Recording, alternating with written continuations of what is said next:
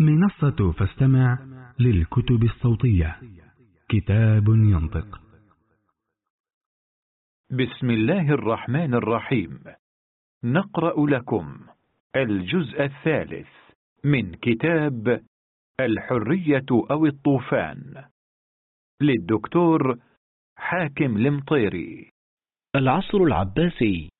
وكان أبو جعفر المنصور العباسي يقول: لا يستقيم الملك إلا بأربعة: قاض لا تأخذه في الله لومة لائم، وصاحب شرطة ينصف الضعيف من القوي، وصاحب خراج يستقصي ولا يظلم الرعية فإني عن ظلمها غني، وصاحب بريد يكتب بخبر هؤلاء على الصحة. وكان يقول: لا يصلح السلطان إلا بالتقوى، ولا الرعية إلا بالطاعة، ولا البلاد إلا بالعدل، ولا يدوم ذلك إلا بالمال. وكان يقول: إنما تحتاج العامة إلى 3 خلال: إذا أقيم لهم من ينظر في أحكامهم فينصف بعضهم من بعض، ويؤمن سبلهم حتى لا يخافوا في ليلهم ولا نهارهم، ويسد ثغورهم حتى لا يجيئهم عدو. وقد كان شجاعا حازما مستبدا مع صلاح ودين وعدل في الرعية، وقد حكم أكثر من 20 سنة. ثم حكم بعده ابنه محمد بن عبد الله بن محمد المهدي من سنة 158 للهجرة حتى 169 للهجرة، وكان من أهل العلم والفضل، فرق الأموال على الناس ولم يعط أهل بيته ومواليه منها شيئا، بل أجرى لهم أرزاقا من بيت المال بحسب كفايتهم، لكل واحد 500 في كل شهر.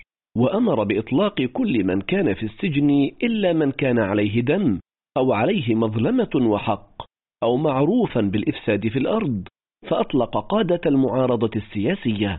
وأمر أن تجرى الأرزاق على جميع المساجين والمجذومين في جميع أطراف الدولة، وأن ينفق عليهم ما يكفيهم. وكان حسن السيرة محببا للرعية.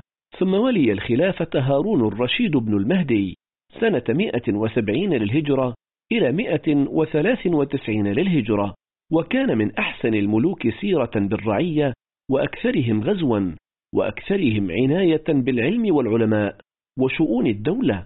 وقد أقام من الصناعات ما لم يقم قبله، وقسم الأموال في الثغور والسواحل وحماها.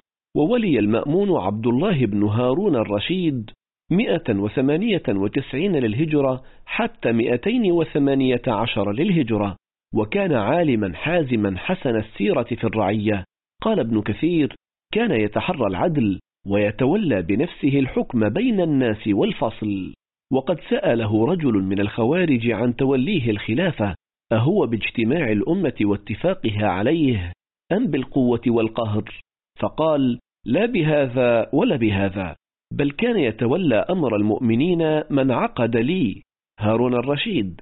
فلما صار الأمر إلي علمت أني محتاج إلى اجتماع كلمة المؤمنين في الشرق والغرب على الرضا بي، فرأيت أني متى تخليت عن الأمر اضطرب حبل الإسلام، ومرج عهدهم وتنازعوا، وبطل الجهاد والحق، وانقطعت السبل، فقمت حياطة للمسلمين إلى أن يجمعوا على رجل يرضونه فأسلم إليه الأمر، فمتى اتفقوا على رجل خرجت له من الأمر. وقد عقد البيعة من بعده لعلي الرضا بن موسى الكاظم بن جعفر الصادق الحسيني العلوي لاعتقاده بأهليته وأفضليته، إلا أنه توفي قبل وفاة المأمون. وكان المأمون أمارا بالعدل، محمود السيرة، فقيه النفس، يعد من كبار العلماء، ولولا قيامه بفتنة خلق القرآن لكان أجل خلفاء بني العباس على الإطلاق. ثم ولي بعد أخوه محمد المعتصم بالله سنة 218 للهجرة إلى 227 للهجرة، فسار على طريقته، وكان شهما ذا همة عالية وعناية بالجهاد والفتوح. ثم ولي بعد ابنه الواثق، فلم يكن مرضي السيرة ولم تطل مدته. ثم ولي المتوكل جعفر بن المعتصم سنة 232 للهجرة حتى 247 للهجرة، وكان كريما رحيما محببا إلى الرعية حسن السيرة فيها، وقد رفع الفتنة عن الأمة، وأمر بالكف عن الخوض فيها، وكان يقول: إن الخلفاء تتعصب على الرعية لتطيعها، وأنا ألين لهم ليحبوني ويطيعوني. وقد ولي الخلافة بعده المهتدي بالله محمد بن الواثق بن المعتصم سنة 255 للهجرة. قال ابن كثير: وكانت خلافة بحمد الله صالحة. قال يوما للأمراء: لست أريد إلا القوت فقط، لا أريد فضلا على ذلك إلا لإخوتي فإنهم مستهم الحاجة. وقد أمر برد المظالم، وأن يؤمر بالمعروف وينهى عن المنكر، وجلس للعامة يقضي بينهم بالعدل. قال ابن كثير: كان يحب الاقتداء بعمر بن عبد العزيز الأموي في الورع والتقشف وكثرة العبادة وشدة الاحتياط. وقال الخطيب البغدادي: من أحسن الخلفاء مذهبا، وأجملهم طريقة، وأظهرهم ورعا، وأكثرهم عبادة. وقال عنه أيضا: كان مع حسن مذهبه وإيثاره للعدل شديد الإشراف على الدواوين والخراج، يجلس بنفسه في الحسبانات والكتاب بين يديه. وقد حسم أصحاب السلطان عن الظلم وأدب الرؤساء.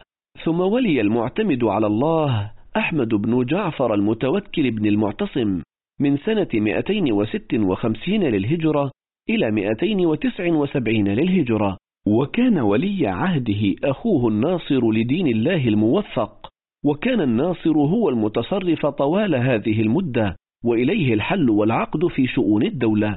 قال عنه الذهبي: كان من أجل الملوك رأيا، وأشجعهم قلبا، وأسمحهم نفسا، وأجودهم رأيا، وكان محببا إلى الناس، استولى على الأمور وانقادت له الجيوش، وكانوا يشبهونه بأبي جعفر المنصور في حزمه ودهائه. وقال عنه ابن كثير: كان غزير العقل حسن التدبير، يجلس للمظالم وعنده القضاة فينصف المظلوم من الظالم، وكان عالما بالأدب والفقه وسياسة الملك، وله محاسن ومآثر كثيرة. ثم ولي الخلافة المعتضد بالله أحمد بن الموفق الناصر بعد وفاة عمه المعتمد من سنة 279 للهجرة إلى 289 للهجرة.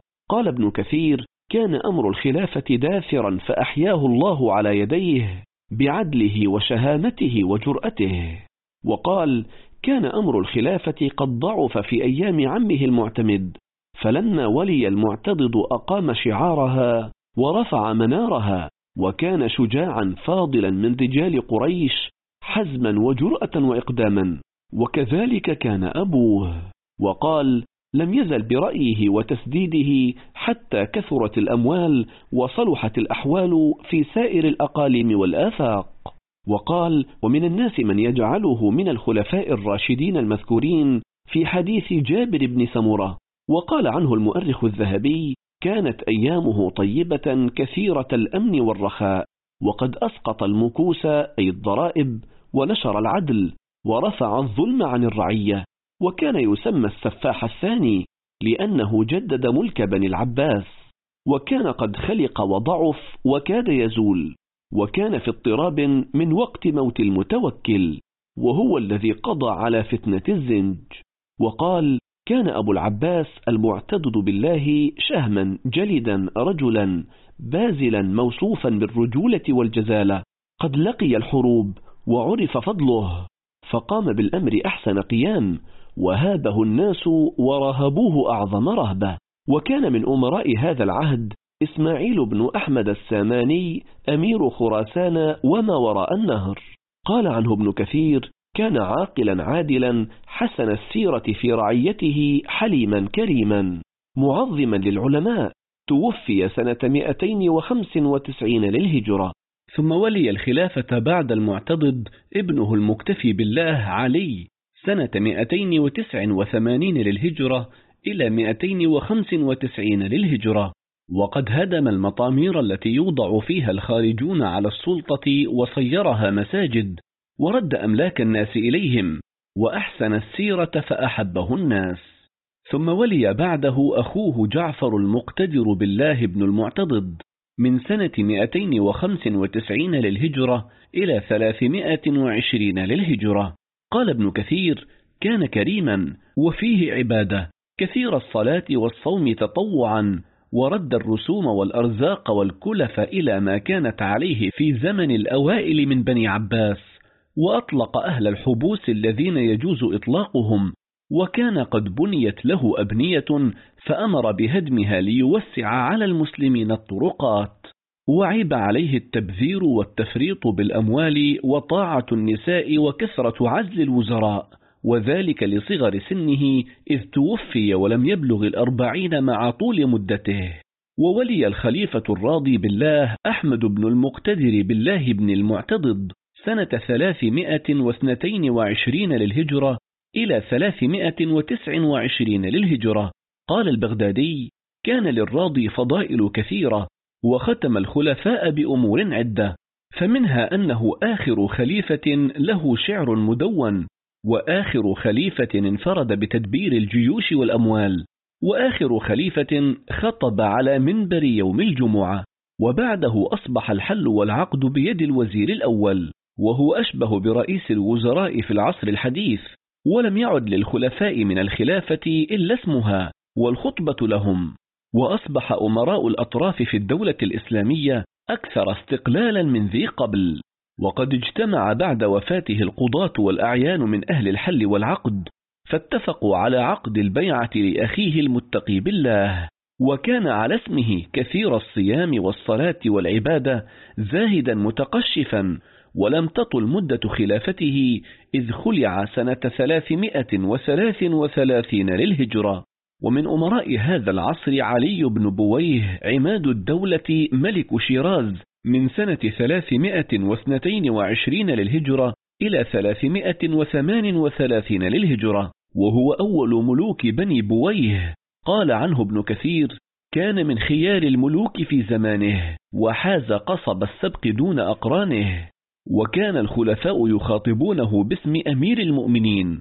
وقال عنه: كان عاقلا حاذقا حميد السيرة رئيسا في نفسه. ومنهم أيضا ركن الدولة بن علي بن بويه ملك شيراز بعد أبيه، توفي في 366 للهجرة. وقال عنه ابن كثير: كان حليما وقورا كثير الصدقات محبا للعلماء، فيه بر وكرم وإيثار وحسن عشرة ورياسة وحنو على الرعية. ومن أمراء هذه الفترة أيضا الناصر لدين الله عبد الرحمن الأموي، أول الخلفاء على الأندلس، حكم من سنة 300 للهجرة إلى 350 للهجرة، وكان عالما ناسكا مجاهدا. وحكم بعده ابنه المستنصر بالله من سنة 338 للهجرة إلى 366 للهجرة، وكان من خيار الملوك وعلمائهم، عالما بالفقه والخلاف والتاريخ، محبا للعلماء. ثم بويع ولده المؤيد بالله ابن المستنصر، وكان صغيرا فقام في شؤون الدولة وزيره المنصور محمد بن أبي عامر، وولداه من بعده المظفر والناصر مدة 26 سنة. قال ابن كثير: فساسوا الرعايا جيدا وعدلوا فيهم وغزوا الأعداء. ومن الملوك أيضا سبكتكين، بايعه قادة الجيش في غزنة من أطراف خراسان أميرا عليهم سنة 366 للهجرة، لصلاحه فيهم وخيره وحسن سيرته وكمال عقله وشجاعته وديانته. واستمر ملكا حتى توفي سنة 388 للهجرة، وحكم بعده ابنه محمود، وقد كان مجاهدا فتح كثيرا من بلاد الهند، وكان عادلا فاضلا.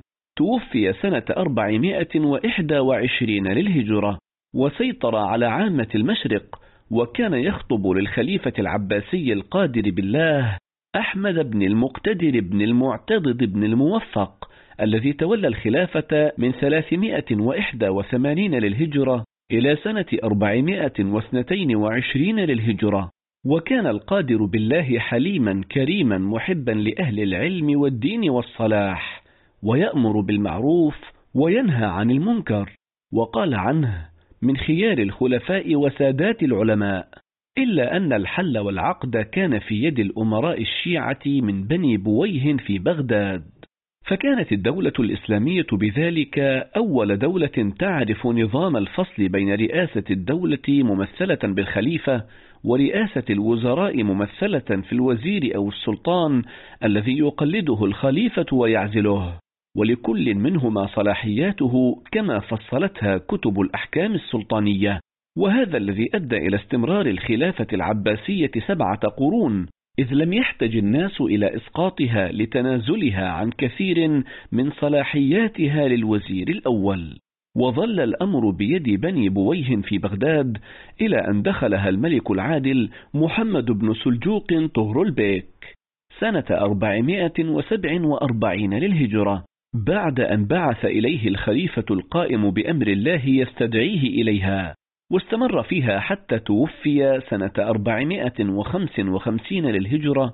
وحكم من بعده ابن أخيه محمد بن داود البأرسلان. وكان البأرسلان عادلا يسير في الناس سيرة حسنة، كريما رحيما شفوقا على الرعية، رفيقا بالفقراء، ولا يعرف في زمانه جناية ولا مصادرة، وكان شديد الحرص على حفظ مال الرعية، وكان وزيره نظام الملك. وقد توفي البأرسلان سنة 464 للهجرة، فملك بعده ولده ملك شاه، وكان وزيره نظام الملك، فصار ملك شاه في الناس سيرة حسنة. وقد توفي الخليفة القائم بأمر الله سنة 467 للهجرة، وكان تولى الخلافة سنة 422 للهجرة، ومدة خلافته 44 سنة. وكان ورعا زاهدا عادلا كثير الإحسان إلى الناس، وكان من خيار بني العباس دينا واعتقادا ودولة. فكانت مدة خلافته مع خلافة أبيه 85 سنة.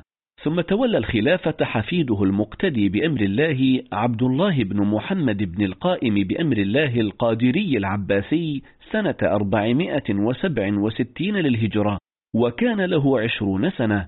وكان جده قد أحسن تربيته وهذبه، وبايعه الوزراء والأمراء والأشراف والقضاة والفقهاء، وقد كان شهما شجاعا، أيامه كلها مباركة، والرزق دار، والخلافة معظمة جدا، وتصاغرت الملوك له وتضاءلوا بين يديه، وعمرت بغداد وغيرها من البلاد. واستوزر ابن جهير، ثم أبا شجاع، وقاضيه ابن الدامغاني، ثم أبا بكر الشاشي، وهؤلاء من خيار القضاة والوزراء. وكان آمرا بالمعروف ناهيا عن المنكر حسن السيرة. وتوفي سنة 487 للهجرة. وكان من ملوك هذا العصر المعتمد بن عباد الأندلسي، كان حسن السيرة والإحسان إلى الرعية والرفق بهم. وملك بعده الأندلس المجاهد يوسف بن تاشفين، وقد بلغ من عدل ملوك الإسلام أن تشبه بهم ملوك الفرنج. قال ابن كثير: وفيها ملكة الفرنج مدينة صقلية، ومات ملكهم، وقام ولده فسار في الناس سيرة الملوك المسلمين حتى كأنه منهم، لما ظهر منه من الإحسان إلى المسلمين.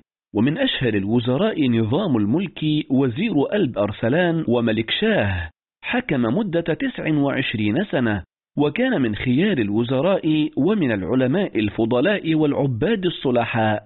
توفي سنة 485 للهجرة، وتوفي فيها أيضا ملك شاه.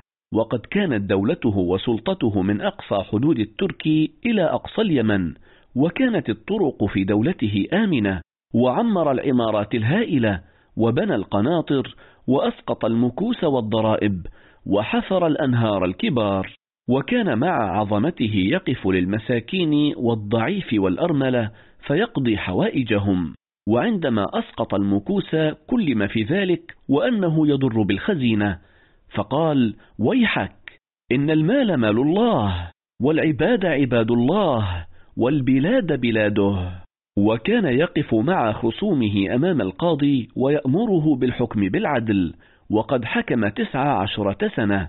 ثم ولي الخلافة المستظهر بأمر الله ابن المقتدي بالله سنة 487 للهجرة.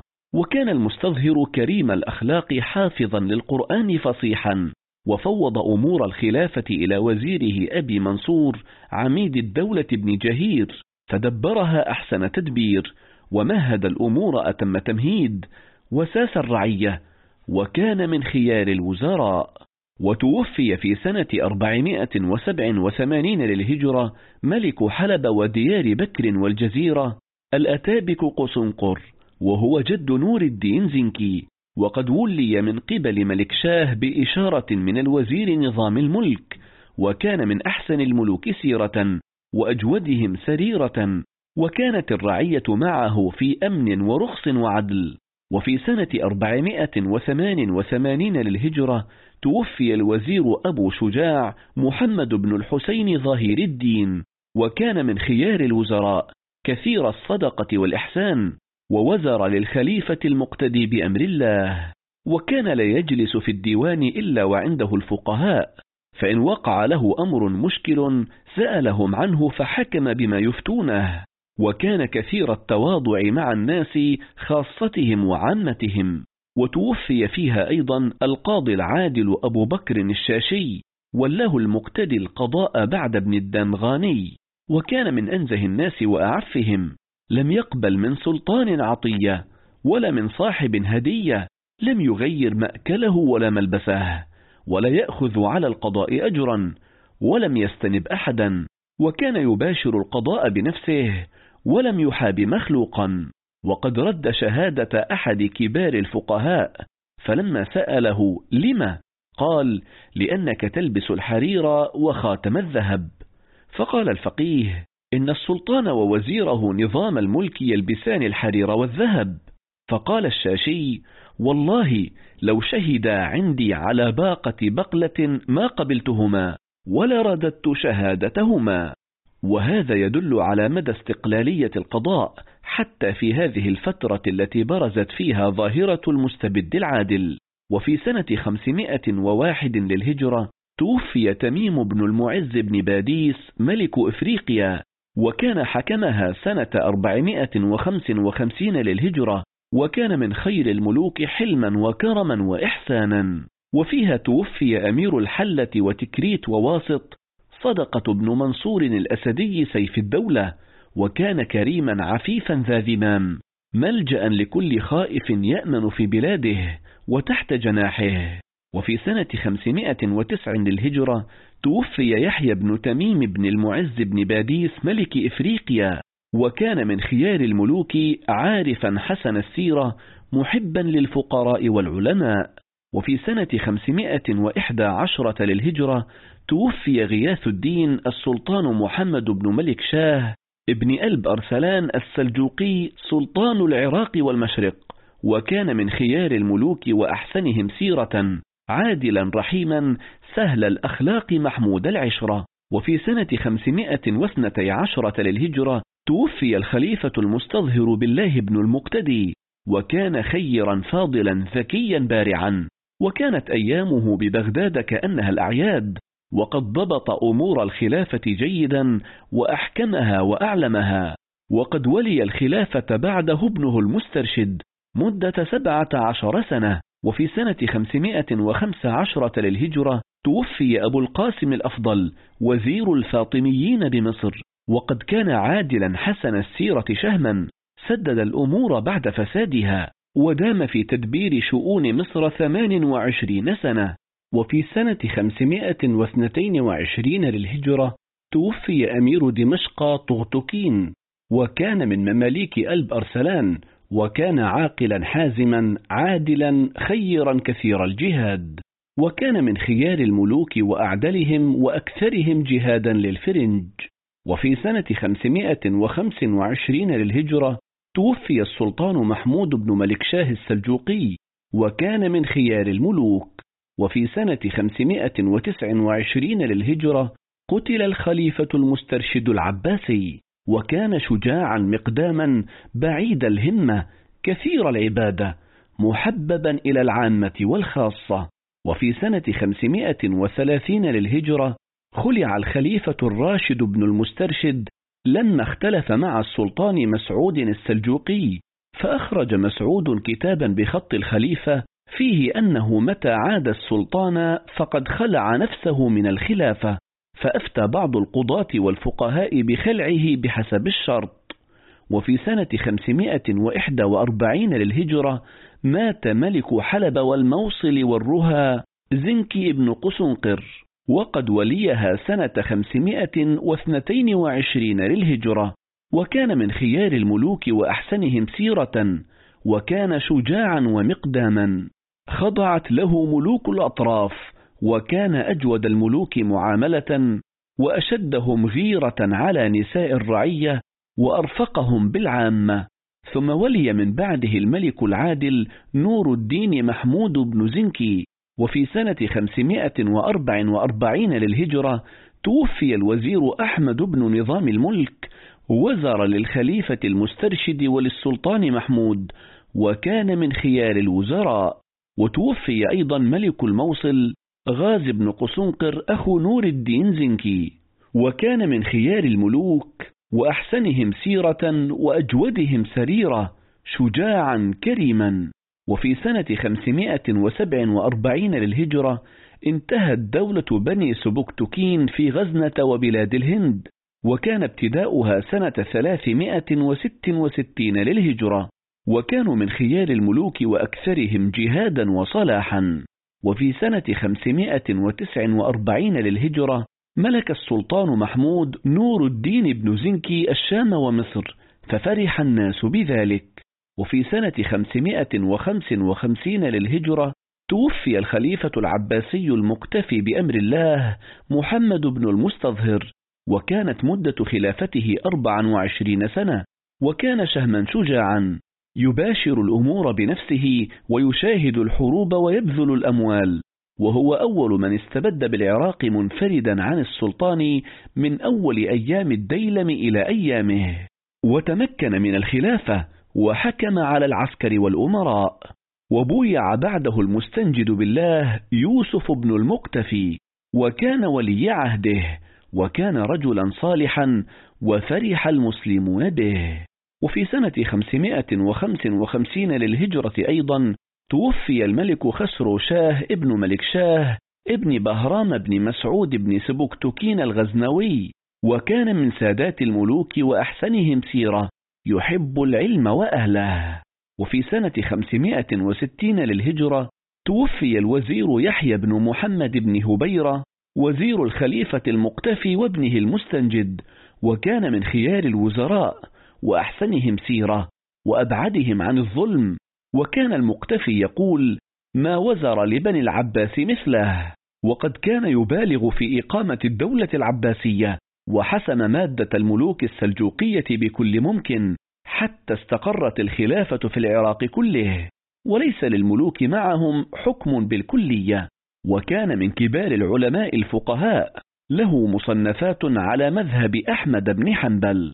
وفي سنة 565 للهجرة توفي الملك قطب الدين بن زنكي أخو نور الدين محمود، وكان على الموصل 20 سنة، وكان من خيار الملوك محببا إلى الرعية، عطوفا عليهم، محسنا إليهم.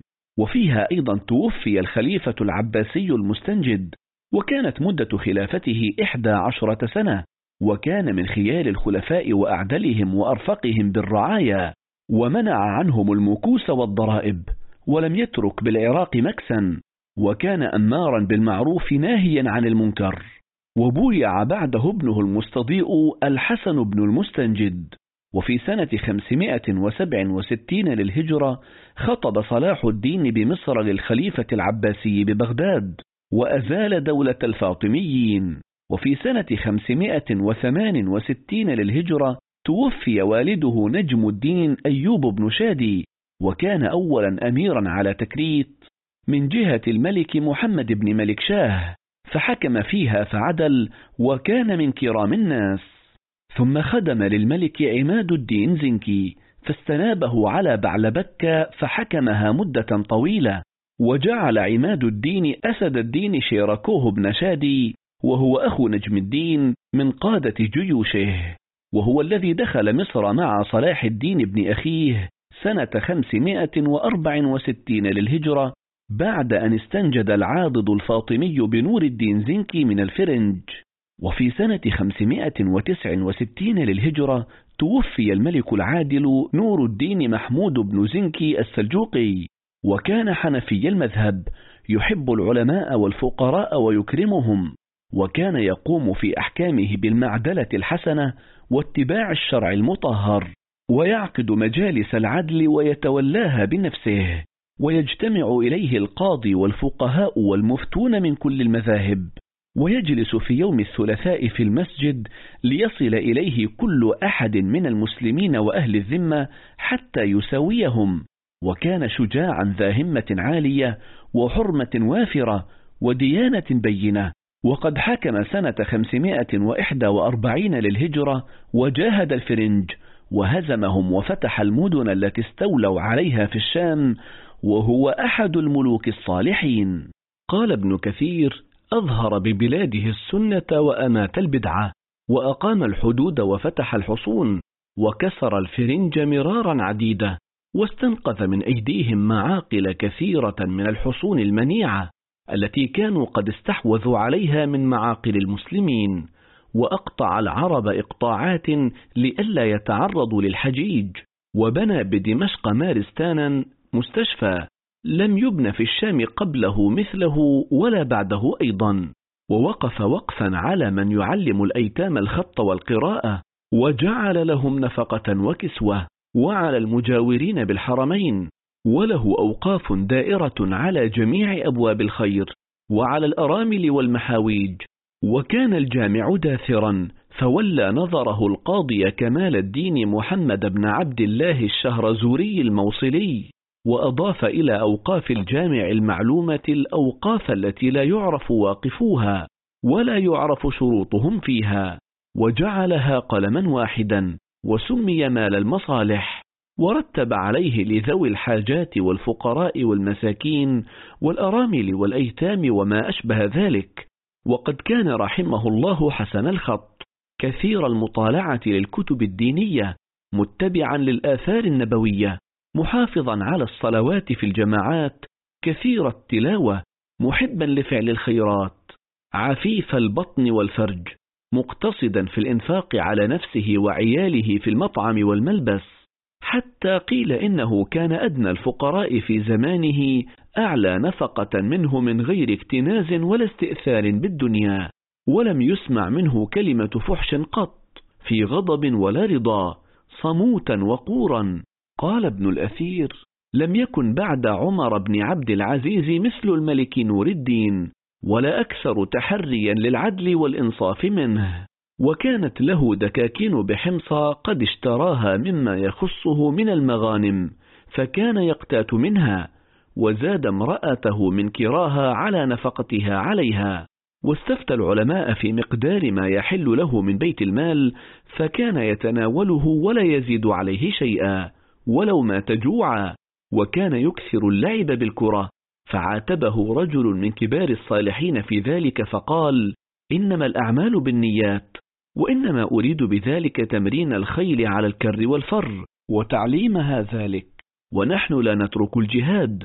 وكان لا يلبس الحرير، وكان يأكل من كسب يده بسيفه ورمحه، وكان فقيها على مذهب أبي حنيفة، وسمع الحديث وأسمعه، وكان كثير الصلاة بالليل من وقت السحر إلى أن يركب.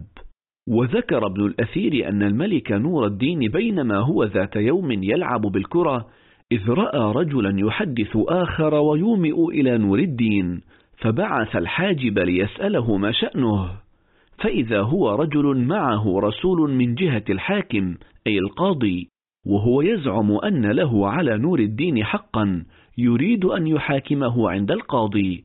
فلما رجع الحاجب إلى نور الدين وأعلمه بذلك، ألقى الجوكان من يده، وأقبل مع خصمه ماشيا إلى القاضي الشهرزوري، وأرسل نور الدين إلى القاضي ألا تعاملني إلا معاملة الخصوم. فحين وصلا وقف نور الدين مع خصمه بين يدي القاضي حتى انفصلت الخصومة والحكومة، ولم يثبت للرجل على نور الدين حق، بل ثبت الحق للسلطان على الرجل. فلما تبين ذلك قال السلطان: إنما جئت معه لئلا يتخلف أحد عن الحضور إلى الشرع إذا دعي إليه، فإنما نحن معاشر الحكام أعلانا وأدنانا شجنكية لرسول الله صلى الله عليه وسلم ولشرعه، فنحن قائمون بين يديه طوع مراسيمه، فما أمر به امتثلناه وما نهانا عنه اجتنبناه، وأنا أعلم أنه لا حق للرجل عندي، ومع هذا أشهدكم أني قد ملكته ذلك الذي ادعى به ووهبته له. قال ابن الأثير: وهو أول من ابتنى دارا للعدل، وكان يجلس فيها في الأسبوع مرتين، وقيل 4 مرات، وقيل 5، ويحضر القاضي والفقهاء من سائر المذاهب، ولا يحجبه يومئذ حاجب ولا غيره، بل يصل إليه القوي والضعيف، فكان يكلم الناس ويستفهمهم ويخاطبهم بنفسه، فيكشف المظالم وينصف المظلوم من الظالم. وكان سبب ذلك أن أسد الدين بن شادي كان قد عظم شأنه عند نور الدين، حتى صار كأنه شريكه في المملكة، واقتنى الأملاك والأموال والمزارع والقرى، وكان ربما ظلم نوابه جيرانه في الأراضي والأملاك. وكان القاضي كمال الدين ينصف كل من استعداه على جميع الأمراء إلا أسد الدين هذا، فما كان يهجم عليه.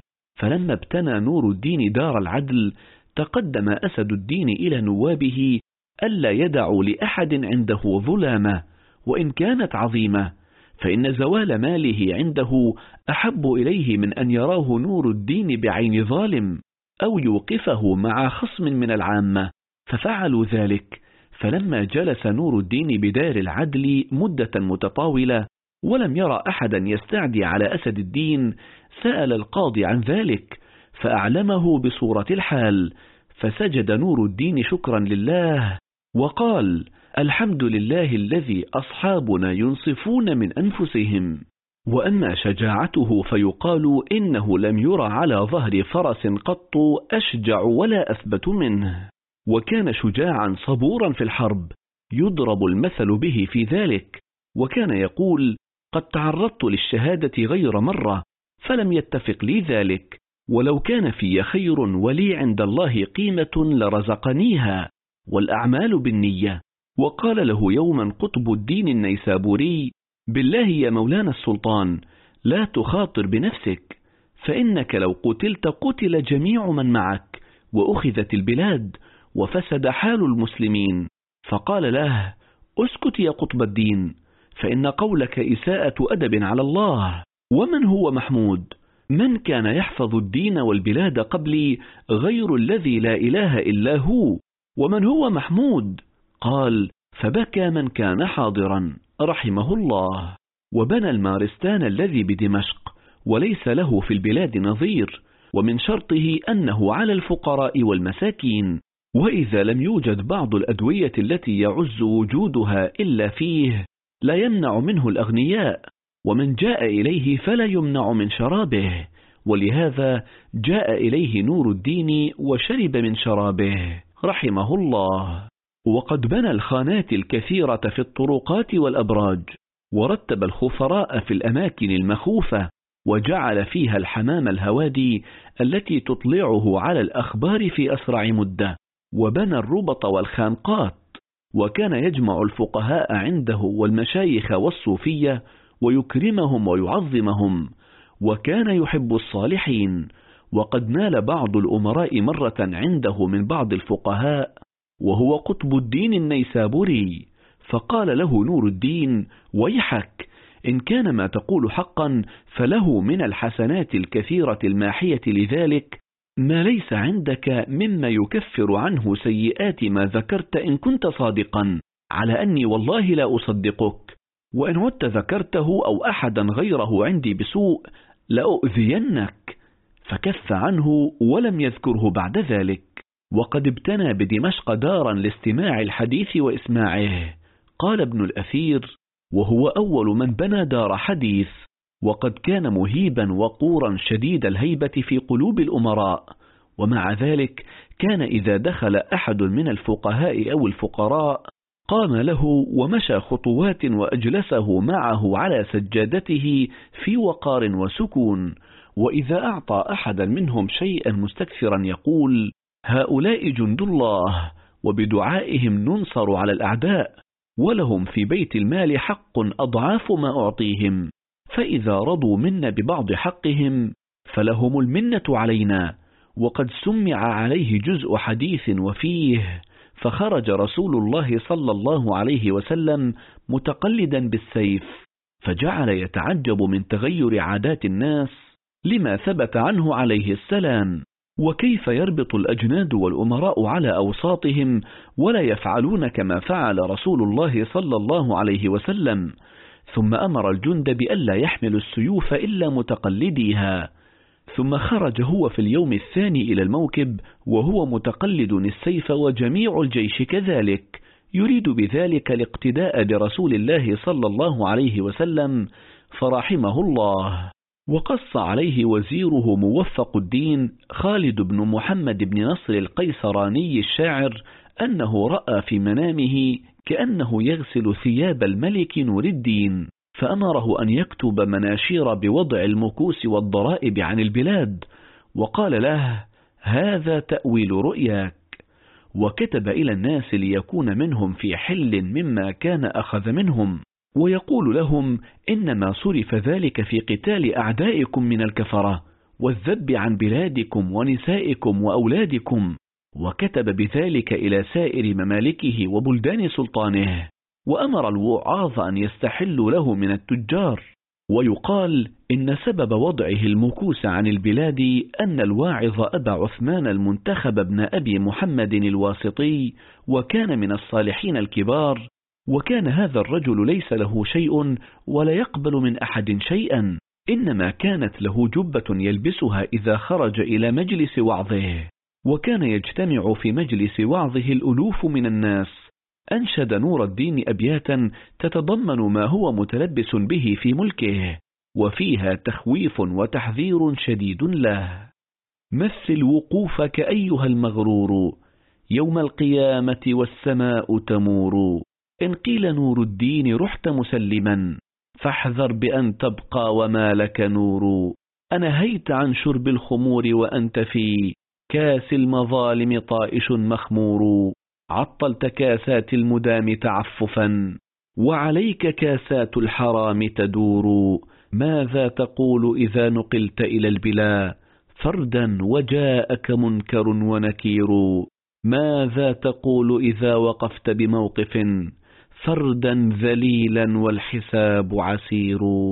وتعلقت فيك الخصوم وأنت في يوم الحساب مسلسل مجرور، وتفرقت عنك الجنود وأنت في ضيق القبور موسد مقبور، ووددت أنك ما وليت ولاية يوما ولا قال الأنام أمير، وبقيت بعد العز رهن حفيرة في عالم الموتى وأنت حقير، وحشرت عريانا حزينا باكيا قلقا وما لك في الأنام مجير.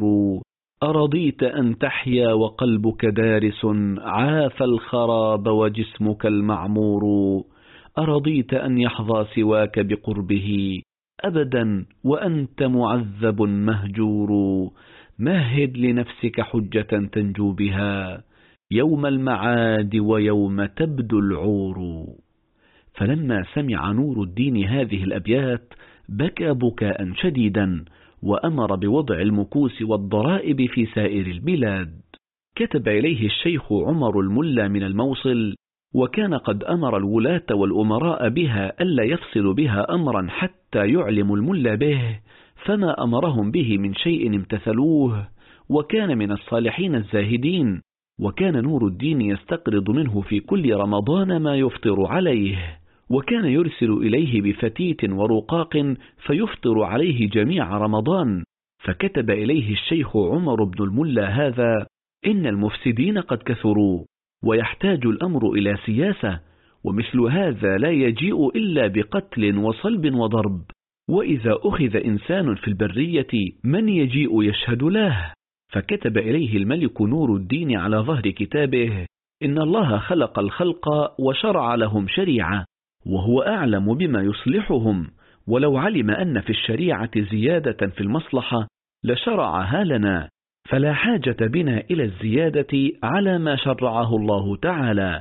فمن زاد فقد زعم أن الشريعة ناقصة، فهو يكملها بزيادته، وهذا من الجرأة على الله وعلى ما شرعه، والعقول المظلمة لا تهتدي، والله سبحانه يهدينا وإياك إلى صراط مستقيم. فلما وصل الكتاب إلى الشيخ عمر الملا جمع الناس بالموصل وقرأ عليهم الكتاب، وجعل يقول: انظروا إلى كتاب الزاهد إلى الملك، وكتاب الملك إلى الزاهد.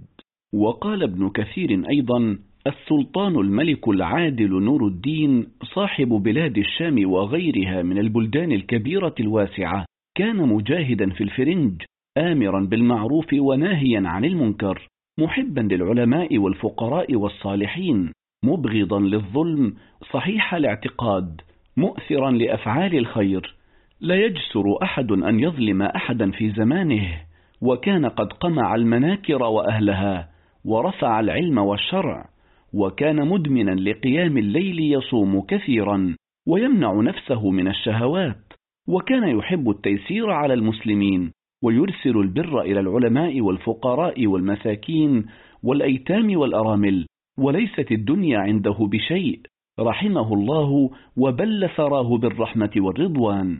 قال ابن الجوزي: استرجع نور الدين محمود بن زنكي رحمه الله تعالى من أيدي الكفار نيفا 50 مدينة، وقد كان يكاتبني وأكاتبه.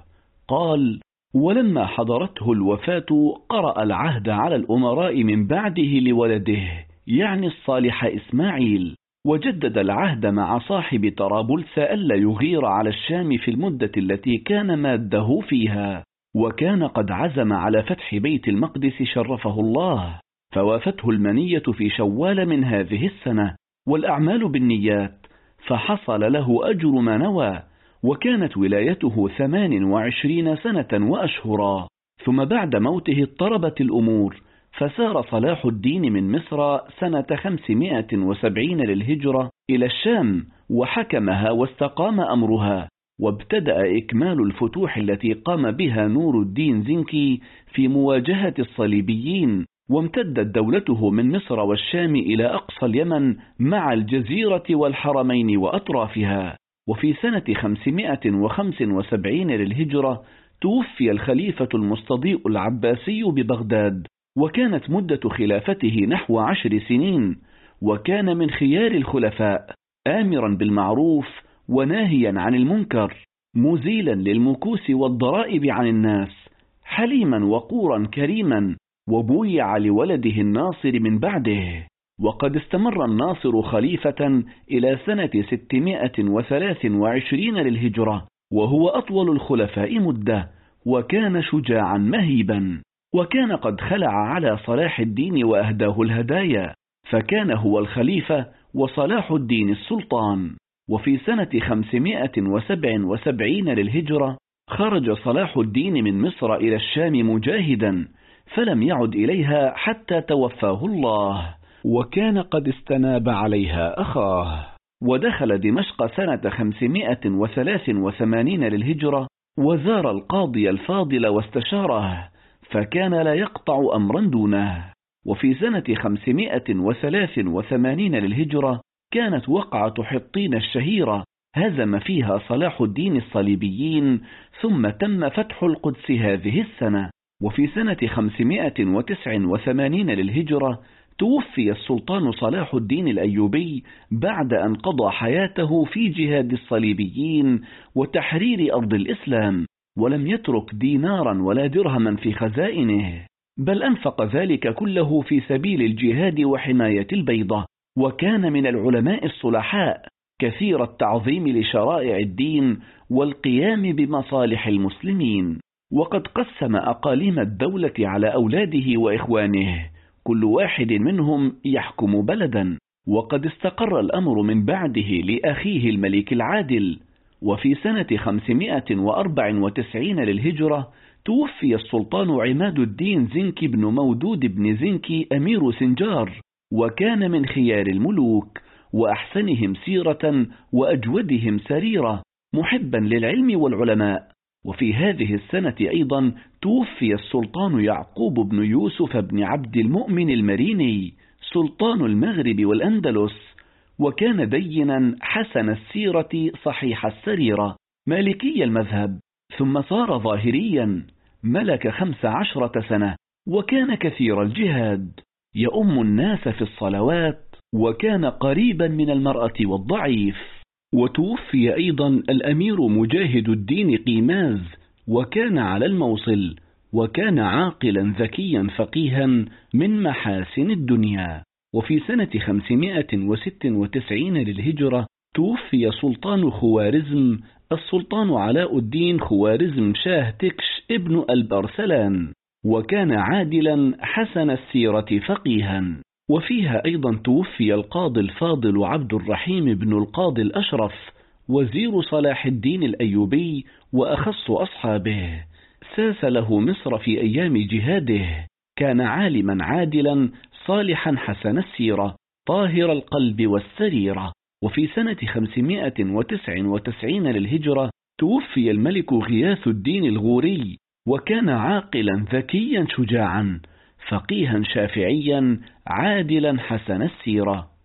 وفي سنة 600 للهجرة عقد مجلس لقاضي القضاة في بغداد علي بن عبد الله بن سليمان الجيلي، وثبت عليه أنه أخذ رشوة، فعزل وحكم بفسقه، ونزعت الطرحة عن رأسه، وكانت مدة توليه 2. وفي سنة 601 للهجرة توفي أمير خوزستان مجير الدين المستنجدي، وكان شيخا شيعيا حسن السيرة كثير العبادة، وكان أميرا للحج 26 سنة.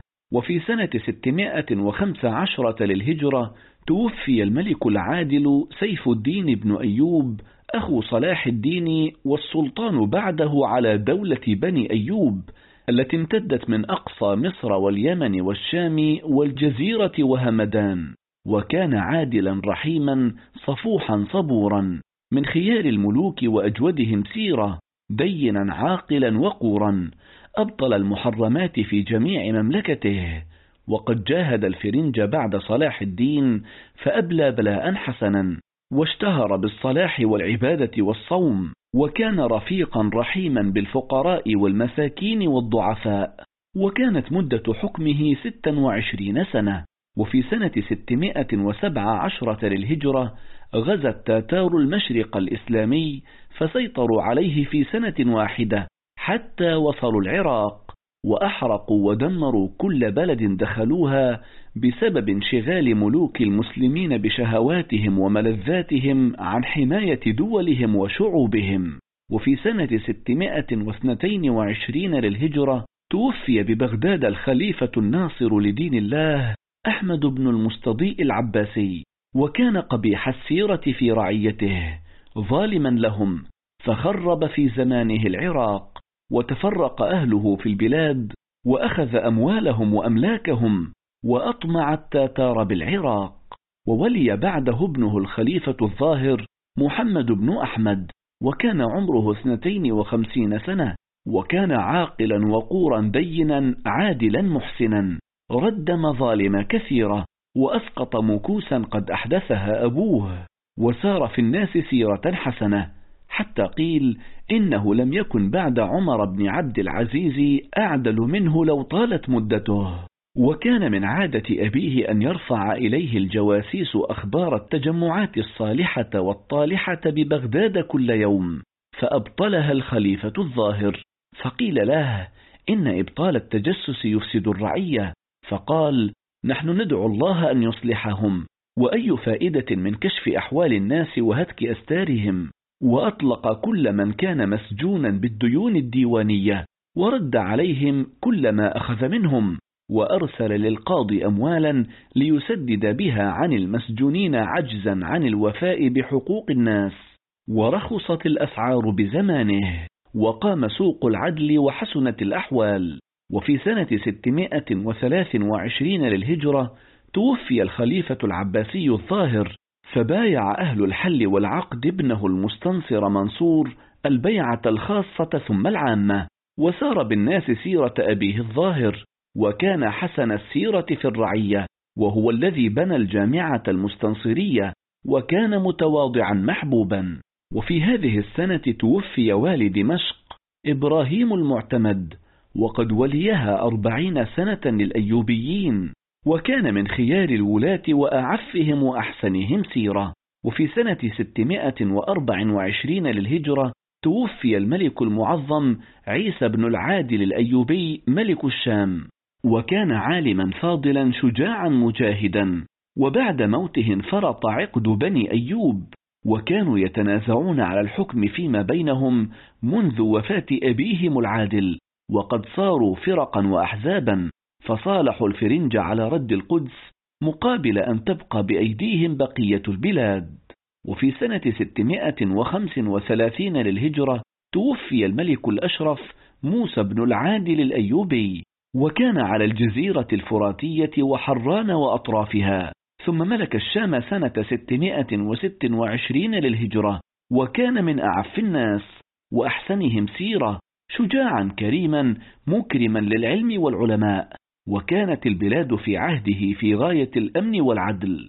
وفي هذه السنة توفي أخوه الملك الكامل محمد بن العادل ملك مصر بعد وفاة أبيه العادل، وكان الكامل عاقلا كاملا عادلا، ملك مصر 30 سنة، كانت الطرقات في زمانه آمنة والرعايا متناصفة، لا يتجاسر أحد على ظلم أحد، وجاهد الفرنج واسترد دمياط منهم. وفي سنة 637 للهجرة توفي الملك المجاهد أسد الدين شيراكوه بن ناصر الدين محمد بن أسد الدين شيراكوه بن شادي، ولاه صلاح الدين الأيوبي وهو ابن عم أبيه على حمص سنة 581 للهجرة، فحكمها مدة 57 سنة، وكان من أحسن الملوك سيرة، طهر البلاد من المحرمات والمكوس، فصارت في غاية الأمن والعدل والاستقرار. وفي سنة 640 للهجرة توفي الخليفة المستنصر بالله العباسي ببغداد، وكانت مدته 16 سنة، وكان حسن السيرة في الرعية كثير الصدقات، محسنا إلى الرعية بكل ما يستطيع، عمل بكل محلة ببغداد دار ضيافة للفقراء، وافتتح الجامعة المستنصرية ببغداد، ووقف عليها أوقافا، وكانت أكبر مدارس الدنيا في عصرها.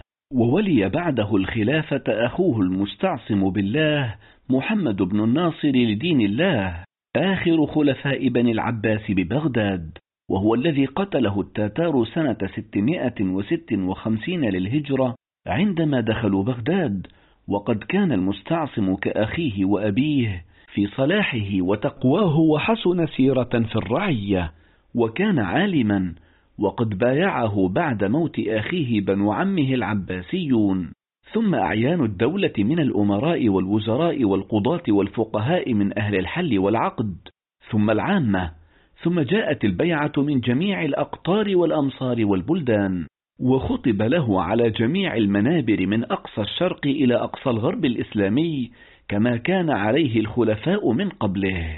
وفي سنة 642 للهجرة استوزر المستعصم وزيره أبا طالب محمد بن أحمد بن العلقمي الذي تواطأ مع التتار على دخولهم بغداد. وفي سنة 647 للهجرة توفي الملك الصالح أيوب ملك مصر بعد أبيه الكامل، ثم حكم بعده أول المماليك عز الدين أيبك. وفي سنة 655 للهجرة قتل عز الدين أيبك على يد زوجته شجرة الدر، وكان دينا عفيفا كريما، دام حكمه 7 سنوات، ثم استقل بالملك بعده سيف الدين قطز.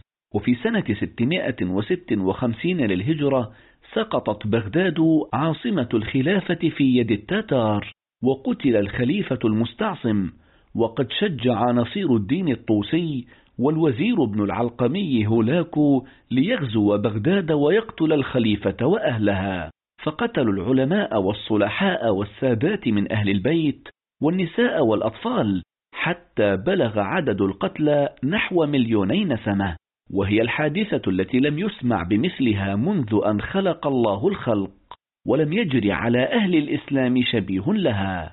وفي سنة 658 للهجرة حدثت معركة عين جالوت بين التتار وملك مصر المجاهد سيف الدين قطز، وكانت الدائرة على التتار، وحرر الشام كله من أيديهم واسترد حلب منهم. وكان قطز بطلا محبا للإسلام والمسلمين، غيورا على حرمات الأمة، وقد أقام العدل وسدد الأمور، وقتل في آخر هذه السنة، وحكم بعده الظاهر ببرس.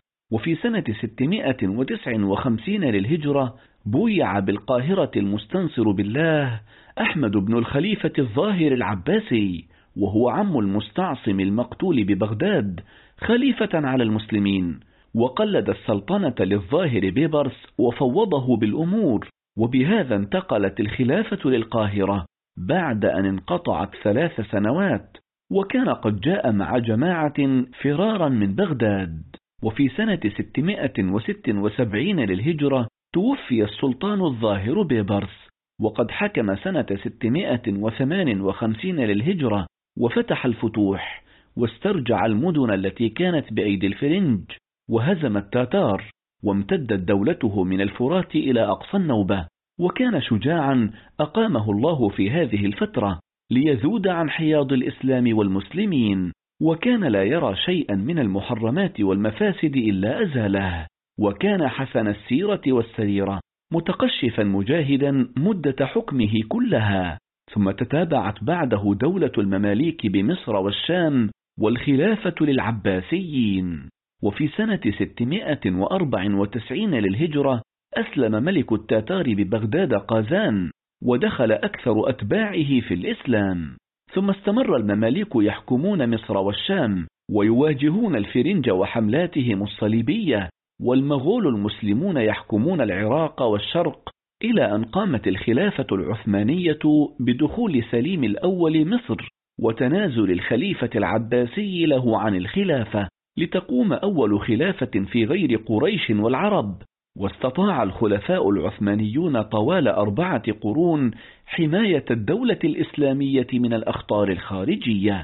وكل ما سبق ذكره يؤكد بروز ظاهرة المستبد العادل في هذه المرحلة التي تعد أحد أسباب استمرار الحضارة الإسلامية واستقرارها، كما يكشف بطلان ما يشاع عن الخلفاء والملوك في هذه الفترة الطويلة من تاريخ الإسلام، إذ ثبت أن أكثرهم من أهل العلم والفضل والصلاح والعدل، لا كما يدعيه بعض الكتاب المعاصرين اليوم من أن التاريخ الإسلامي كله ظلم ودموية واضطهاد، وأن النهضة الحديثة بدأت بالاستعمار الغربي للعالم العربي والإسلامي.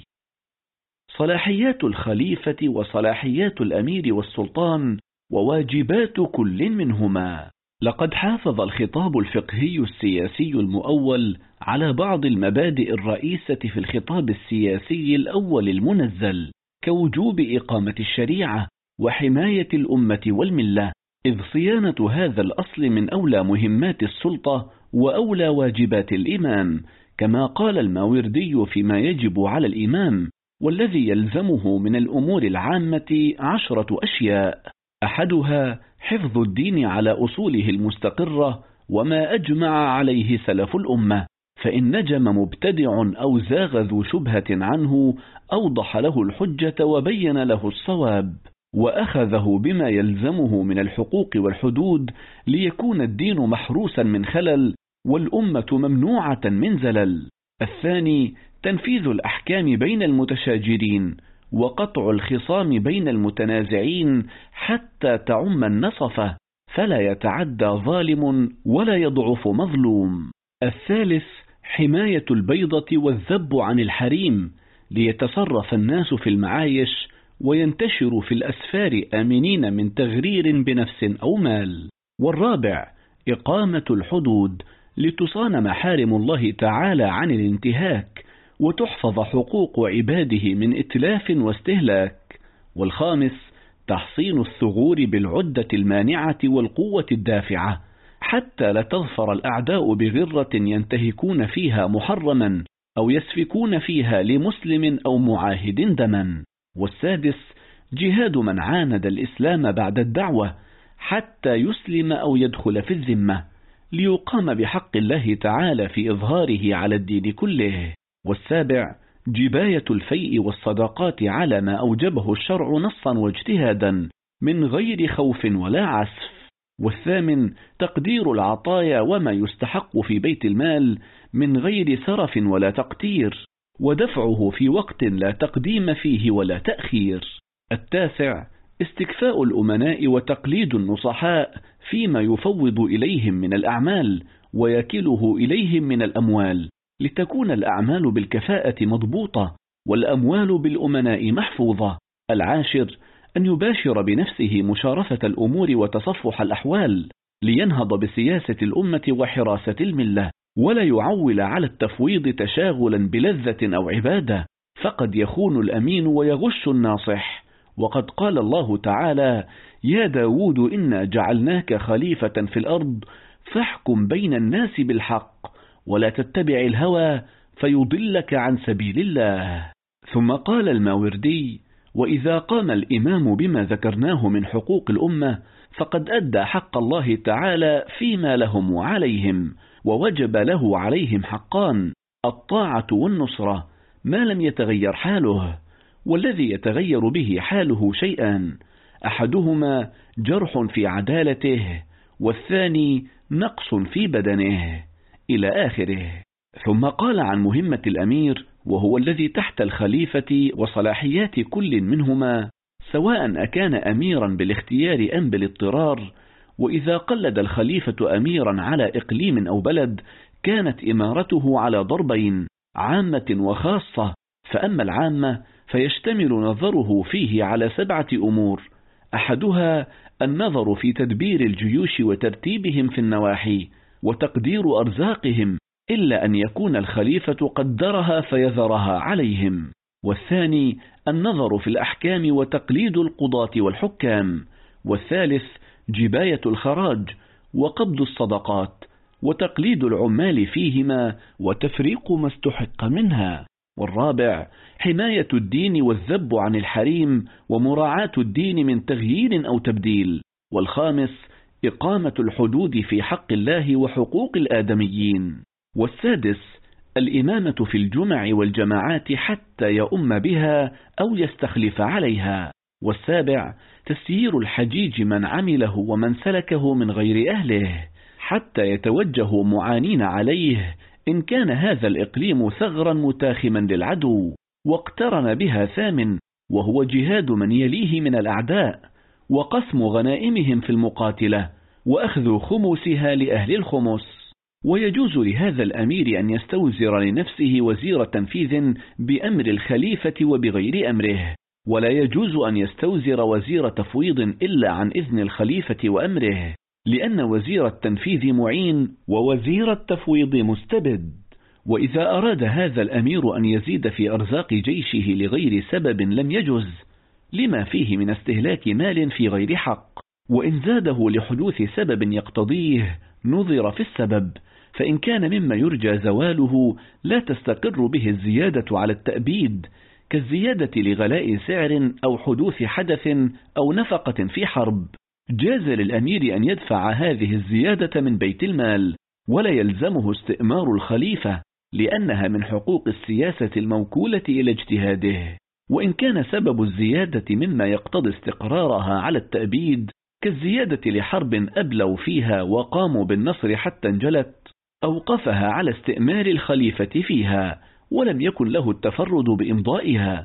ويجوز أن يرزق من بلغ من أولاد الجيش ويفرض لهم العطاء بغير أمر، ولا يجوز أن يفرض لجيش مبتدئ إلا بأمر. وإذا فضل من مال الخراج فاضل عن أرزاق جيشه حمله إلى الخليفة ليضعه في بيت المال العام المعد للمصالح العامة. وإذا فضل من مال الصدقات فاضل عن أهل عمله لم يلزمه حمله إلى الخليفة، وصرفه في أقرب أهل الصدقات من عمله. وإذا نقص مال الخراج عن أرزاق جيشه طالب الخليفة بتمامه من بيت المال، ولو نقص مال الصدقات عن أهل عمله لم يكن له مطالبة الخليفة بتمامه، لأن أرزاق الجيش مقدرة بالكفاية، وحقوق أهل الصدقات معتبرة بالوجود. وإذا كان تقليد الأمير من قبل الخليفة لم ينعزل بموت الخليفة، وإن كان من قبل الوزير انعزل بموت الخليفة، لأن تقليد الخليفة نيابة عن المسلمين، وتقليد الوزير نيابة عن نفسه، وينعزل الوزير بموت الخليفة وإن لم ينعزل به الأمير، لأن الوزارة نيابة عن الخليفة والإمارة نيابة عن المسلمين، فهذا حكم أحد قسمي الإمارة العامة، وهي إمارة الاستكفاء المعقودة عن اختيار. فأما الإمارة الخاصة فهو أن يكون الأمير مقصور الإمارة على تدبير الجيش وسياسة الرعية وحماية البيضة والذب عن الحريم، وليس له أن يتعرض للقضاء والأحكام ولجباية الخراج والصدقات. فأما إقامة الحدود فما افتقر منها إلى اختيار لاختلاف الفقهاء فيه، وافتقر إلى إقامة بينة لتناكر المتنازعين فيه، فليس له التعرض لإقامتها، لأنها من الأحكام الخارجة عن خصوص إمارته، وإن لم يفتقر إلى اختيار ولا بينة أو افتقر إليهما فنفذ فيه اجتهاد الحاكم أو إقامة البينة عنده، فلا يخلو أن يكون من حقوق الله سبحانه أو من حقوق الآدميين. فإن كان من حقوق الآدميين كحد القذف والقصاص كان الحاكم أحق باستيفائه، لدخوله في جملة الحقوق التي ندب الحاكم إلى استيفائها. وإن عدل الطالب باستيفاء الحد والقصاص إلى هذا الأمير كان الأمير أحق باستيفائه، لأنه ليس بحكم وإنما هو معونة على استيفاء الحق، وصاحب المعونة هو الأمير دون الحاكم. فإن كان هذا الحد من حقوق الله تعالى المحضة كحد الزنا جلدا أو رجما، فالأمير أحق باستيفائه من الحاكم أي القاضي، لدخوله في قوانين السياسة وموجبات الحماية والذب عن الملة، ولأن تتبع المصالح موكول إلى الأمراء المندوبين إلى البحث عنها دون الحكام المرصدين لفصل التنازع بين الخصوم، فدخل في حقوق الإمارة ولم يخرج منها إلا بنص، وخرج من حقوق القضاء فلم يدخل فيها إلا بنص. وأما نظره في المظالم فإن كان مما نفذت فيه الأحكام وأمضاه القضاة والحكام جاز له النظر في استيفائه معونة للمحق على المبطل، وانتزاعا للمحق من المعترف المماطل، لأنه موكول إلى المنع من التظالم والتغالب، ومندوب إلى الأخذ بالتعاطف والتناصف. فإن كانت المظالم مما تستأنف فيها الأحكام ويبتدأ فيها القضاء منع منه هذا الأمير، لأنه من الأحكام التي لم يتضمنها عقد إمارته، وردهم إلى حاكم بلده. فإن نفذ حكمه لأحدهم بحق قام باستيفائه إن ضعف عنه الحاكم، فإن لم يكن في بلده حاكم عدل بها إلى أقرب الحكام ببلده إن لم يلحقهما في المصير إليه مشقة، فإن لحقت لم يكلفهما ذلك، واستأمر الخليفة فيما تنازعا ونفذ حكمه فيه. ويعتبر في ولاية هذه الإمارة الشروط المعتبرة في وزارة التنفيذ، وزيادة شرطين عليها هما الإسلام والحرية، لما تضمنتها من الولاية على أمور دينية لا تصح مع الكفر والرق، ولا يعتبر فيها العلم والفقه. وإن كان فزيادة فضل، فصارت شروط الإمارة العامة معتبرة بشروط وزارة التفويض لاشتراكهما في عموم النظر، وإن اختلفا في خصوص العمل. وشروط الإمارة الخاصة تقصر عن شروط الإمارة العامة بشرط واحد وهو العلم، لأن لمن عمت إمارته أن يحكم وليس ذلك لمن خصت إمارته. وليس على واحد من هذين الأميرين مطالعة الخليفة بما أمضاه في عمله على مقتضى إمارته إذا كان معهودا إلا على وجه الاختيار تظاهرا بالطاعة، فإن حدث حادث غير معهود أوقفاه على مطالعة الإمام وعملا فيه بأمره، فإن خافا من اتساع الخرق إن أوقفاه قاما بما يدفع هجومه حتى يرد عليهما إذن الخليفة فيما يعملان به، لأن رأي الخليفة لإشرافه على عموم الأمور أمضى في الحوادث النازلة. وأما إمارة الاستيلاء التي تعقد عن اضطرار فهي أن يستولي الأمير بالقوة على بلاد يقلده الخليفة إمارتها ويفوض إليه تدبيرها وسياستها، فيكون الأمير باستيلائه مستبدا بالسياسة والتدبير، والخليفة بإذنه منفذا لأحكام الدين، ليخرج من الفساد إلى الصحة ومن الحظر إلى الإباحة.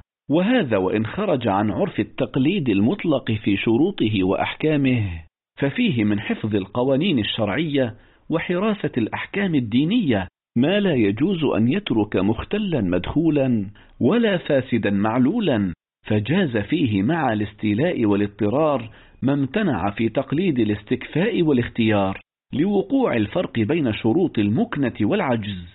والذي يتحفظ بتقليد المستولي من قوانين الشرع 7 أشياء، فيشترك في التزامها الخليفة الولي والأمير المستولي، ووجوبها من جهة المتولي أغلظ. أحدها حفظ منصب الإمامة في خلافة النبوة وتدبير أمور الملة، ليكون ما أوجبه الشرع من إقامتها محفوظا وما تفرع عنها من الحقوق محروسا. والثاني ظهور الطاعة الدينية التي يزول معها حكم العناد فيه وينتفي بها اسم المباينة له. والثالث اجتماع الكلمة على الألفة والتناصر، ليكون للمسلمين يد على من سواهم. والرابع أن تكون عقود الولايات الدينية جائزة، والأحكام والأقضية فيها نافذة، لا تبطل بفساد عقودها ولا تسقط بخلل عهودها. والخامس أن يكون استيفاء الأموال الشرعية بحق تبرأ به ذمة مؤديها ويستبيحه آخذها. والسادس أن تكون الحدود مستوفاة بحق وقائمة على مستحق، فإن جنب المؤمن حمى إلا من حقوق الله وحدوده. والسابع أن يكون الأمير في حفظ الدين ورعا عن محارم الله، يأمر بحقه إن أطيع ويدعو إلى طاعته إن عصي. فهذه 7 قواعد في قوانين الشرع يحفظ بها حقوق الإمامة وأحكام الأمة، فلأجلها وجب تقليد المستولي، فإن كملت فيه شروط الاختيار كان تقليده حيا استدعاء لطاعته ودفعا لمشاقته ومخالفته، وصار بالإذن له نافذ التصرف في حقوق الملة وأحكام الأمة، وجرى على من استوزره واستنابه لأحكام من استوزره الخليفة واستنابه. وجاز أن يستوزر وزير تفويض ووزير تنفيذ، فإن لم يكمل في المتولي شروط الاختيار جاز للخليفة إظهار تأييده استدعاء لطاعته وحسما لمخالفته ومعاندته، أو كان نفوذ تصرفه في الأحكام والحقوق موقوفا على أن يستنيب له الخليفة فيها لمن قد تكاملت فيه شروطها، ليكون كمال الشروط في من أضيف إلى نيابته جبرا لما أعوز من شروطها في نفسه، فيصير التقليد للمستولي والتنفيذ من المستناب. وجاز مثل هذا وإن شذ عن الأصول لأمرين: أحدهما أن الضرورة تسقط ما أعوز من شروط المكنة، الثاني أن ما خيف انتشاره من المصالح العامة تخفف شروطه عن شروط المصالح الخاصة. فإذا صحت إمارة الاستيلاء كان الفرق بينها وبين إمارة الاستكفاء من 4 أوجه: أحدها إن إمارة الاستيلاء متعينة في المتولي، وإمارة الاستكفاء مقصورة على اختيار المستكفي. والثاني أن إمارة الاستيلاء مشتملة على البلاد التي غلب عليها المتولي، وإمارة الاستكفاء مقصورة على البلاد التي تضمنها عهد المستكفي. والثالث أن إمارة الاستيلاء تشتمل على معهود النظر ونادره، وإمارة الاستكفاء مقصورة على معهود النظر دون نادره. والرابع أن وزارة التفويض تصح في إمارة الاستيلاء ولا تصح في إمارة الاستكفاء، لوقوع الفرق بين المستولي ووزيره في النظر، لأن نظر الوزير مقصور على المعهود، وللمستولي أن ينظر في النادر والمعهود. وإمارة الاستكفاء مقصورة على النظر المعهود، فلم تصح معها وزارة تشتمل على مثلها من النظر المعهود لاشتباه حال الوزير بالمستوزر. وقال عبد الواحد التميمي فقيه الحنابلة في عصره، توفي سنة 410 للهجرة ببغداد، في بيان مذهب أحمد بن حنبل فيما يجب على الإمام القيام به وصلاحياته، وأن الفيء يقسمه الإمام، فإن تناصف المسلمون وقسموه بينهم فلا بأس به، وأنه إن بطل أمر الإمام لم يبطل الغزو والحج، وأن الإمامة لا تجوز إلا بشروطها: النسب والإسلام والحماية والبيت والمحتد وحفظ الشريعة وعلم الأحكام وصحة التنفيذ والتقوى وإتيان الطاعة وضبط أموال المسلمين، فإن شهد له بذلك أهل الحل والعقد من علماء المسلمين وثقاتهم، أو أخذ هو ذلك لنفسه ثم رضيه المسلمون جاز له ذلك، وأنه لا يجوز الخروج على إمام، ومن خرج على إمام قتل الثاني، ويجوز الإمامة عنده لمن اجتمعت فيه هذه الخصال وإن كان غيره أعلم منه. وكان يقول إن الخلافة في قريش ما أقاموا الصلاة، وكان يقول لا طاعة لهم في معصية الله تعالى. ولا خلاف بين الفقهاء في هذه المرحلة في أن هذه أهم مسؤوليات الإمام وأوجبها، إذ وجوب الإمامة حكم شرعي معلل بحفظ الدين والأمة وسياسة شؤونها بحسب قوانين الشرع، ولهذا نص الفقهاء في صور كثيرة على وجوب قيام الأمة ببعض الواجبات عند عجز الإمام، وأنها لا تتعطل بذلك، ولهذا أجمعوا على أن جهاد الدفع عن الدولة والأمة فرض عين على كل مسلم استطاع ذلك، ولا يشترط فيه إذن، فإن كان الإمام قائما بأمر الجهاد وإلا لم يتعطل، وكذا نصرة المظلوم مسلما كان أم ذميا لمن قدر على نصرته إلى آخره. قال الشوكاني في وبل الغمام موضحا مقاصد نصب الإمام: وعندي أن ملاك أمر الإمامة والسلطنة وأعظم شروطهما وأجل أركانهما أن يكون قادرا على تأمين السبل وإنصاف المظلومين من الظالمين، ومتمكنا من الدفع عن المسلمين إذا دهمهم أمر يخافونه كجيش كافر أو باغ، غير متقاعد عن ذلك ولا متثبط ولا عاجز ولا مشغول بملاذه مؤثرا للدعة والسكون، فإذا كان السلطان بهذه المثابة فهو السلطان الذي أوجب الله طاعته وحرم مخالفته، بل هذا الأمر هو الذي شرع الله له نصب الآئمة والسلاطين، وجعل ذلك من أعظم مهمات الدين. ولا يضر الإمام نقص شرط أو أكثر من شروط ذكروا مهما كان قائما بما ذكرناه، فليس للمسلمين حاجة في إمام قاعد في مصلاه ممسك سبحته مؤثر لمطالعة الكتب العلمية مدرس فيها لطلبة عصره مصنف في مشكلاتها متورع عن سفك الدماء والأموال، والمسلمون يأكل بعضهم بعضا ويظلم قويهم ضعيفهم ويضطهد شريفهم وضيعهم، فإن الأمر إذا كان هكذا لم يحصل من الإمامة والسلطنة شيء لعدم وجود الأهم الأعظم الذي شرعت له، وهذا الكلام لا يعقله إلا الأفراد من أهل العلم. وقال أيضا في وبل الغمام: والباغي أحد رجلين، إما رجل بغى على جميع المسلمين أو بعضهم بنهب أموالهم وسفك دمائهم وهتك حرمهم، فهذا قد جعل الله له حدودا مذكورة في كتابه العزيز، وإذا اجتمع لهم جيش كان الدفع لهم عن انهتاك حرمات الدين والمسلمين من أوجب واجبات الأمر بالمعروف والنهي عن المنكر. وإما رجل بغى على إمام من أئمة المسلمين بعد اجتماع كلمتهم عليه ودخولهم تحت طاعته، سواء كانوا قليلا أو كثيرا، فهذا تجب مقاتلته بنص القرآن الكريم، فإن بغت إحداهما على الأخرى فقاتلوا التي تبغي، سورة الحجرات الآية 9. ولا يخرجه عن كونه باغيا زعمه بأنه إمام أو أنه أصلح أو أنهض، ولا متابعة ثلة من المسلمين له، لأن النبي صلى الله عليه وسلم قد أمر بضرب عنق من جاء وأمر الناس مجتمع وأراد تفريق كلمتهم، كما ثبت ذلك في الصحيح، نعم، إذا ظهر من الأول ما هو كفر بواح أو أظهر من نفسه العجز عن القيام بما هو الأهم الأقدم والركن الأعظم من أمور الإمامة، وهو ما قدمناه قريبا، لم يكن الثاني باغيا. انتهى. وزاد في نيل الأوطار شرح منتقى الأخبار: لا ينبغي لمسلم أن يحط على من خرج من السلف الصالح من العترة وغيرهم على أئمة الجور، فإنهم فعلوا ذلك باجتهاد منهم، وهم أتقى لله وأطوع لسنة رسوله صلى الله عليه وسلم من جماعة ممن جاء بعدهم من أهل العلم.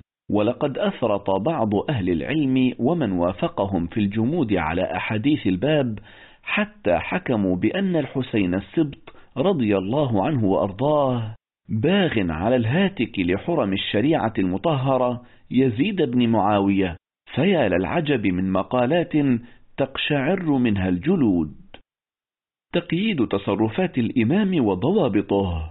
كما حافظ هذا الخطاب من الناحية النظرية على تقييد صلاحيات الإمام بأن تكون تصرفاته في شؤون الأمة بحسب تحقيق الأحسن والأكمل والأصلح لها، فليس للإمام أن يتصرف على هواه. قال القرافي في بيان أنواع تصرفات الإمام وما ينفذ منها وما لا ينفذ: القسم الأول ما لم تتناوله الولاية بالأصالة. اعلم أن كل من ولي ولاية الخلافة فما دونها إلى وصية لا يحل له أن يتصرف إلا بجلب مصلحة أو درء مفسدة، لقوله تعالى: ولا تقربوا مال اليتيم إلا بالتي هي أحسن، ولقوله عليه السلام: من ولي من أمور أمتي شيئا ثم لم يجتهد لهم ولم ينصح فالجنة عليه حرام. فيكون الأئمة والولاة معزولين عما ليس فيه بذل الجهد، والمرجوح أبدا ليس بالأحسن، بل الأحسن ضده، وليس الأخذ به بذلا للاجتهاد، بل الأخذ بضده. فقد حجر الله تعالى على الأوصياء التصرف فيما هو ليس بأحسن، مع قلة الفائت من المصلحة في ولايتهم لخستها بالنسبة إلى الولاة والقضاة، فأولى أن يحجر على الولاة والقضاة في ذلك. ومقتضى هذه النصوص أن يكون الجميع معزولين عن المفسدة الراجحة والمصلحة المرجوحة والمساوية، وما لا مفسدة فيه ولا مصلحة، لأن هذه الأقسام الأربعة ليست من باب ما هو أحسن. وتكون الولاية إنما تتناول جلب المصلحة الخالصة أو الراجحة ودرء المفسدة الخالصة أو الراجحة، فأربعة معتبرة وأربعة ساقطة. ولهذه القاعدة قال الشافعي رضي الله عنه: لا يبيع الوصي صاعا بصاع، لأنه لا فائدة في ذلك، ولا يفعل الخليفة ذلك في أموال المسلمين، ويجب عليه عزل الحاكم إذا ارتاب فيه دفعا لمفسدة الريبة على المسلمين، ويعزل المرجوح عند وجود الراجح تحصيلا لمزيد المصلحة للمسلمين، واختلف في عزل أحد المتساويين. فليس للإمام عزل القاضي الأصلح وتولية من هو دونه، إذ تصرفات الإمام على الرعية منوطة بالمصلحة، وعزل القاضي الأصلح على خلاف المصلحة فلا ينفذ عزله. وقد قال أبو يوسف قاضي هارون الرشيد في كتابه الخراج الذي ألفه للرشيد محددا صلاحيات الإمام، وأن تصرفه منوط بالمصلحة. إن أخذ الوالي من يد واحد أرضا وأقطعها آخر فهذا بمنزلة الغاصب غصب واحدا وأعطى آخر، فلا يحل للإمام ولا يسعه أن يقطع أحدا من الناس حق مسلم ولا معاهد، ولا يخرج من يده من ذلك شيئا إلا بحق يجب له عليه، فيأخذه بذلك الذي وجب له. وقال أيضا: ليس للإمام أن يخرج شيئا من يد أحد إلا بحق ثابت معروف. وقال أيضا: لا ينبغي لأحد أن يحدث شيئا في طريق المسلمين مما يضرهم، ولا يجوز للإمام أن يقطع شيئا من طريق المسلمين مما فيه الضرر عليهم، ولا يسعه ذلك. وإن أراد الإمام أن يقطع طريقا من طرق المسلمين الجادة رجلا يبني عليه وللعامة طريق غير ذلك قريب أو بعيد منه، لم يسعه إقطاع أي إعطاء ذلك، ولم يحل له، وهو آثم إن فعل ذلك، أي الإمام. وكذا ليس للإمام أن يتعرض للأنهار بحفر أو تمر إلا بحسب المصلحة العامة دون الخاصة، وهذا محل اتفاق بين الفقهاء من جميع المذاهب. كما حافظ هذا الخطاب على الضمانات العدلية لحماية حقوق الأفراد وحرياتهم، كما فصلت ذلك كتب الفقه في جميع أبواب المعاملات والدعاوى والقضاء. وقد كتب أبو يوسف القاضي إلى هارون الرشيد في بيان الضمانات العدلية التي يلزم الإمام والوالي العمل بها، ومن ذلك الضمانات العدلية في هذه المرحلة: 1. حظر حبس أو تعذيب المتهم ماديا أو معنويا، إذ الأصل براءته حتى تثبت إدانته، ولا يؤخذ بإقراره أو اعترافه تحت الإكراه ولا يحبس. قال أبو يوسف: ومن ظن به أو توهم عليه سرقة أو غير ذلك فلا ينبغي أن يعزر بالضرب والتوعد والتخويف، فإن من أقر بسرقة أو بحد أو بقتل وقد فعل ذلك به فليس إقراره ذلك بشيء، ولا يحل قطعه ولا أخذه بما أقر به. حدثني الشيباني عن علي بن حنظلة عن أبيه قال: قال عمر رضي الله عنه: ليس الرجل بمأمون على نفسه إن أجعته أو أخفته أو حبسته أن يقر على نفسه.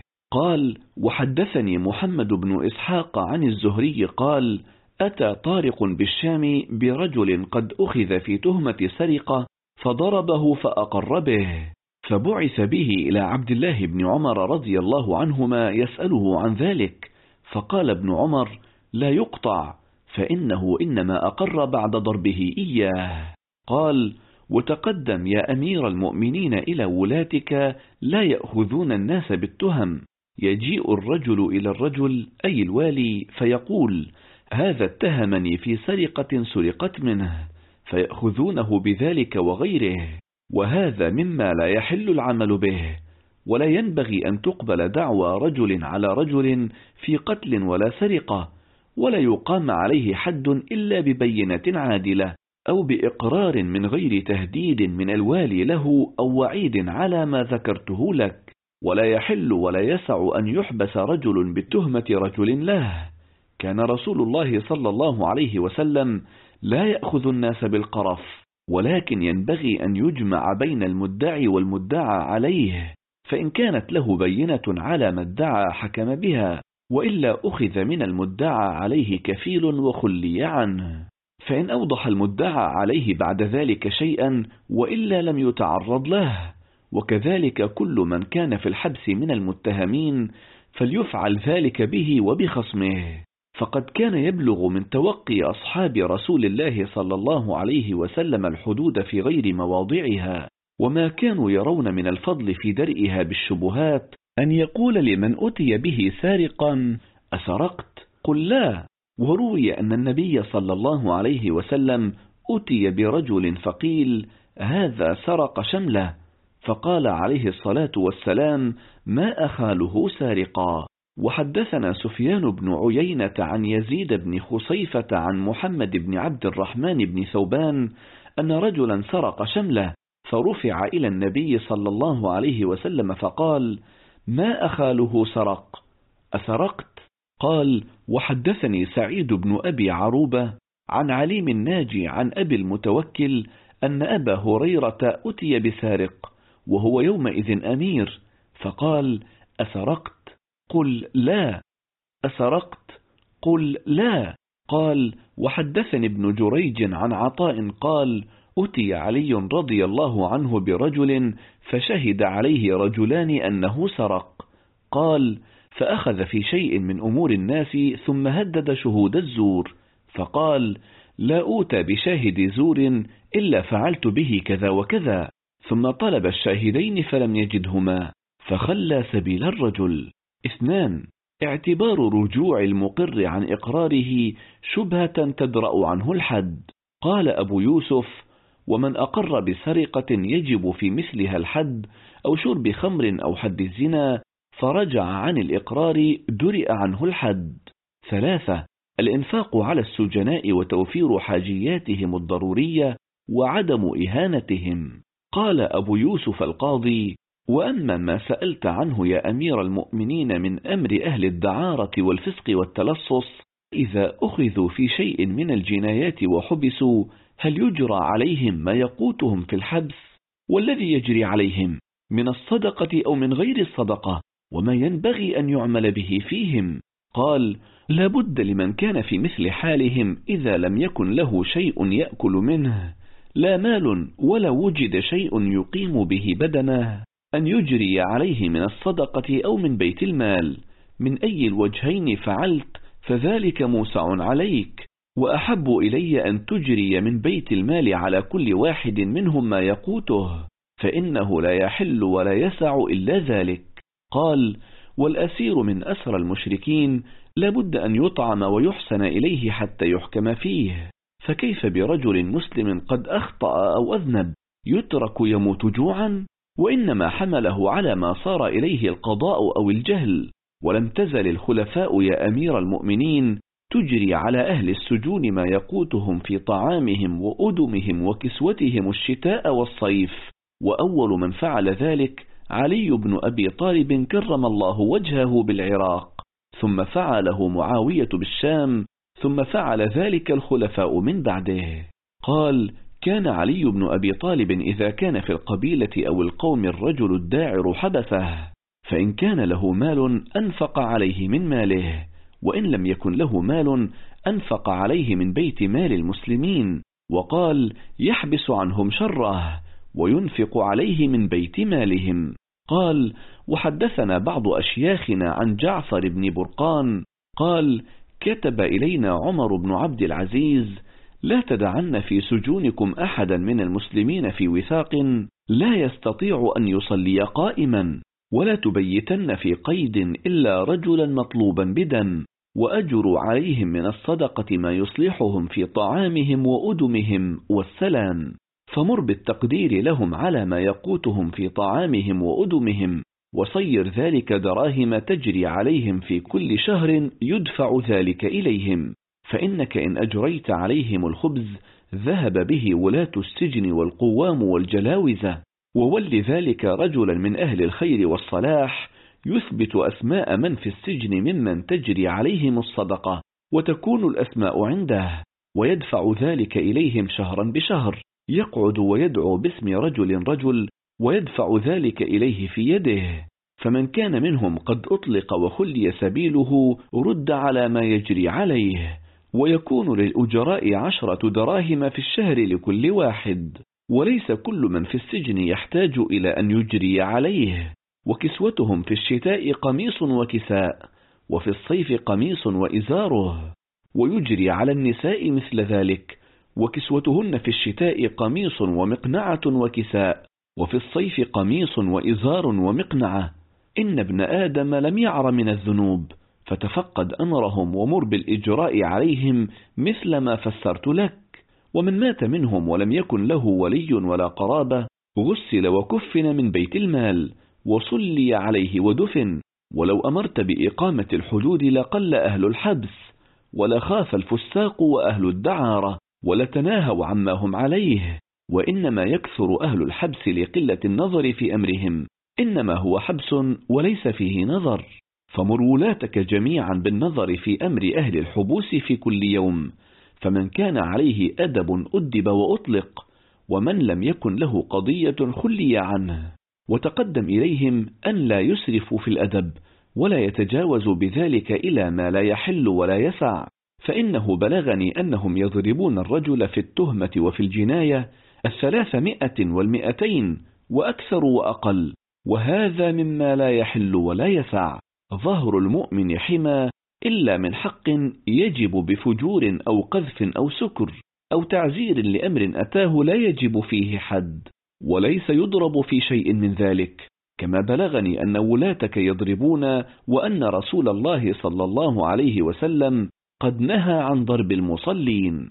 ومعنى هذا الحديث عندنا والله أعلم أنه نهى عن ضربهم من غير أن يجب عليهم حد يستحقون به الضرب، وهذا الذي بلغنا أن ولاتك يفعلونه ليس من الحكم والحدود في شيء، وليس يجب مثل هذا على جاني الجناية صغيرة ولا كبيرة. من كان منهم أتى ما يجب عليه فيه قود أو حد أو تعزير أقيم عليه ذلك، وكذلك من جرح منهم جراحة في مثلها قصاص وقامت عليه البينة بذلك قيس جرحه واقتص منه إلا أن يعفو المجني عليه. فإن لم يكن يستطاع في مثلها قصاص حكم عليه بالأرش وعوقب وأطيل حبسه حتى يحدث توبة ثم يخلى عنه. وكذلك من كان منهم سرق ما يجب فيه القطع قطع، إن الأجر في إقامة الحدود كبير. لقد أجمع الفقهاء على عامة هذه الضمانات العدلية وأكثر منها، وهي التي حالت مع استقلال القضاء وصلاح القضاة دون استشراء الظلم في العالم الإسلامي على النحو الذي حصل في أوروبا من استرقاق الأحرار لعجزهم عن سداد الديون وشيوع الإقطاع هناك، وحرمان الناس من حق التملك والتجارة والتنقل إلى آخره، مما عد من المكتسبات بعد الثورة الفرنسية سنة 1789 للميلاد. وهذا ما لم يعرفه العالم الإسلامي، وإنما شهد العالم الإسلامي ظاهرة الاستبداد السياسي وفساد السلطة، وكان بالإمكان التصدي لها لولا مبادئ الخطاب السياسي المؤول التي حالت دون ذلك، بدعوى أن السنة جاءت بوجوب السمع والطاعة مهما انحرفت السلطة ومهما تخلت عن مهماتها كحماية البيضة وإقامة الملة وتحكيم الشريعة. فما إن استشرى هذا الاعتقاد بين علماء الأمة وعامتها حتى ازداد الانحراف شيئا فشيئا دون أن تواجه السلطة من يسائلها ويتصدى لفسادها، فتم تعطيل أحكام الشريعة شيئا فشيئا، وبلغ الفساد مداه حتى تحالف كثير من الملوك مع أعداء الإسلام وتركوا الجهاد، حتى وقع المسلمون تحت حكم أعدائهم كما حصل في الأندلس، فاستأصلوهم منها وقضوا عليهم بسبب فساد الملوك وانحلالهم وعدم تصدي الأمة لهم، فكانت الكارثة عليهم جميعا. وبعد سقوط آخر ملوك الأندلس ب4 قرون سقط العالم الإسلامي كله لأول مرة في تاريخ المسلمين تحت سيطرة الاستعمار الغربي، مع وجود الملوك والحكومات في كل قطر دخله الاستعمار. وقد دخل الاستعمار أكثر الأقطار دون مقاومة تذكر، بل تم بموافقة كثير من ملوك تلك الفترة، وظل العلماء يرون السمع والطاعة لهؤلاء الملوك، مع أن الواقع يؤكد أنهم مجرد ولاة تحت سيطرة الاستعمار، كما كان حال الخديوي في مصر تحت حكم الاستعمار الإنجليزي، وحال السنوسي في ليبيا تحت الحكم الإيطالي إلى آخره. ولقد ظل كثير من علماء تلك الفترة يرون السمع والطاعة لأولئك الملوك دون أن يدركوا بأن الدار قد صارت دار كفر، الشوكة فيها للأعداء، وأن الحاكم في واقع الأمر هو ملك إنجلترا ورئيس إيطاليا وفرنسا، وليس الخديوي والسنوسي إلى آخره. وقد أجمع الفقهاء على أن كل أرض الشوكة والكلمة فيها للمسلمين والشريعة فيها هي الحاكمة دار إسلام، كما لا كبير خلاف بينهم أن كل أرض لا تحكم بالشرع وليست القوة والكلمة فيها للمسلمين هي دار كفر، حتى وإن كان المسلمون فيها أكثرية، كما هو حال أكثر دول العالم الإسلامي في تلك الفترة، حيث تم تعطيل الشريعة وصارت القوة والكلمة فيها للاستعمار الغربي. لقد كان الاستعمار والسقوط هو نتيجة طبيعية للأمم التي يصل فيها الحال في الأوضاع السياسية والفكرية إلى هذا الحد. وبسقوط العالم الإسلامي تحت سيطرة العالم الغربي انتهت مرحلة الخطاب السياسي المؤول على أرض الواقع، لتبدأ المرحلة الثالثة، وهي مرحلة الخطاب السياسي المبدل الذي كان نتاج الهزيمة الفكرية والسياسية والعسكرية أمام القوة الاستعمارية التي كان لها يد طولى في صناعة هذا الخطاب الجديد. منصة فاستمع للكتب الصوتية. المرحلة الثالثة: الخطاب السياسي الشرعي المبدل. من 1350 للهجرة إلى وقت غير معلوم. الفصل الثالث: الخطاب السياسي الشرعي المبدل. إذا كان الخطاب المؤول في المرحلة الثانية قد حافظ على بعض مبادئ الخطاب المنزل كإقامة الملة بتحكيم الشريعة وصيانتها، وحماية الأمة بإقامة الجهاد والذود عنها، والمحافظة على وظيفة الخلافة حتى وإن كانت صورية لكونها رمزا لوحدة الأمة، فإن الخطاب في المرحلة الثالثة قد تجاوز ذلك كله، وبدأ التراجع حتى عن هذه المبادئ أيضا تدريجيا، حتى بلغ الانحراف ذروته في أواخر العصر العثماني باستجلاب القوانين الوضعية من أوروبا، ثم بوقوع الأمة الإسلامية كلها تحت الاستعمار الغربي، حيث تمخض ذلك عن ولادة الخطاب السياسي الشرعي المبدل بظهور كتاب الشيخ علي عبد الرازق الإسلام وأصول الحكم، ثم بتأييد من شيخ الأزهر بعد ذلك الشيخ المراغي، ليتم إضفاء الشرعية على هذا الخطاب الجديد الداعي إلى إلغاء الخلافة وإلغاء القضاء الإسلامي، بدعوى أن الإسلام لم يأتي بأصول للحكم وسياسة الأمة. ومع مواجهة علماء الأمة آنذاك لهذا الكتاب وما جاء فيه من أفكار، إلا أن الخطاب الذي ورد فيه هو الخطاب الذي فرض نفسه على أرض الواقع، لتقوم دول قومية وقطرية لا تؤمن بالوحدة الإسلامية، وأنظمة علمانية لا تؤمن بالشريعة الإسلامية، ولا ترى وجوب تطبيقها، ولا ترى وجوب الجهاد من أجل حماية الأمة والملة. وأصبح هذا الثالوث، الخلافة، الشريعة، الجهاد، المحظور على الأمة الإسلامية منذ دخول الاستعمار، من أبرز مبادئ هذا الخطاب المبدل، الذي لم يكتفي بكل هذا الانحراف والتراجع عما بقي من مبادئ في الخطاب المؤول، بل أضفى الشرعية على هذا الخطاب السياسي الجديد باسم الدين.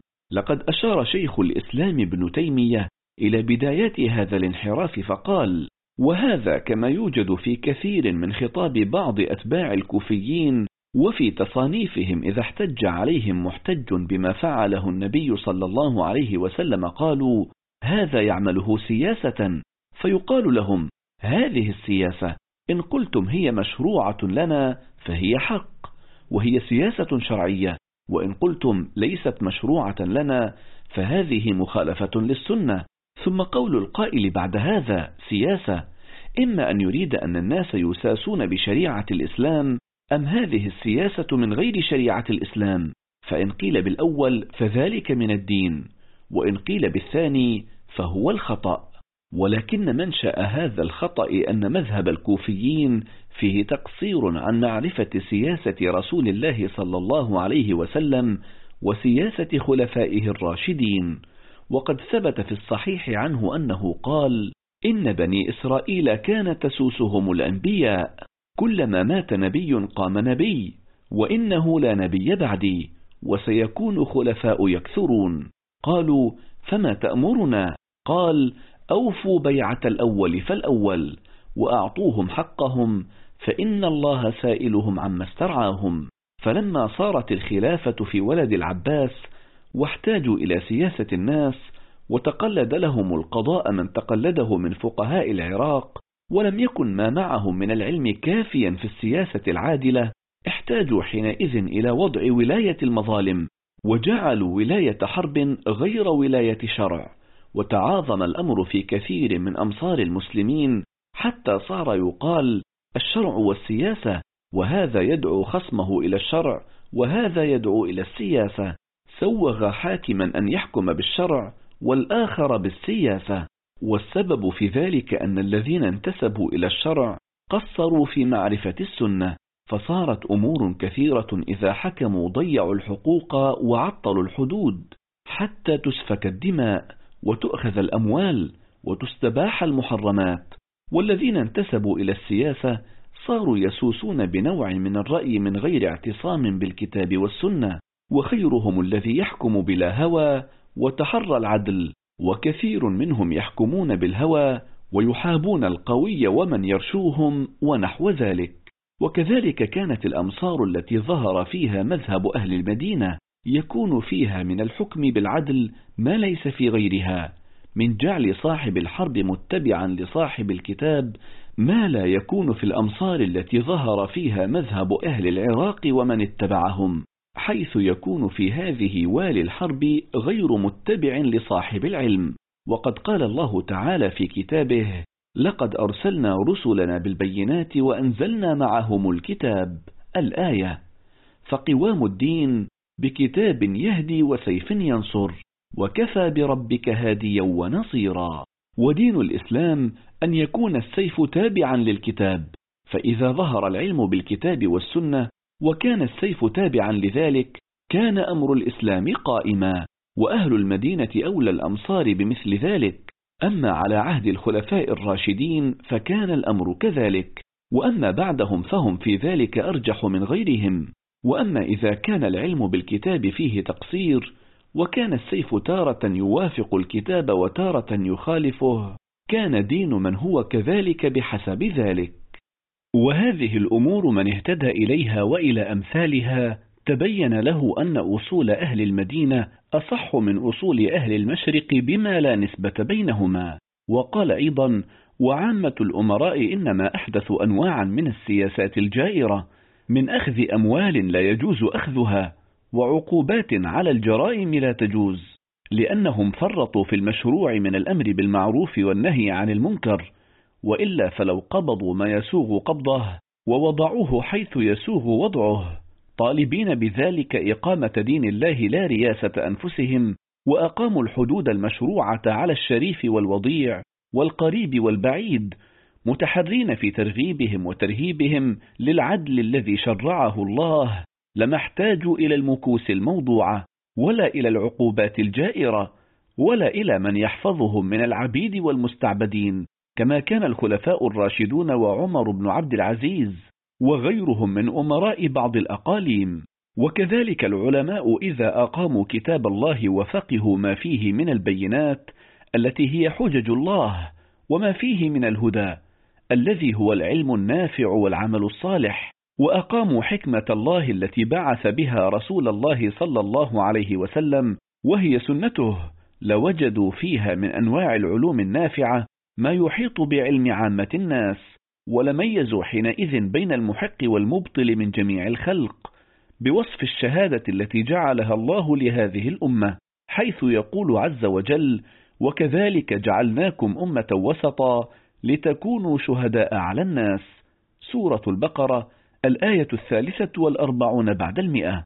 ولا استغنوا بذلك عما ابتدعه المبتدعون من الحجج الفاسدة التي يزعم الكلاميون أنهم ينصرون بها أصل الدين، ومن الرأي الفاسد الذي يزعم القياسيون أنهم يتمون به فروع الدين.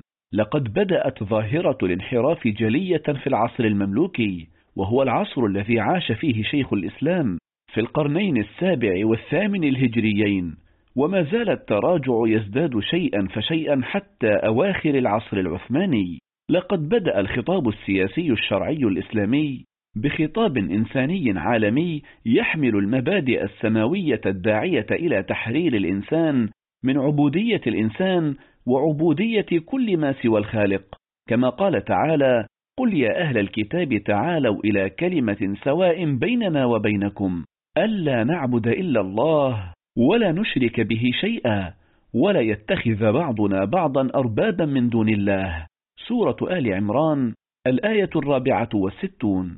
وقد فسر النبي صلى الله عليه وسلم الربوبية هنا بمعنى خضوع الإنسان وطاعته غير الله، وقد عاب على أهل الكتاب أنهم اتخذوا أحبارهم ورهبانهم أربابا من دون الله. سورة التوبة، الآية 31، أي بطاعتهم والخضوع لهم. ودعا إلى المساواة بين الناس جميعا، كما قال تعالى: يا أيها الناس إنا خلقناكم من ذكر وأنثى وجعلناكم شعوبا وقبائل لتعارفوا إن أكرمكم عند الله أتقاكم. سورة الحجرات، الآية 13. وأكد كرامة الإنسان كما قال تعالى: ولقد كرمنا بني آدم. سورة الإسراء، الآية 70. وأخبر بأن الكتاب والشريعة كلها إنما جاء من أجل إقامة العدل والقسط بين الناس، كما قال تعالى: لقد أرسلنا رسلنا بالبينات وأنزلنا معهم الكتاب والميزان ليقوم الناس بالقسط. سورة الحديد الآية 25. فالغاية من الشريعة وأحكامها والكتاب وتشريعاته هي تحقيق العدل بتحرير الإنسان من العبودية والخضوع للملوك والرؤساء والرهبان والأحبار وكل من سوى الله، وإفراد الله وحده بالطاعة والخضوع، إذ الجميع حتى الأنبياء ما هم إلا عبيد لله وحده الذي يستحق العبادة والطاعة. لقد عبر عن مبادئ هذا الخطاب ربعي بن عامر عندما دخل على رستم قائد جيش الفرس، فقال له عن المهمة التي جاءوا من أجلها والرسالة الإنسانية التي يحملونها: إن الله ابتعثنا لنخرج العباد من عبادة العباد إلى عبادة رب العباد، ومن جور الأديان إلى عدل الإسلام، ومن ضيق الدنيا إلى سعة الآخرة. وكذا عبر عنه زهرة بن عبد الله الجشمي عندما قال لرستم حين سأله عن دينه فقال: شهادة أن لا إله إلا الله وأن محمدا رسول الله، والإقرار بما جاء من عند الله، وإخراج العباد من عبادة العباد إلى عبادة الله تعالى، والناس بنو آدم وحواء إخوة لأب وأم، وأنهم إن أسلموا رجعوا عنهم فلم يدخلوا أرضهم إلا لتجارة أو حاجة. لقد كان خطابا إنسانيا عالميا يشترك في حمله والدعوة إليه كل مسلم في ذلك العصر، كما جاء في الحديث الصحيح: لأن يهدي الله بك رجلا واحدا خير لك من حمر النعم، بقصد تحرير الإنسان وهدايته وإقامة العدل. لقد كانت الدولة والأمة في خدمة هذا الدين ومبادئه الإنسانية، ثم آل هذا الخطاب كما في الخطاب المبدل إلى خطاب يجعل من السلطان إلها أو نصف إله، لا يسأل عما يفعل وهم يسألون، يأمر فيطاع، ويقول فتسمع الأمة كلها قوله، ويستبد فلا يرد، ويقتل فلا يقتص منه، ويأخذ ما شاء ويترك ما شاء، ثم لا يكتفي بذلك حتى نصب له مفتيا يوظف الدين في خدمة السلطة وأهوائها، ويضفي الشرعية على كل تجاوزاتها. فإذا بالأمة الإسلامية تحذو حذو أوروبا المسيحية في عصورها الوسطى، حذو القذة بالقذة، كما جاء في الحديث: لتتبعن سنن من كان قبلكم. فقام بين ظهراني المسلمين قيصر كما كان لهم قيصر، وبابا يوظف الدين في خدمة الدولة كما كان لهم بابا، وتم تبديل الشريعة بالقوانين الوضعية باسم الدين، وشاع الاستبداد السياسي وانتهاك حقوق الإنسان باسم طاعة ولي الأمر والسلطان. لقد تغير الخطاب السياسي الشرعي إلى خطاب مشوه منسوخ لا علاقة له بالخطاب الأول المنزل، وتحول إلى آثار وأغلال تحول بين الأمة ونهضتها، والشعوب وحريتها، والإنسانية وكرامتها.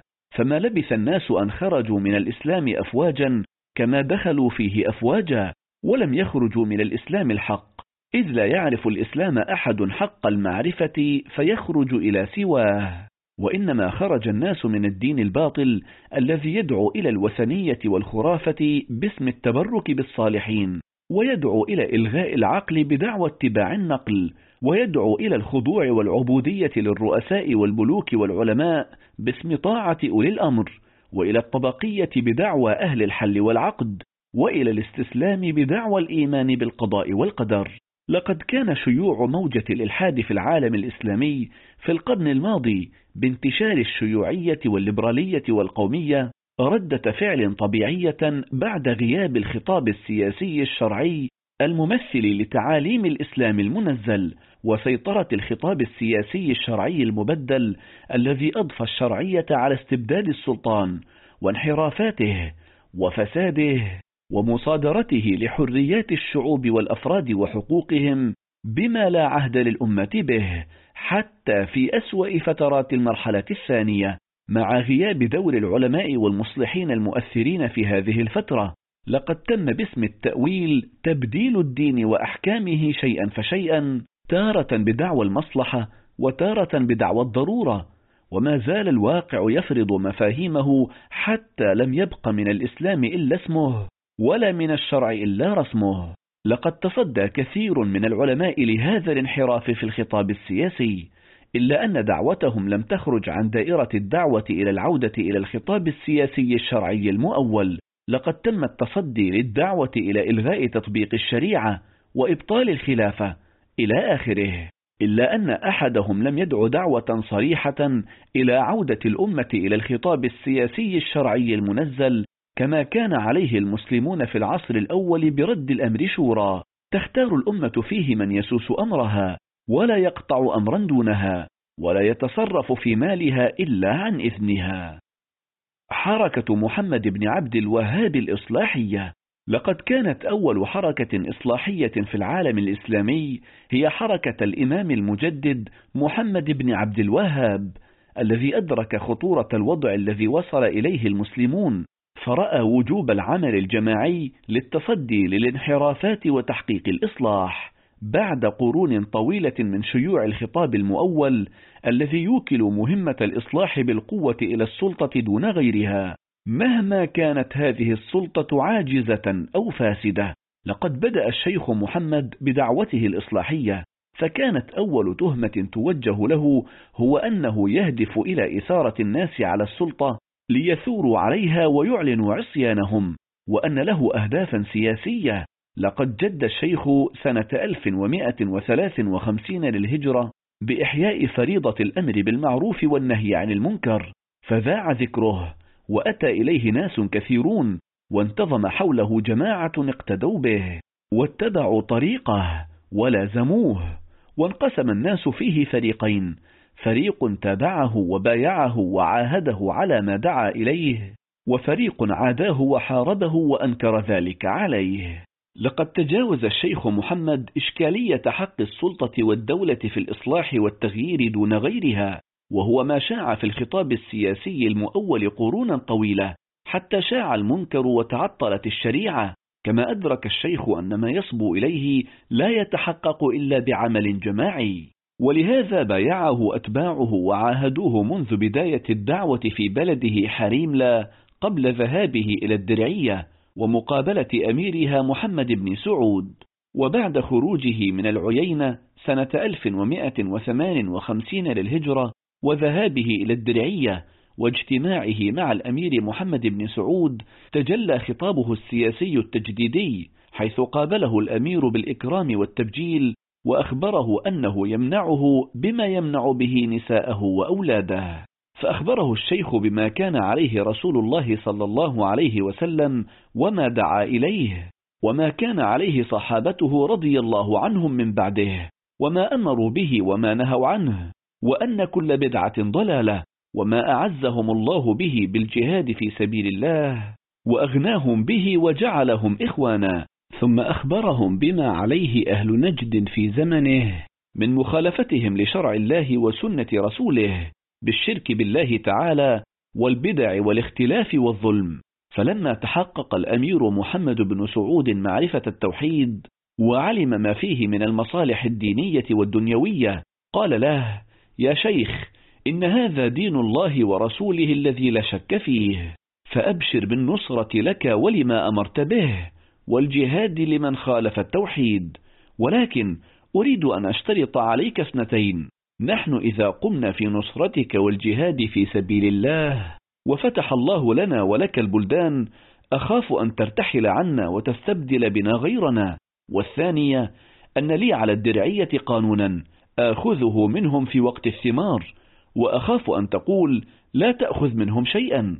فقال الشيخ: أما الأولى فابسط يدك، الدم بالدم والهدم بالهدم، وأما الثانية فلعل الله أن يفتح لك الفتوحات فيعوضك الله من الغنائم ما هو خير منهم.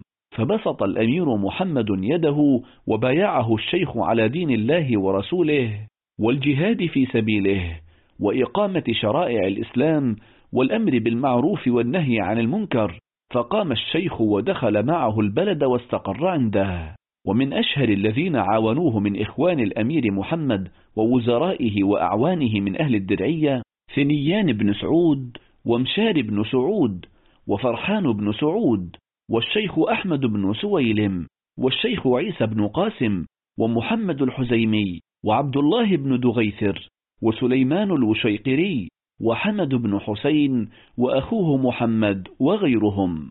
لقد احتاج الإمام محمد بن عبد الوهاب في هذا اللقاء إلى إعادة الخطاب السياسي النبوي في العهد المكي واستدعائه، وكان باستطاعته أن يورد الأدلة على وجوب الأمر بالمعروف والنهي عن المنكر دون حاجة إلى كل هذه المقدمة لشيوع الخطاب المؤول الذي لم يعهد الناس سواه، والذي يجعل هذه المهمة للدولة لا للأمة، مما اضطر الشيخ محمد إلى التذكير ببدء الدعوة الإسلامية في مكة، وكيف تحقق النصر لها بإقامة الدولة في المدينة وإقامة الجهاد لتحقيق هذا المشروع الإصلاحي.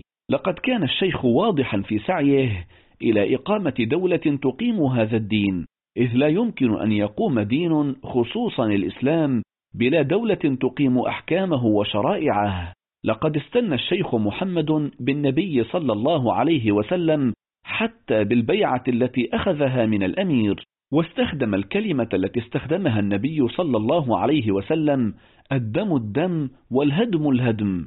فالقضية قضية إقامة دولة لا وجود لها آنذاك، وإقامة دين اندرست معالمه، وما يحتاجه ذلك من تضحيات وجهد مادي ومعنوي، خصوصا المواجهة الفكرية التي سوف تكون بين الخطاب السياسي المؤول الذي سيستخدمه أعداء الدولة الجديدة داخل نجد والجزيرة وخارجها، والخطاب السياسي الراشدي الذي سيحتاج الشيخ محمد استدعاءه وإحياءه من جديد لمواجهة الخطاب المؤول. ودار الجدل حول جواز الجهاد وإقامة الحقوق والحدود دون الإمام أو نائبه كما يقضي به الخطاب المؤول، فرد الشيخ بأن الأئمة مجمعون في كل مذهب على أن من تغلب على بلد أو بلدان له حكم الإمام في جميع الأشياء، ولولا هذا ما استقامت الدنيا، لأن الناس من زمن طويل قبل الإمام أحمد إلى يومنا هذا ما اجتمعوا على إمام واحد، ولا يعرف أن أحدا من العلماء ذكر أن شيئا من الأحكام لا يصح إلا بالإمام الأعظم. وقولك هل يجب عليك؟ فنعم، يجب على كل من قدر عليه وإن لم يفعل أثم، ولكن أعداء الله يجعلون هذه الشبهة حجة في رد ما لا يقدرون على جحده، كما أني لما أمرت برجم الزانية قالوا لابد من إذن الإمام، فإن صح كلامهم لم يصح ولايتهم القضاء ولا الإمامة ولا غيرها. وقد ظلت هذه الشبهة موجهة لدعوة الشيخ حتى بعد وفاته، وأن ما قام به محرم، وأنه خروج عن طاعة الإمام الخليفة العثماني. ولهذا نص الفقيه الحنفي المصري ابن عابدين في الحاشية على أن الشيخ وأتباعه خوارج بسبب الخلط في الخطاب المؤول بين مفهوم الخروج السياسي والخروج العقائدي، هذا مع تأكيد الشيخ على أنه يرى إمامة السلطان العثماني. وقد رد حفيد الشيخ العلامة عبد الرحمن بن حسين على من أثاروا شبهة أنه لا جهاد بلا إمام، فقال: ولا ريب أن فرض الجهاد باق إلى يوم القيامة، والمخاطب به المؤمنون، فإذا كانت هناك طائفة مجتمعة لها منعة وجب عليها أن تجاهد في سبيل الله بما تقدر عليه، لا يسقط عنها فرضه بحال ولا عن جميع الطوائف. وإنما أراد إثبات شرعية ما قام به الشيخ محمد ومن معه بجهاد من اعترض طريق دعوتهم. وقال أيضا: بأي كتاب أم بأي حجة أن الجهاد لا يجب إلا مع إمام متبع؟ هذا من الفرية في الدين والعدول عن سبيل المؤمنين، والأدلة على بطلان هذا القول أشهر من أن تذكر، من ذلك عموم الأمر بالجهاد والترغيب فيه والوعيد على تركه. ثم قال: وكل من قام بالجهاد في سبيل الله فقد أطاع الله وأدى ما فرضه الله، ولا يكون الإمام إماما إلا بالجهاد، لا أنه لا يكون جهاد إلا بالإمام.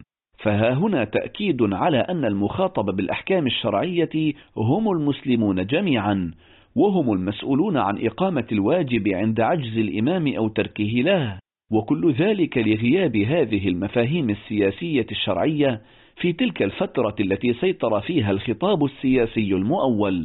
لقد أدرك الشيخ محمد ومن جاء بعده أنه لا دين بلا دولة، ولا يمكن إقامة الدولة بلا جماعة وقائد وبيعة وعهد وجهاد، وكل ذلك من المحظورات في مفهوم الخطاب السياسي المؤول، إذ هي خروج عن طاعة ولي الأمر. لقد وجد الشيخ محمد حجته فيما كان عليه النبي صلى الله عليه وسلم في بداية الدعوة الإسلامية، وكيف سعى إلى إقامة الدين بإقامة الدولة في المدينة وإعلان الجهاد لنشر الرسالة إلى آخره. وإنما احتاج الشيخ إلى ذلك لعجز الخطاب المؤول عن إسعافه بالأدلة التي يمكن له الاحتجاج بها على من خالفه في موضوع تغيير المنكر وإقامة الحدود والحقوق بلا إذن الإمام وتفويضه، وإقامة الجهاد وقتال المناوئين إلى آخره. لقد نجح الشيخ في تجديد الخطاب السياسي الشرعي في بعض جوانبه، كضرورة إقامة الدولة ليقوم الدين، ووجوب قيام الأمة بما أوجب الله عليها عند تخلي الإمام عنها أو عجزه عن القيام بها. إلا أن التجديد وقف عند ذلك بعد قيام الدولة في نجد سنة 1158 للهجرة، مع أن الشيخ توفي سنة 1206 للهجرة، وعاصر 3 أمراء، وهم محمد بن سعود وعبد العزيز بن سعود وسعود بن عبد العزيز، وكان بيده الحل والعقد والأخذ والإعطاء والتقديم والتأخير، ولا يركب جيش ولا يصدر رأي من محمد بن سعود ولا من ابنه عبد العزيز إلا عن قوله ورأيه. فلما فتح الرياض سنة 1187 للهجرة، فوض الشيخ محمد الأمير عبد العزيز في الأمور وبيت المال، ولزمه والعبادة والتعليم، ولم يكن عبد العزيز يقطع أمرا دونه ولا ينفذه إلا بإذنه. لقد عاد الخطاب السياسي الشرعي بعد قيام الدولة الإسلامية الجديدة في نجد إلى مفاهيم الخطاب السياسي المؤول، كما تقرر في كتب الأحكام السلطانية، كمشروعية العهد بالأمر إلى الأبناء كما كان عليه الحال في عصر بني أمية وبني العباس، دون جعل الأمر شورى بين المسلمين كما كان عليه الحال في عصر الخلفاء الراشدين. كما لم يتم بحث هذه القضايا التي هي من المفاهيم السلفية التي أجمع عليها الصحابة، وهي مما حث النبي صلى الله عليه وسلم على لزومه في حديث: عليكم بسنتي وسنة الخلفاء الراشدين. وإنما المقصود سننهم في أمور الخلافة وسياسة شؤون الأمة على وفق ما جاء في الكتاب والسنة. ولو نجح الشيخ في إحياء هذه المفاهيم لكان للدعوة صدى أكبر وأثر أبلغ في تغيير واقع العالم الإسلامي، ولكانت نموذجا راشديا يقتدى به ويقتفى أثره.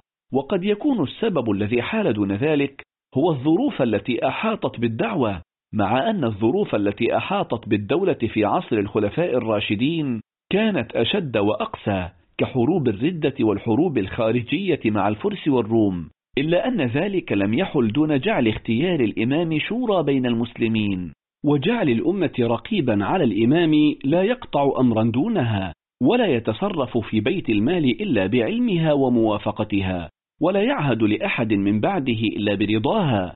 لقد كان لدعوة الشيخ محمد الإصلاحية أكبر الأثر في تجديد بعض مفاهيم الخطاب السياسي الشرعي، مما فتح الباب لظهور الحركات الإصلاحية في كثير من الأقطار بعد قرون طويلة من تعطل الأمة وعلمائها عن القيام بإصلاح شؤونها وإحياء مجدها بالعودة إلى دينها بعد دروس معالمه. حركة جمال الدين الإصلاحية. لقد استطاع الخطاب السياسي المؤول الذي كانت تتبناه الدولة العثمانية والأمراء التابعون لها في العالم العربي والجزيرة العربية مواجهة الخطاب الجديد ووأده وإسقاط الدرعية، غير أن حركة فكرية جديدة بدأت تشق طريقها وتجدد خطابها السياسي بقيادة جمال الدين الأفغاني من 1838 للميلاد إلى 1897 للميلاد، المولود في إمارة كونر في أفغانستان من أسرة حسنية علوية شهيرة، بعد أن رأى ما آل إليه وضع الشرق الإسلامي من ضعف وتشرذم وسقوط تحت سيطرة الاستعمار، وغياب لدور الشعوب عن مجريات الأحداث لجهلها بما يدور حولها، فأشعل جمال الدين شرارة النهضة وصرخ فيها كما قال المفكر الجزائري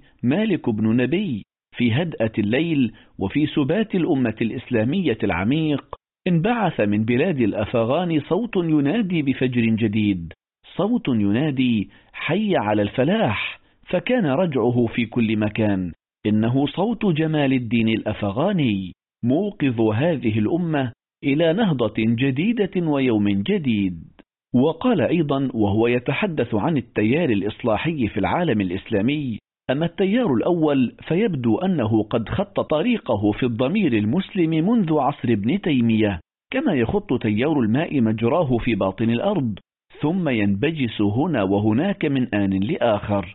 وابن تيمية لم يكن عالما كسائر الشيوخ ولا متصوفا كالغزالي، ولكن كان مجاهدا يدعو إلى التجديد الروحي والاجتماعي في العالم الإسلامي.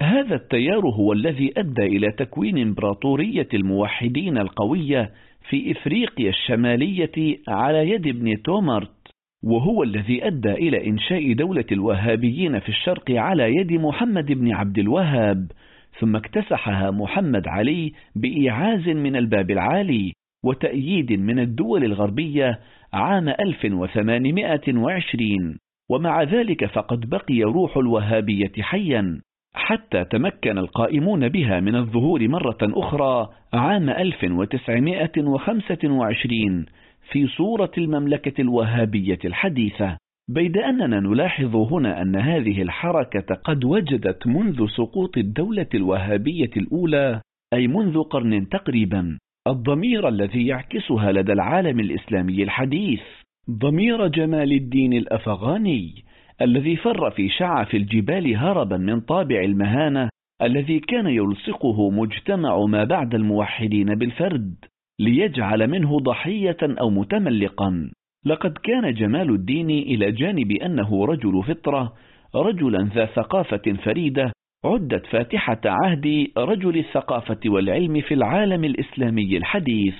ولعل هذه الثقافة هي التي دفعت الشبيبة المثقفة على إثره في اسطنبول وفي القاهرة وفي طهران، وهي الشبيبة التي سيكون من بينها قادة حركة الإصلاح.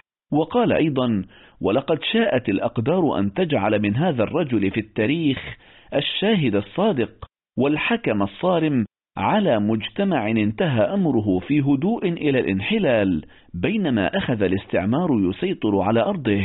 ويبدو أن الباعث الحقيقي الذي غرس في ضمير هذا الرجل إرادة إصلاح مجتمعه إنما هو ثورة السيباي التي أخمدت بالدماء. لقد شهد جمال الدين في هذه المأساة مشهد الإفلاس الروحي والمادي في العالم الإسلامي، وهو إفلاس استتبعه فشل تلك الثورة، وأكدته في صورة ما حركة عليكرا التي ظهرت بالهند عقب تلك الأحداث الدامية، فكانت بمثابة خيانة للإسلام والمسلمين في نظر جمال الدين، وبذلك أعلن على الفور الحرب ضد النظم البالية وضد الأفكار المميتة. وكان هدفه الأول أن يقوض دعائم نظم الحكم الموجودة آنذاك، كما يعيد بناء التنظيم السياسي في العالم الإسلامي على أساس الأخوة الإسلامية التي تمزقت في صفين وبددتها النظم الاستعمارية نهائيا. وأيا كانت وجهة الأمر فإن دور جمال الدين لم يكن دور مفكر يتعمق المشكلات لينضج حلولها، فإن مزاجه الحاد لم يكن ليسمح له بذلك. لقد كان قبل كل شيء مجاهدا، ولم تكن ثقافته النادرة سوى وسيلة جدلية مهما هبطت أحيانا إلى مستوى الجماهير فأصبحت وسيلة نشاط ثوري. لقد كان لهذا النشاط أهمية نفسية وأدبية أكثر من أن تكون له أهمية سياسية في العصر الذي كان يعيش فيه، حين كان العالم الإسلامي غارقا في خمود شامل. وكان من فائدة هذا النشاط أنه فجر المأساة الإسلامية في الضمير المسلم ذاته، ولكن يبدو أن استيقاظ هذا الضمير بما احتوى من مأساة لم يكن جزءا من خطة منهجية وضعها جمال الدين، بيد أنه إذا لم يكن جمال الدين قائدا أو فيلسوفا للحركة الإصلاحية الحديثة فلقد كان رائدها حين حمل ما حمل من القلق ونقله معه أينما حل، وهو القلق الذي تدين له بتلك الجهود المتواضعة في سبيل النهضة الراهنة. وكان رائدها أيضا حين جهد في سبيل إعادة التنظيم السياسي للعالم الإسلامي، وإن كان قد قصد بذلك التنظيم تنظيم جموع الشعب وإصلاح القوانين دون أن يقصد إلى إصلاح الإنسان الذي صاغه عصر ما بعد الموحدين.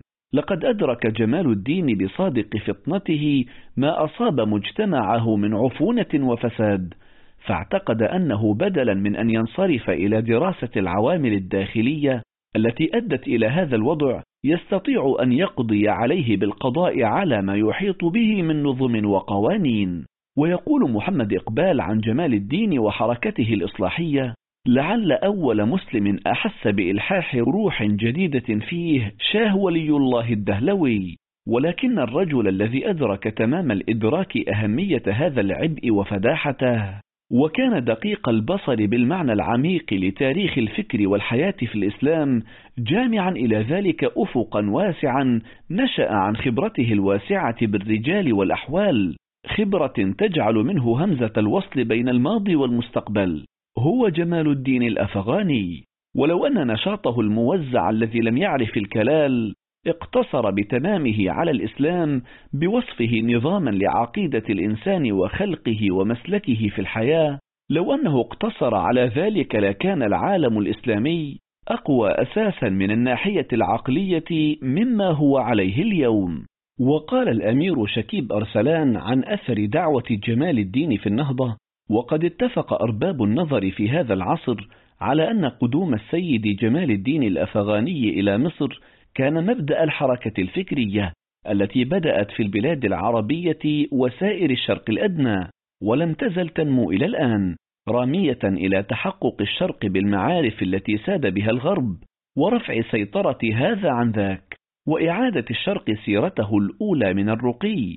ولم يقرأ السيد جمال الدين على أحد بالأزهر، ولكنه كانت له حلقة خاصة في منزله انتظم فيها عدد من أدباء القطر يستفيضون بحر حكمته ويستمطرون صوب صوابه.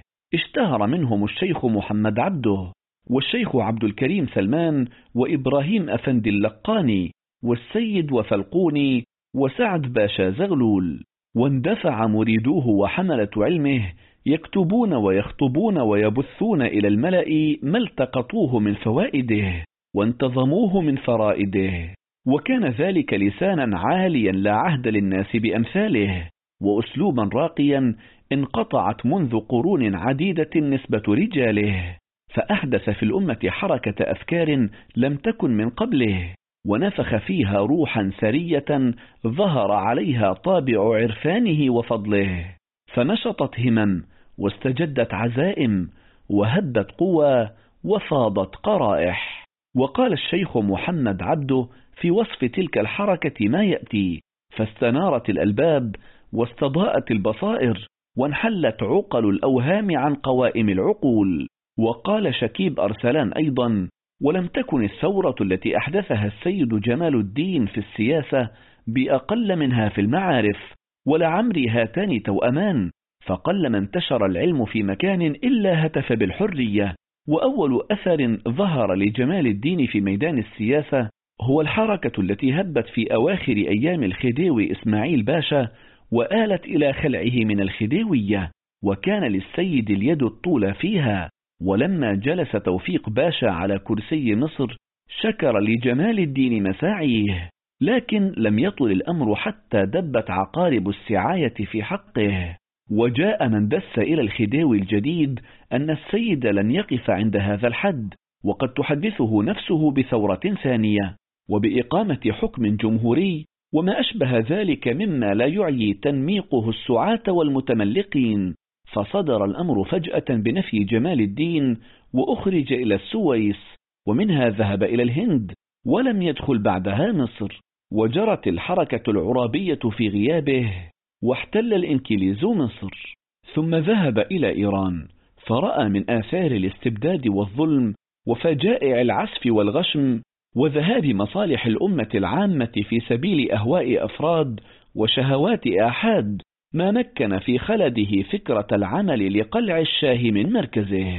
وجاء في دائرة المعارف الإسلامية الفرنسية السيد محمد بن صفتر من أعاظم رجال الإسلام في القرن 19، وكان بحسب رأي براون فيلسوفا كاتبا خطيبا صحفيا، وقبل كل شيء كان رجلا سياسيا يرى فيه مريدوه وطنيا كبيرا وأعداؤه مهيجا خطيرا، وقد كان له تأثير عظيم في حركات الحرية والمنازع الشوروية التي جدت في العشرات الأخيرة من هذه السنين في الحكومات الإسلامية، وكانت حركته ترمي إلى تحرير هذه الممالك من السيطرة الأوروبية وإنقاذها من الاستغلال الأجنبي، وإلى ترقية شؤونها الداخلية بتأسيس إدارات حرة.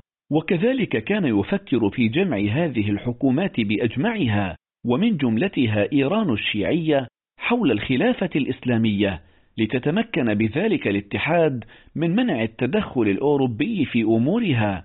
فجمال الدين بقلمه ولسانه كان أصدق ممثل لفكرة الجامعة الإسلامية، وأسرته الشريفة تنتمي إلى الحسين بن علي بن أبي طالب بواسطة المحدث الشهير الترمذي، فهو من أجل ذلك يلقب بالسيد. العالم الإسلامي بين الانحلال والاحتلال. لقد أدرك الأفغاني خطورة الاستبداد السياسي، وأنه أدى إلى تشرذم الأمة وتمزقها وسيطرة الاستعمار عليها، وأنه لا سبيل إلى التحرر والاستقلال إلا بإصلاح الخطاب السياسي. وقد اجتهد في نصح الخليفة العثماني السلطان عبد الحميد الثاني بإصلاح شؤون الدولة السياسية بالشورى والحرية والسعي للوحدة مع إيران لمواجهة التحالف الاستعماري الصليبي الذي بدأ يسيطر على الشرق الإسلامي. وقد حلل مشكلة الشرق الإسلامي وأسباب ضعفه في خطراته فقال: ومن العبث القيام لعمل قياس مع السلف الصالح، ولو كان القياس مع الفارق فقط لهان الأمر وخف الشر، ولكنه العكس التام. إن الله لا يغير ما بقوم حتى يغيروا ما بأنفسهم، ذلك بأن الله لم يكن مغيرا نعمة أنعمها على قوم حتى يغيروا ما بأنفسهم. يقول الله: ولقد كتبنا في الزبور من بعد الذكر أن الأرض يرثها عبادي الصالحون. ويقول: ولله العزة ولرسوله وللمؤمنين. وقال: وكان حقا علينا نصر المؤمنين. وقال: ودين الحق ليظهره على الدين كله وكفى بالله شهيدا. هذا ما وعد الله في محكم الآيات مما لا يقبل تأويلا، ولا ينال هذه الآيات بالتأويل إلا من ضل عن السبيل ورام تحريف الكلم عن مواضعه. هذا عهده إلى هذه الأمة المرحومة، ولن يخلف الله عهده. وعدها بالنصر والعزة وعلو الكلمة، ومهد لها سبيل ما وعدها إلى يوم القيامة، وما جعل لمجدها أمدا ولا لعزتها حدا. نعم، قوم صدقوا ما عاهدوا الله عليه فوفاهم أجورهم مجدا في الدنيا وسعادة في الآخرة. هذه الأمة اليوم يبلغ عددها 280 مليونا على وجه التقريب، وأراضيها كما سبق بيانه آخذة من المحيط الأطلنطيكي إلى أحشاء بلاد الصين، تربة طيبة ومنابت خصيبة وديار رحبة، ومع ذلك نرى بلادها منهوبة وأموالها مسلوبة، وتتغلب الأجانب على شعوب هذه الأمة شعبا شعبا، ويتقاسمون أراضيها قطعة بعد قطعة، ومماليكها مملكة بعد مملكة، وولاية بعد أخرى، ولم يبق لها كلمة تسمع ولا أمر يطاع، حتى إن الباقين من ملوكها يصبحون كل يوم في ملمة ويمسون في كربة مدلهمة. ضاقت أوقاتهم عن سعة الكوارث التي تلم بهم، وصار الخوف عليهم أعظم من الرجاء لهم. نرى الأجانب عنا يغتصبون ديارنا ويستذلون أهلنا ويسفكون دماء الأبرياء من إخواننا، ولا نرى في أحد منا حراكا. هذا العدد الوافر والسواد الأعظم من هذه الملة وغيرها من الشرقيين لا يبذلون في الدفاع عن أوطانهم وأنفسهم شيئا من فضول أموالهم، يستحبون الحياة الدنيا، ويود كل واحد منهم لو يعيش 1000 سنة، وإن كان غذاؤه الذلة وكساؤه المسكنة ومسكنه الهوان. تفرقت كلمة الشرقيين عموما والمسلمين خصوصا، وهم أصحاب الملك المسلوب والمال المنهوب شرقا وغربا، وكاد يتقطع ما بينهم. لا يحن أخ لأخيه، ولا يهتم جار بشأن جاره، ولا يرقب أحدنا في الآخر إلا ولا ذمة، ولا نحترم شعائر ديننا، ولا ندافع عن حوزته، ولا نعززه بما نبذل من أرواحنا وأموالنا حسب ما أمرنا. أيحسب اللابسون لباس المؤمنين أن الله يرضى منهم بما يظهر على الألسنة ولا يمس سواد القلوب؟ هل يرضى الله عنهم بأن يعبدوه على حرف؟ فإن أصابهم خير اطمأنوا به، وإن أصابتهم فتنة انقلبوا على وجوههم، خسروا الدنيا والآخرة.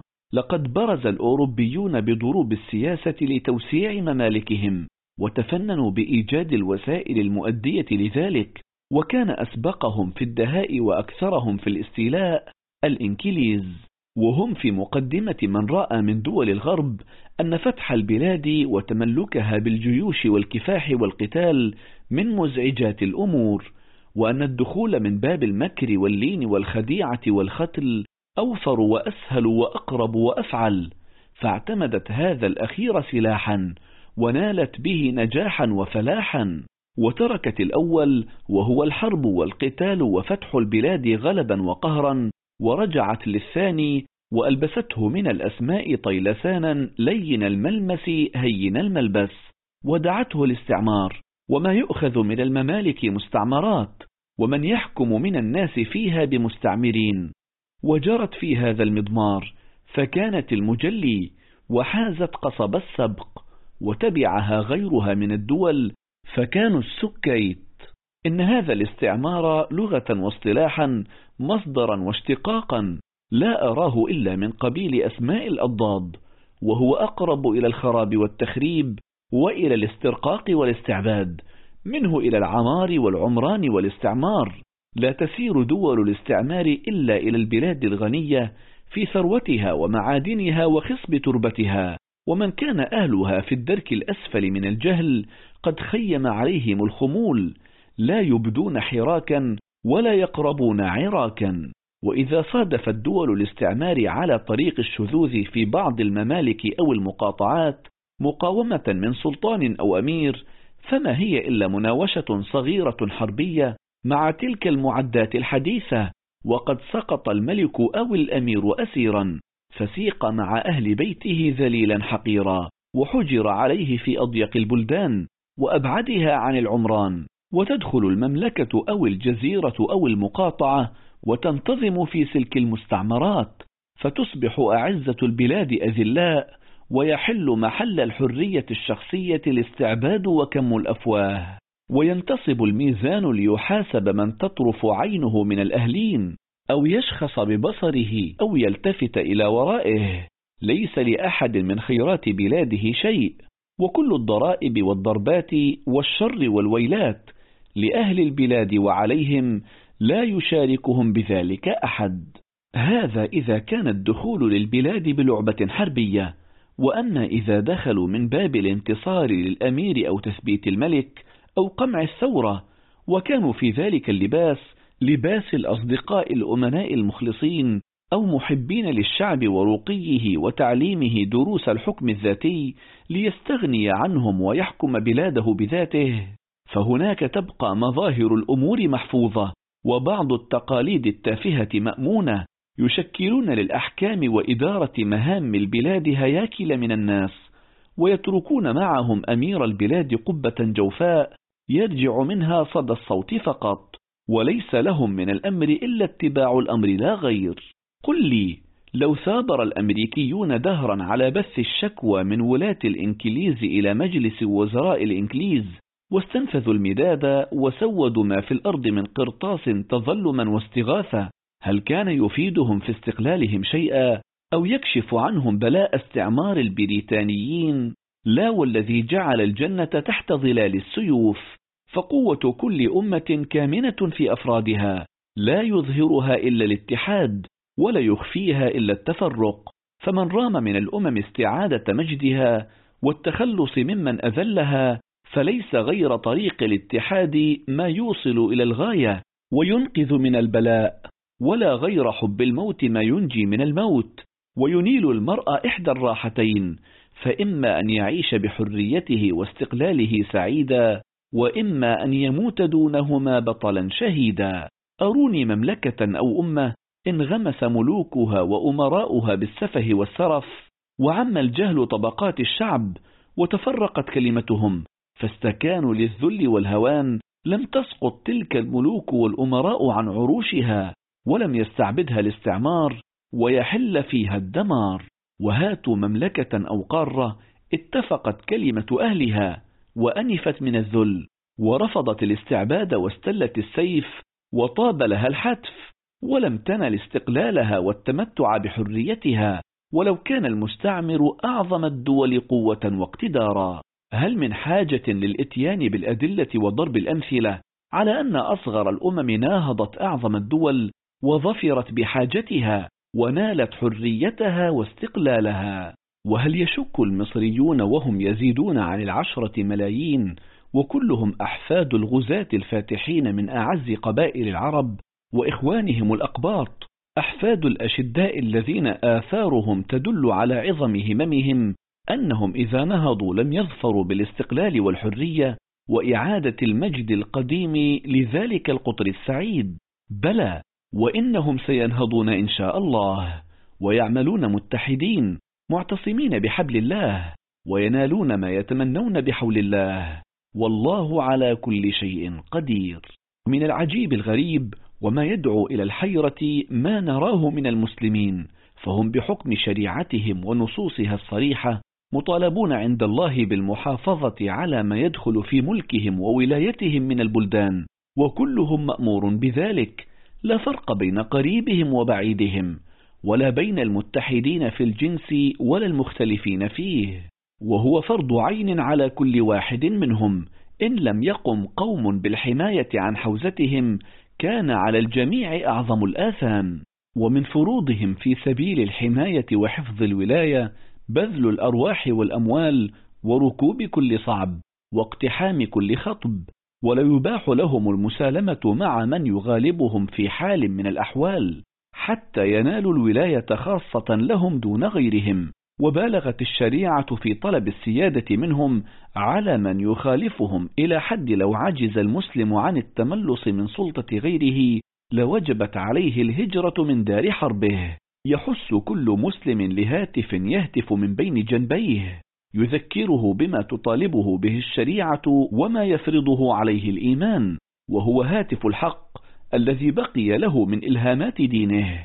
ومع كل هذا نرى أهل هذا الدين في هذه الأيام بعضهم في غفلة عما يلم بالبعض الآخر، ولا يألمون لما يألم له بعضهم. فأهل بلوجستان كانوا يرون حركات الإنكليز وعبثهم في أفغانستان، ينظرون إلى ذلك ولا يجيش لهم جأش ولا تبدو لهم نمرة على إخوانهم. والأفغانيون كانوا يشهدون تدخل الإنكليز في بلاد فارس ولا يضجرون ولا يتململون، وكلاهما يعلمان ما في الهند من ظلم وجور وفتك وسلب ولا يتحركون. وإن جنود الإنكليز تضرب في الأراضي المصرية ذهابا وإيابا، تقتل وتفتك، ولا ترى نجدة في نفوس إخوانهم المشرفين على مجاري تلك الدماء والناظرين إلى تلك المصائب والبلاء. ومما ساعد الأمة اليابانية على رقيها وخلص سيرها من العرقلة موقعها ومجتمع جزائرها في أقصى الشرق، فوجدت من الدهر مسالمة، وعن أنظار أولي المطامع من الغربيين بعدا. ينضم إلى ذلك سبب من أكبر الأسباب وعامل من أقوى العوامل، ألا وهو ميل الإمبراطور الميكادو إلى تقييد حكومته بالدستور وقبوله الشورى عن طيب خاطر، وسعيه بإخلاص وراء ذلك، فقد بعث من أفراد أسرته وعقلاء رعيته بعثات لأوروبا لدرس أشكال وقواعد الحكم النيابي الدستوري، حتى أن إمبراطور النمسا فرانسوا جوزيف لم يتمالك نفسه فقال لابن عم الميكادو وهو على مائدته في فيينا: عجبا من إمبراطوركم، كيف يسعى لإيجاد الحكم الدستوري النيابي في مملكته، ونحن في أوروبا نود لو أمكننا التخلص من تحكم النواب في البلاد. أجابه البرنس الياباني: إن جلالة الميكادو معناه العادل يحب 4 أشياء: يحب بلاده أولا، ورعيته ثانيا، ويحب العدل ثالثا، وراحة نفسه رابعا، وما وجد ما ينيله ما يحب إلا بالحكم الدستوري النيابي واشتراك الأمة بإنهاض نفسها وصون ملكها. نعم، إن مصدر الشقاء ومنبع البلاء في الشرق وممالكه إنما كان من الامتيازات الأجنبية قابيتولاسيون، تلك الامتيازات التي سبق فذكرناها كيف كان بدء أمرها، وكيف أخذت في الشرق الأقصى الصين واليابان، والشرق الأدنى البلاد العثمانية وفارس، وكيف أعطيت على سبيل الرحمة أولا ثم عادت نقمة أخيرا. وعلمت اليابان ألا قوة مع الجهل ولا ضعف مع العلم، فكتمت غيظها وتحملت جور الغربيين وامتيازاتهم، وانصرفت للأخذ بالتقليد الصحيح، وثابرت على بعث البعثات العلمية اليابانية لأوروبا بالمئات، وقسمتهم شعبا على شعب العلوم والفنون من مالية وسياسية وعلمية وزراعية وطب وهندسة إلى آخره. فلم يمض على سعي اليابان هذا ربع جيل حتى انتظمت محاكمهم، وعم العلم الصحيح في ناشئتهم، وعرف القسم المنور ما يجب أن يعمله ويعلمه للطبقات الأخرى من قومه في المدارس الوطنية اليابانية، فتهيأ لهم بذلك المسعى هيئة اجتماعية وقومية صحيحة ومدنية لم يترك معها مجال للمكابرين من الغربيين الإفرنج أن يدعوا أو يفتروا عليهم بأنهم شرقيين ولا يحسنون أمر الإدارة أو معرفة الحقوق العمومية أو العدالة المطلقة البشرية. وقد كان في خدمة اليابان عدة من الأخصائيين الأجانب في شعبات إدارتها لسنين محدودة برواتب معينة، وكانت كلما أتم الياباني عمله في شعبة من الشعب وعاد لوطنه أرفقوه بذلك الأخصائي، فكان في دقائق تلك الشعبة وما تحتاجه من علم وفهم وعمل يبرز الياباني على رئيسه الإفرنجي، حتى خجل أولئك المأجورون من أنفسهم وطالبوا إعفاءهم من الخدمة قبل انقضاء الأجل المعقود، ورضوا بحرمانهم من الراتب باعتراف أن الياباني أقدر منهم على أداء وظائفهم وما جلبوا لأجله واستؤجروا له. هكذا تم لليابان الفوز بالتقليد النافع وجلب المفيد اللازم من العلوم والفنون والصنائع، وبرزت بين صفوف الدول العظام دولة شرقية لها من بأسها منعة، ومن علمها واتحادها قوة تخشى وحد يتقى، والناس أبناء ما يحسنون، ولله في خلقه شؤون. هذا ولم يجد الدولة العثمانية وضعها للدستور ولا مجلس الشعب الذي كان أعضاؤه يمثلون جميع الولايات العثمانية بما فيها العراق والشام واليمن والحجاز، إذ كانت هذه الإصلاحات والدولة في طريقها للزوال والفناء. فلم تحقق دعوة جمال الدين الإصلاحية ما حققته دعوة محمد بن عبد الوهاب الإصلاحية، إذ أدرك الشيخ محمد أن المشروع الإصلاحي لا يمكن أن يرى النور إلا عن طريق دولة تقوم من أجل هذا المشروع، فاستطاع تجديد الخطاب السياسي الشرعي لما قبل قيام الدولة، إلا أنه بعد قيامها وسيطرتها على عامة الجزيرة العربية توقف التجديد، وتم بعث الخطاب السياسي الشرعي المؤول كما جاء في كتب الأحكام السلطانية، فنجح في إقامة الدولة وبعث الروح الإسلامية من جديد وتجديد معالم التوحيد، إلا أن ذلك لم يواكبه تجديد فقهي، فكانت الدولة في فقهها على مذهب أحمد بن حنبل، وفي إدارتها لشؤونها السياسية على ما جاء في كتاب الأحكام السلطانية لأبي يعلى الحنبلي، الذي كان نموذجا ككتب الأحكام السلطانية عموما للخطاب السياسي الشرعي المؤول، الذي كان نتاج العصر العباسي وظروفه الخاصة به. لقد كان الشيخ محمد عبقريا بكل ما تحمله هذه الكلمة من معنى، إذ استطاع أن يحقق ما لم يستطع تحقيقه المصلحون منذ أواخر العصر العباسي إلى عصره، كما لم يستطع أحد بعده تحقيق ما حققه هو. ويمكن عزو أسباب عدم التجديد في الخطاب السياسي الشرعي بعد قيام الدولة إلى عدم حاجة المجتمع إلى مثل هذا التجديد آنذاك، بل كانت حاجته إلى إصلاح العقائد وإقامة الشرائع وتحقيق الأمن والعدل، فهذا كل ما كان يحتاجه أهل الجزيرة العربية في عصره. إلا أن الدعوة إلى السلفية تقتضي إحياء سنن الخلفاء الراشدين في الحكم وسياسة شؤون الأمة، والاقتداء بهديها، واتباع طريقهم من رد الأمر شورى، والحيلولة دون توريث الإمامة، إذ هو الطريق إلى الاستبداد ومن ثم السقوط.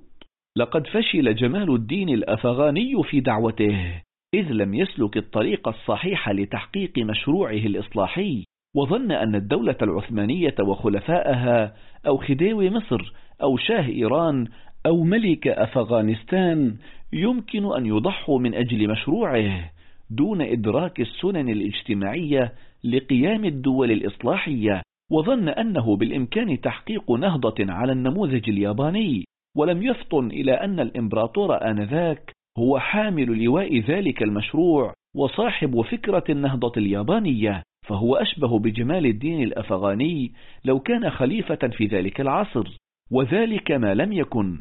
ففشلت دعوة جمال الدين في إقامة الدولة التي تقوم بالمشروع الإصلاحي، مع أنه نجح فكريا في تحديد مشكلة ضعف الشرق الإسلامي وحاجته إلى تجديد خطابه السياسي. لقد تأثر خطى الأفغاني كبار علماء الشرق ومفكريه وكتابه وسياسييه كمحمد عبده ومحمد رشيد رضا وابن باديس وعبد الرحمن الكواكبي من 1848 إلى 1902 للميلاد، الذي ألف كتابه طبائع الاستبداد وأم القرى، وحاول تحديد مشكلة الشرق الإسلامي وحصرها بالاستبداد السياسي الذي عطل ملكة التفكير وصادر حرية التعبير، حتى وقع فريسة سهلة للطغاة والدجالين باسم الدين. لقد تأثر الكواكبي خطى محمد بن عبد الوهاب في دعوته إلى التوحيد والعودة إلى ما كان عليه السلف في عقيدتهم وعبادتهم ودينهم، وتأثر خطى الأفغاني في دعوته إلى العودة إلى ما كان عليه السلف والخلفاء الراشدون في الشؤون السياسية كالشورى والحرية والعدالة الاجتماعية،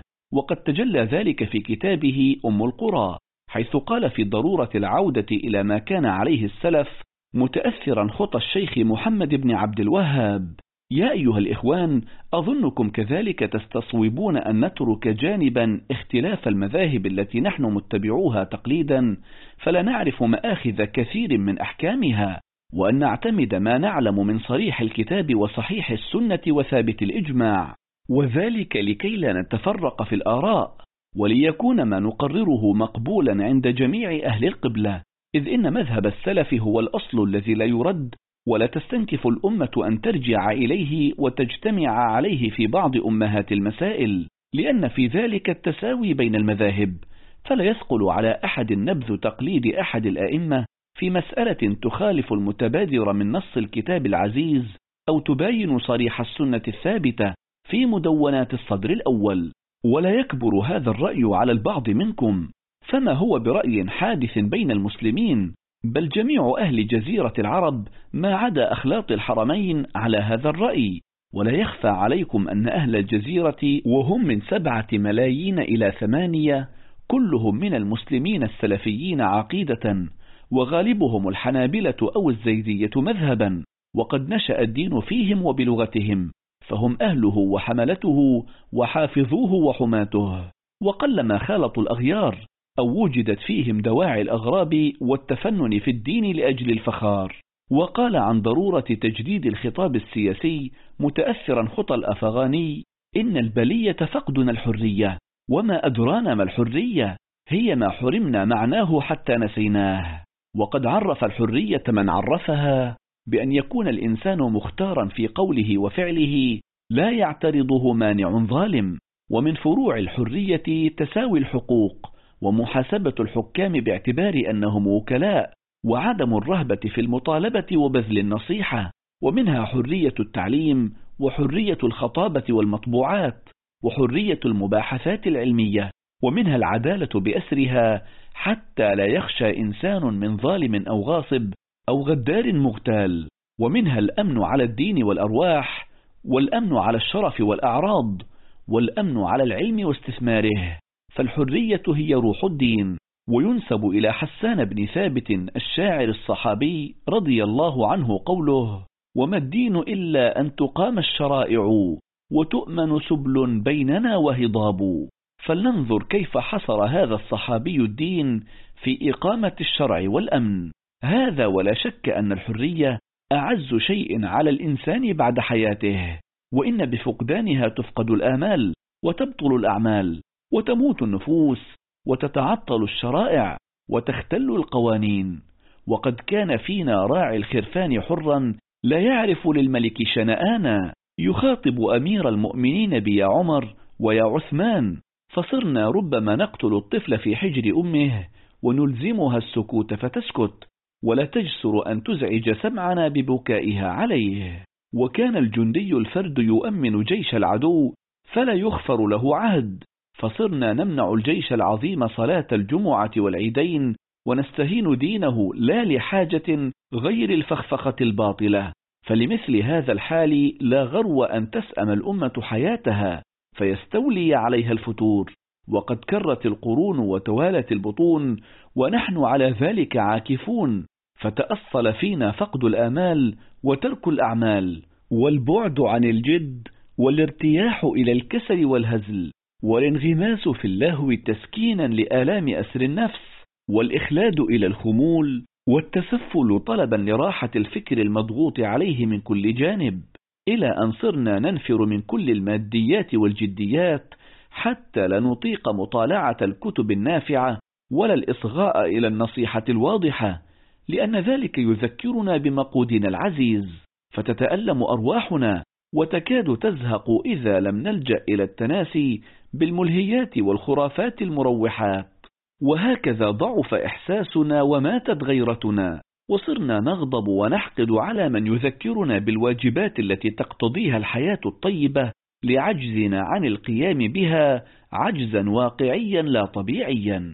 هذا ونعترف أن فينا بعض أقوام قد ألفوا سنين الاستعباد والاستبداد والذل والهوان، فصار الانحطاط طبعا لهم تؤلمهم مفارقته. وهذا هو سبب أن السواد الأعظم من الهنود والمصريين والتونسيين، لا سيما بعد أن نالوا رغم أنوفهم الأمن على الأنفس والأموال والحرية في الآراء والأعمال، لا يرثون ولا يتوجعون لحالة المسلمين في غير بلادهم، بل ينظرون للناقمين على أمرائهم المسلمين شزرا، وربما يعتبرون طالب الإصلاح من المارقين من الدين، كأن مجرد كون الأمير مسلما يغني عن كل شيء حتى عن العدل، وكأن طاعته واجبة على المسلمين، وإن كان يخرب بلادهم ويقتل أولادهم ويقودهم ليسلمهم لحكومات أجنبية كما جرى ذلك قبلا معهم. والحاصل أن فقدنا الحرية هو سبب الفتور والتقاعس عن كل صعب وميسور. وهذا ما توصل إليه أيضا رشيد رضا في كتاباته في مجلة المنار. وقد كانت حركة الشيخ حسن البنا هي امتدادا وصدا لهذه الحركة الإصلاحية التي عمت في الشرق كله. وقد وقع حسن البنا فيما وقع فيه الأفغاني من حسن الظن بالسلطة، غير أن الاستعمار كان لهذه النهضة بالمرصاد، إذ سرعان ما وقع ما حذر منه الأفغاني، وسقطت الخلافة الإسلامية التي طالما حاول الأفغاني جاهدا أن يجمع المسلمين عليها، وطالما حاول أن تقوم هي بإصلاح نفسها ليلتف المسلمون حولها، غير أن كل ذلك لم يكن، وكان الاستعمار قد انتهى من تقسيم تركة رجل أوروبا المريض. لقد تحالف الاستعمار المتمثل في إنجلترا والاستبداد المتمثل بالخليفة العثماني وشاه إيران وخديوي مصر وملك أفغانستان لمواجهة حركة النهضة وفكرها الإصلاحي. وكما تم القضاء على الدولة الوهابية في نجد بعد تحالف الفريقين، كذلك تم القضاء على حركة جمال الدين الأفغاني بالتخلص منه بعد أن تم استدعاؤه إلى اسطنبول ووضعه تحت الإقامة الجبرية حتى مرض وتوفي في ظروف غامضة. منصة فاستمع للكتب الصوتية. إسقاط الخلافة وفصل الإسلام عن الدولة. إن صدى حركة الأفغاني كان هو السبب الرئيس في بعث روح الأمة من جديد لمواجهة الاستعمار الغربي، إذ قام أتباعه في كل مكان يستنهضون همم المسلمين للتصدي له وإخراجه من الشرق الإسلامي. وقامت الثورات في كل مكان، وخرج الاستعمار العسكري، غير أن الخطاب السياسي الذي فرض نفسه لم يكن الخطاب السياسي الذي دعا إليه جمال الدين الأفغاني، وهو الملكيات الدستورية الشورية، بل أنظمة عسكرية أشد استبدادا من الأنظمة البالية، وجدت ضالتها في الخطاب السياسي المبدل الذي روج له الشيخ الأزهري علي عبد الرازق في كتابه الإسلام ونظام الحكم، حيث قال في مقدمته: وليت القضاء بمحاكم مصر الشرعية منذ 33 و300 وألف هجرية 15 و900 وألف ميلادية، فحفزني ذلك إلى البحث عن تاريخ القضاء الشرعي. والقضاء بجميع أنواعه فرع من فروع الحكومة، وتاريخه يتصل بتاريخها اتصالا كبيرا، وكذلك القضاء الشرعي ركن من أركان الحكومة الإسلامية وشعبة من شعبها، فلا بد حينئذ لمن يدرس تاريخ ذلك القضاء أن يبدأ بدراسة ركنه الأول، أعني الحكومة في الإسلام.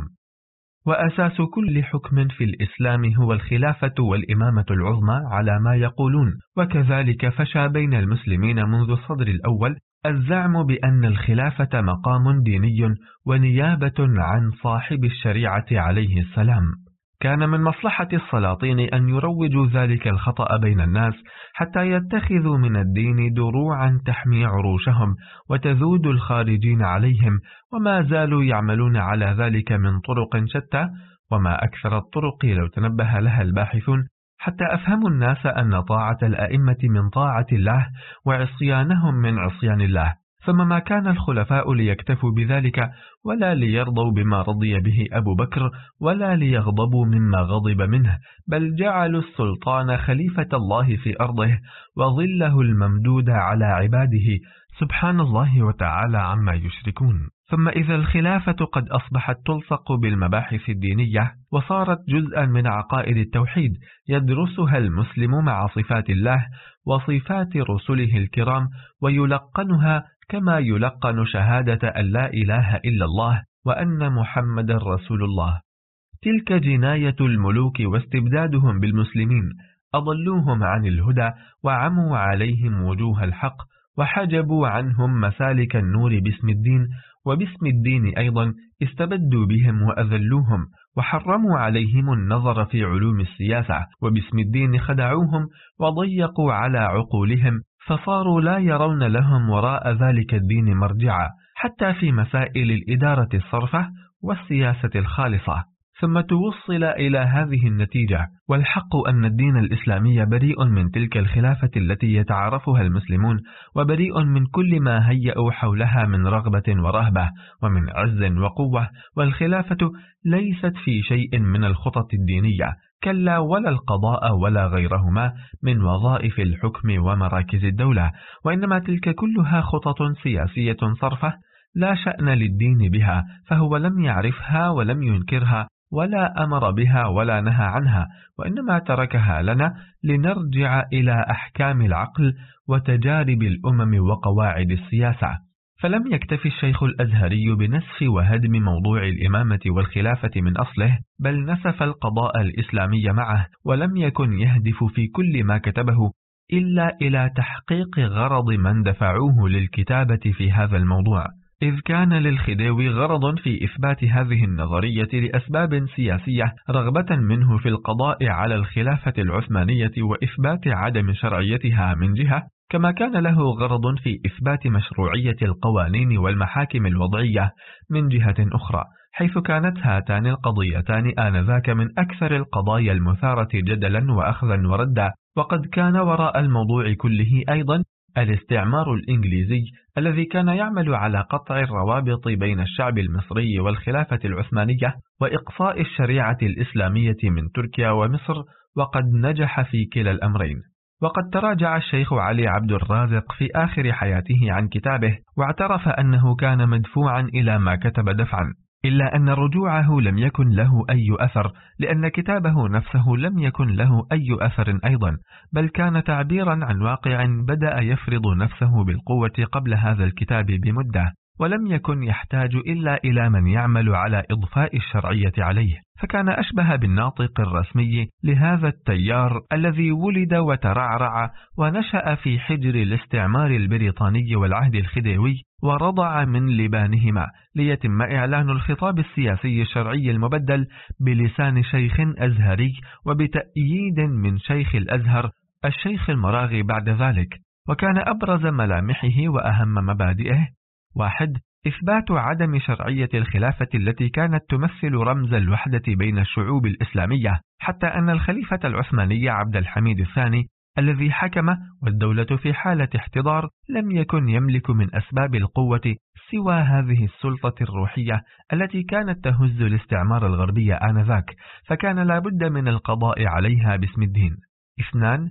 إثبات مشروعية التحاكم إلى القوانين الوضعية التي جاء بها الاستعمار، وإقصاء الشريعة باسم الشريعة، وإثبات مشروعية العلمانية وفصل الدين عن الدولة. 3. إثبات عدم مشروعية الجهاد في الإسلام بدعوى أن الإسلام دين السلام، من أجل إضفاء الشرعية على وجود الاستعمار وتحالفاته مع الأنظمة الحاكمة باسم السلام العالمي الذي جاء الإسلام من أجل تحقيقه.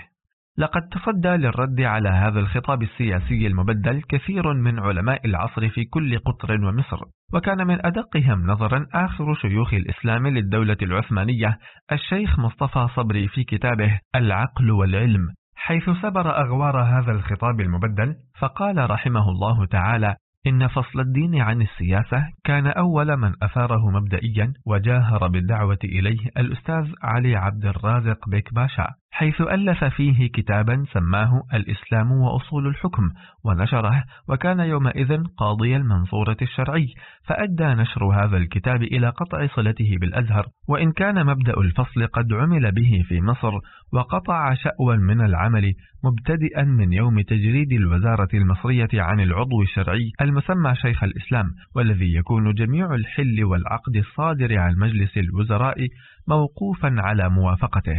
هذا ما وقع في تركيا ودام إلى الانقلاب اللاديني الحديث الذي ظهرت مقدماته في حكومة حزب الاتحاد والترقي وتم في عهد الكماليين، وإنما كان يتقدمه فصل المحاكم الجزائية فقط عن المشيخة الإسلامية المحدثة بعد مراجعات مزعجة من الدول الكبيرة المسيحية، ومثلها في الحدوث محكمة التجارة، فكانت هذه المشيخة تمثل أكبر وزارة وأوسع دائرة حكومية تعادل مشيخة الأزهر شعبة من شعبها مختصة بالإشراف على المعاهد الدينية. وبالنظر إلى هذا فشيخ الأزهر لا يجاوز مستوى سلطته الحكومية مستوى مدير الجامعة، وإكباره باسم شيخ الإسلام كما يقع من بعض المتحمسين أو اعتباره في مرتبة الوزراء، بل تفضيله على بعضهم إكبار مصطنع لا مبرر له مما يدخل في اختصاصه من السلطة الحكومية.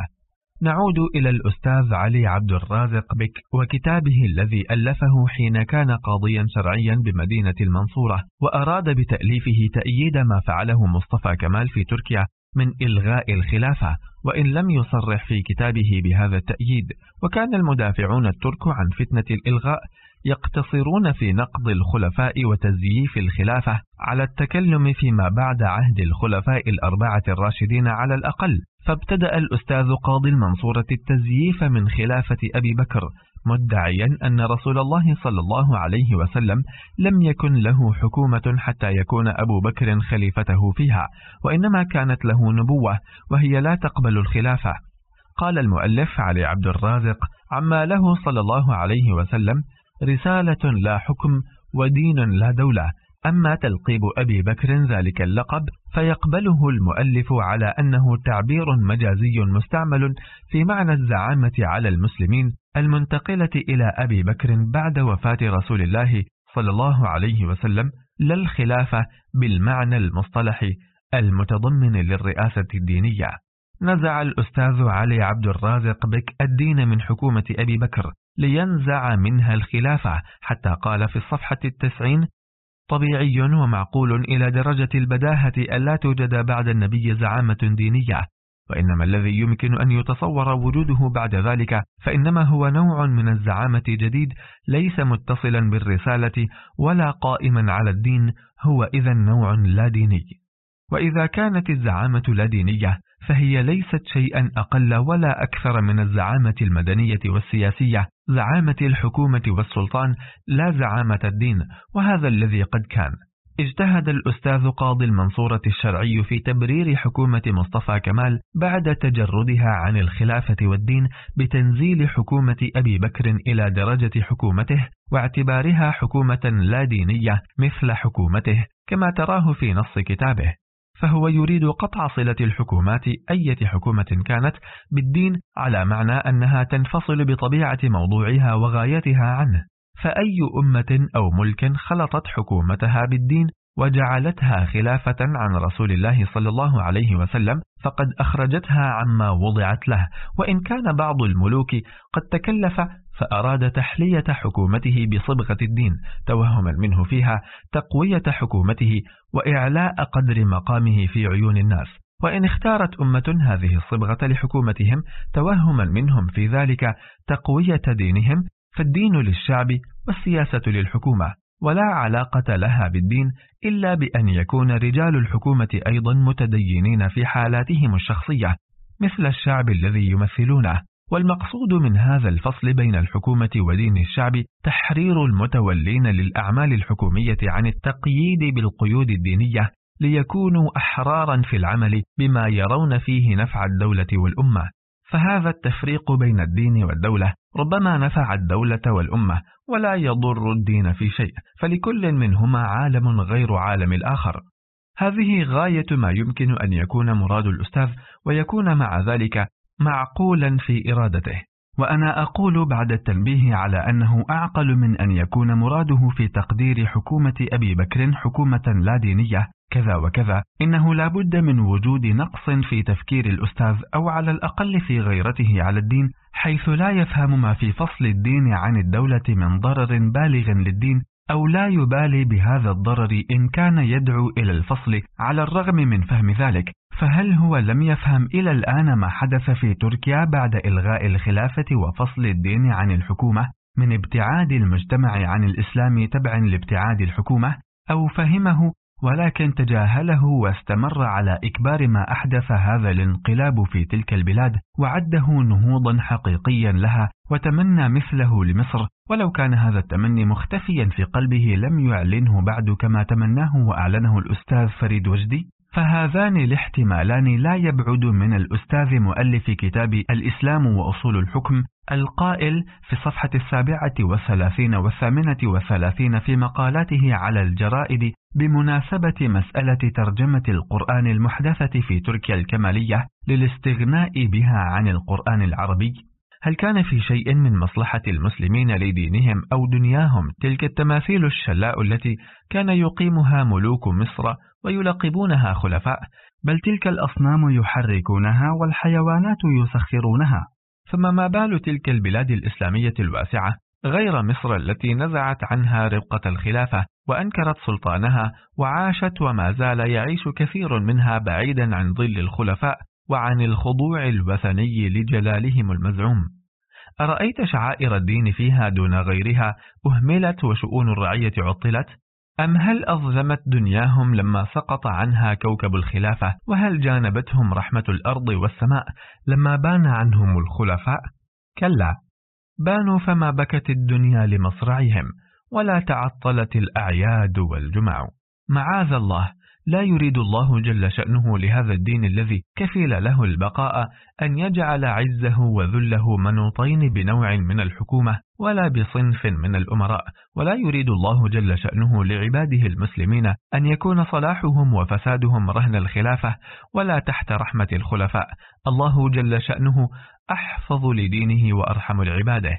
أقول ولا أكتم شديد أسفي من كون الأستاذ المؤلف قد أتى في الجمل الأخيرة المنقولة عن كتابه بالمثل الأعلى من كلمات حق أريد بها الباطل.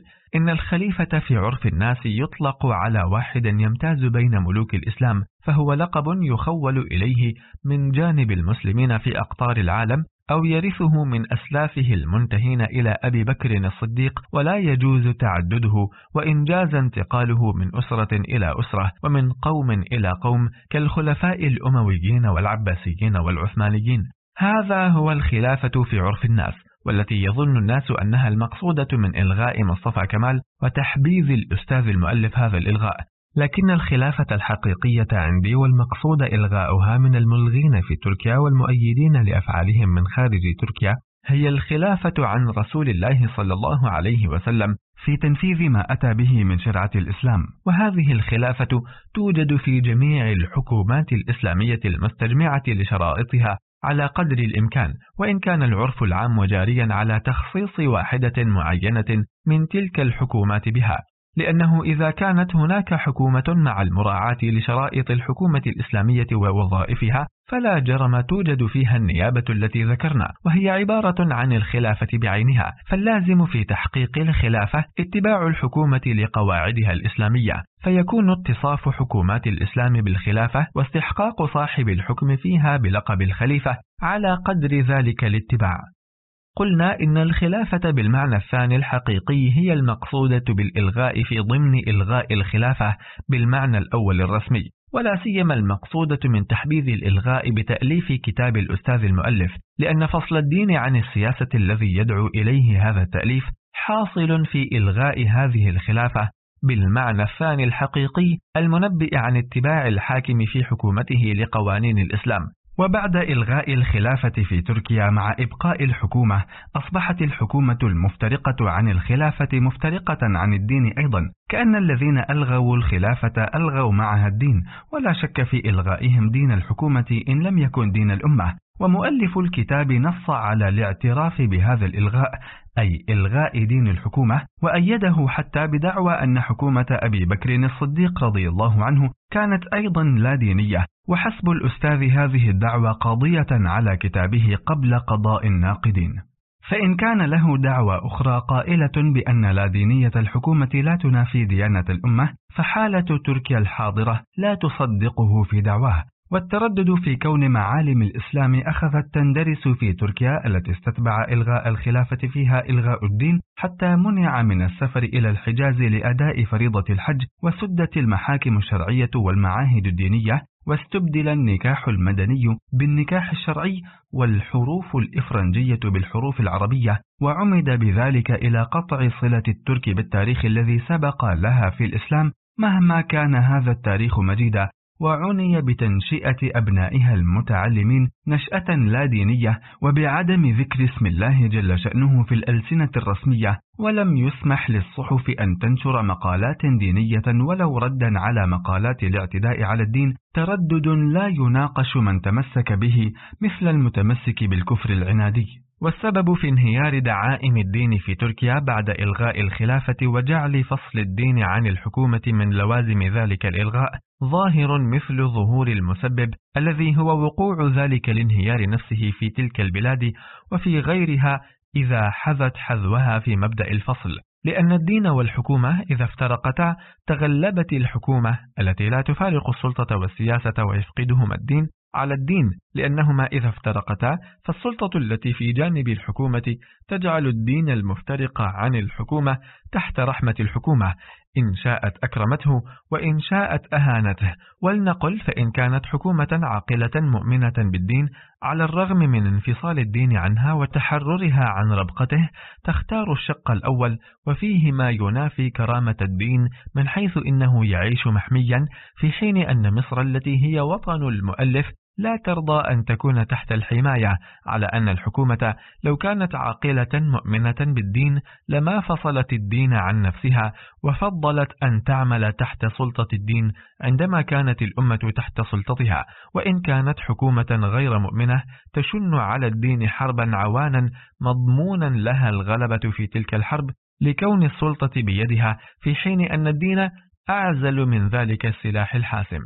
لا يعترف الأستاذ في كتابه بوجود حكومة النبي صلى الله عليه وسلم حتى تكون حكومة أبي بكر بعده خلافة عن حكومته، ولهذا اشتغل كتاب الرد عليه من العلماء في مصر مثل الشيخ بخيت رحمه الله والشيخ الخضر سلمه الله، اللذين رأيت كتابيهما بعد كتابي بتثبيت لوازم الحكومة الموجودة في عصر النبي صلى الله عليه وسلم، التي يشتغل الأستاذ المؤلف بتأويلها وردها إلى غير معنى الحكومة. ولم أتوسع أنا في تثبيت تلك اللوازم عند الرد على الأستاذ توسع الرادين عليه في مصر، إلا أني عنيت بغزوات النبي صلى الله عليه وسلم أكثر من عنايتهم، وتمسكت بها في إثبات حكومة النبي كل التمسك، حتى قلت إن غزواته صلى الله عليه وسلم كما قهرت الكفار وكسرت خصومه فهي تقضي على الكتاب ودعوى مؤلفه الباطلة فيه رغم تقدمها الزمني عليه بكثير. وقد كانت مناقشة الأستاذ في نشرات جريدتنا يار معلقة على ترجمة كتابه، والآن بعد أن رأيت أصل الكتاب فلا مانع من أن أنقل السطور الآتية منه ثم أرد عليه. في الصفحة 52 لا شك أن الحكومة النبوية كان فيها بعض ما يشبه أن يكون من مظاهر الحكومة السياسية وآثار السلطنة والملك. وأول ما يخطر مثلا من أمثلة لشؤون الملكية التي ظهرت أيام النبي صلى الله عليه وسلم مسألة الجهاد، فقد غزا النبي صلى الله عليه وسلم المخالفين لدينه من قومه العرب وفتح بلادهم وضم أموالهم وثبى رجالهم ونساءهم، ولا شك في أنه صلى الله عليه وسلم قد امتد بصره إلى ما وراء جزيرة العرب واستعد للانسياب بجيشه في أقطار الأرض، وبدأ فعلا يصارع دولة الرومان في الغرب ويدعو إلى الانقياد لدينه كسرى الفرس في الشرق ونجاشي الحبشة ومقوقس مصر إلى آخره. وظاهر أول وهلة أن الجهاد لا يكون لمجرد الدعوة إلى الدين ولا لحمل الناس على الإيمان بالله ورسوله، وإنما يكون الجهاد لتثبيت السلطة وتوسيع الملك. دعوته إلى الدين دعوته إلى الله تعالى، وقوام تلك الدعوة لا يكون إلا البيان وتحريك القلوب بوسائل التأثير والإقناع. فأما القوة والإكراه فلا يناسبان دعوة يكون الغرض منها هداية القلوب وتطهير العقائد. وما عرفنا في تاريخ الرسل رجلا حمل الناس على الإيمان بحد السيف ولا غزا قوما في سبيل الإقناع بدينه، وذلك هو نفس المبدأ الذي يقرره النبي صلى الله عليه وسلم فيما كان يبلغ من كتاب الله. قال تعالى: لا إكراه في الدين قد تبين الرشد من الغي. وقال: ادع إلى سبيل ربك بالحكمة والموعظة الحسنة وجادلهم بالتي هي أحسن. وقال: فذكر إنما أنت مذكر لست عليهم بمسيطر. وقال: فإن حاجوك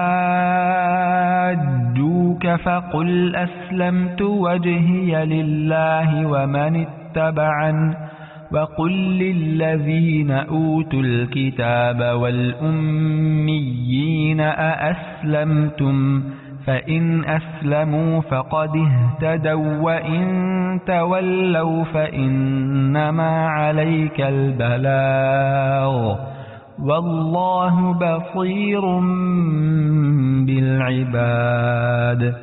وقال أيضا: أفأنت تكره الناس حتى يكونوا مؤمنين. تلك مبادئ صريحة في أن رسالة النبي صلى الله عليه وسلم كرسالة إخوانه من قبل إنما تعتمد على الإقناع والوعظ، وما كان لها أن تعتمد على القوة والبطش، وإن كان صلى الله عليه وسلم قد لجأ إلى القوة والرهبة، فذلك لا يكون في سبيل الدعوة إلى الدين وإبلاغ رسالته إلى العالمين، وما يكون لنا أن نفهم إلا أنه كان في سبيل الملك ولتكوين الحكومة الإسلامية، ولا تقوم حكومة إلا على السيف وبحكم القهر والغلبة، فذلك عندهم هو سر الجهاد النبوي ومعناه. لا نزيد على هذا في النقل عن كتاب الأستاذ الذي زاد في تأويل هذه المسألة، مسألة جهاد النبي صلى الله عليه وسلم، ولم يخرج من البحث رغم زيادته في دق أبواب التأويل بنتيجة تنفع أساس مدعاه الذي حام حوله في كتابه، أعني به فصل الدين عن السياسة ونفي المانع عنه في الإسلام، فهو ينكر حكومة النبي صلى الله عليه وسلم ولا ينكر محارباته، ويدعي أنه لا يحارب للدين، ويحصي الآيات الناطقة بأنه لا إكراه في الدين، وأنه صلى الله عليه وسلم ليس بمسيطر وإنما هو نذير وما عليه إلا البلاغ، فكيف تتفق محارباته مع هذه الآيات؟ فإن لم تكن محارباته للدين فلا بد أن تكون للحكومة، وقد ادعى أنه لا حكومة له، فإما أن يكون هذا تناقضا من المؤلف أو انتقادا صريحا للنبي صلى الله عليه وسلم بمحارباته على خلاف مسلك الأنبياء، أو تكون حكومة النبي أيضا لا دينية في مذهب المؤلف كحكومة أبي بكر. وقد رأينا المنافاة ظاهرة لا تقبل التأويل بين نفي أن يحارب النبي صلى الله عليه وسلم للدين وبين قوله تعالى: يا أيها النبي جاهد الكفار والمنافقين واغلظ عليهم ومأواهم جهنم وبئس المصير. وقوله: وقاتلوهم حتى لا تكون فتنة ويكون الدين لله. وفي آية أخرى: ويكون الدين كله لله. فهل ينكر الأستاذ الذي ينكر المحاربة للدين الجهاد في سبيل الله وفي سبيل إعلاء كلمته؟ فإن أنكره فهل ينكر قوله تعالى: وقاتلوا في سبيل الله واعلموا أن الله سميع عليم؟ فلا شبهة في وقوع الغزوات النبوية، ولا شبهة في وجود آيات المحاربة في كتاب الله. وهل يكون الجهاد المذكور في كتاب الله المأمور به المسلمون إلا دينيا؟ فإن وجد التعارض بين تلك الآيات وأمثاله الكثيرة كقوله تعالى: فقاتل في سبيل الله لا تكلف إلا نفسك وحرض المؤمنين عسى الله أن يكف بأس الذين كفروا والله أشد بأسا وأشد تنكيلا.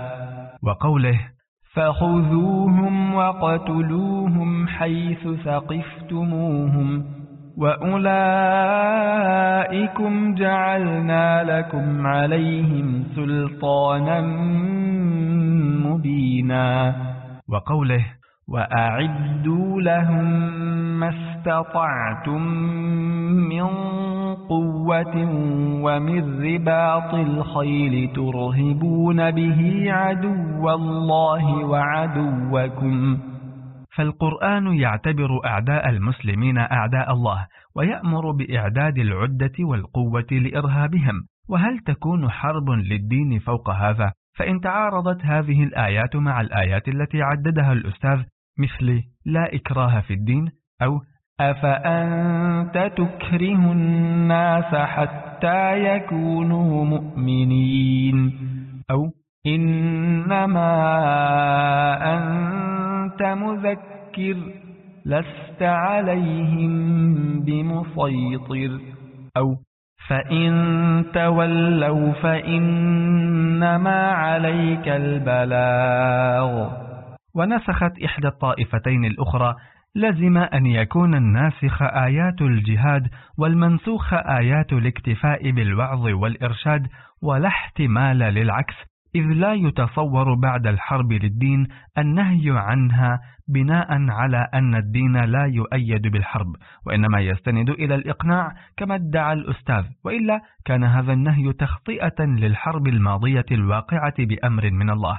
ولك أن تدفع التعارض بين الطائفتين المذكورتين في كتاب الله من غير ذهاب إلى نسخ إحدى الطائفتين، ولكن بالتأويل في آيات الاكتفاء بالوعظ والإرشاد لا في آيات المحاربة التي لا تقبل التأويل. فقوله لا إكراه في الدين معناه لا حاجة فيه إلى الإكراه، فقد تبين الرشد من الغي وظهرت حجة الإسلام، أو معناه قوله أفأنت تكره الناس حتى يكونوا مؤمنين، والمراد أنك لا تهدي من اخترت ولكن الله يهدي من يشاء. وكذا قوله إنما أنت مذكر لست عليهم بمسيطر، وقوله ليس عليك هداهم ولكن الله يهدي من يشاء. ولعل الكل تسلية للنبي عليه الصلاة والسلام ودفع الحزن عنه على عدم إيمان قومه، كما قال تعالى لعلك باخع نفسك ألا يكونوا مؤمنين. وذلك في أوائل عهد الدعوة حين كان المسلمون في قلة وضعف، ثم قال تعالى ولقد سبقت كلمتنا لعبادنا المرسلين إنهم لهم المنصورون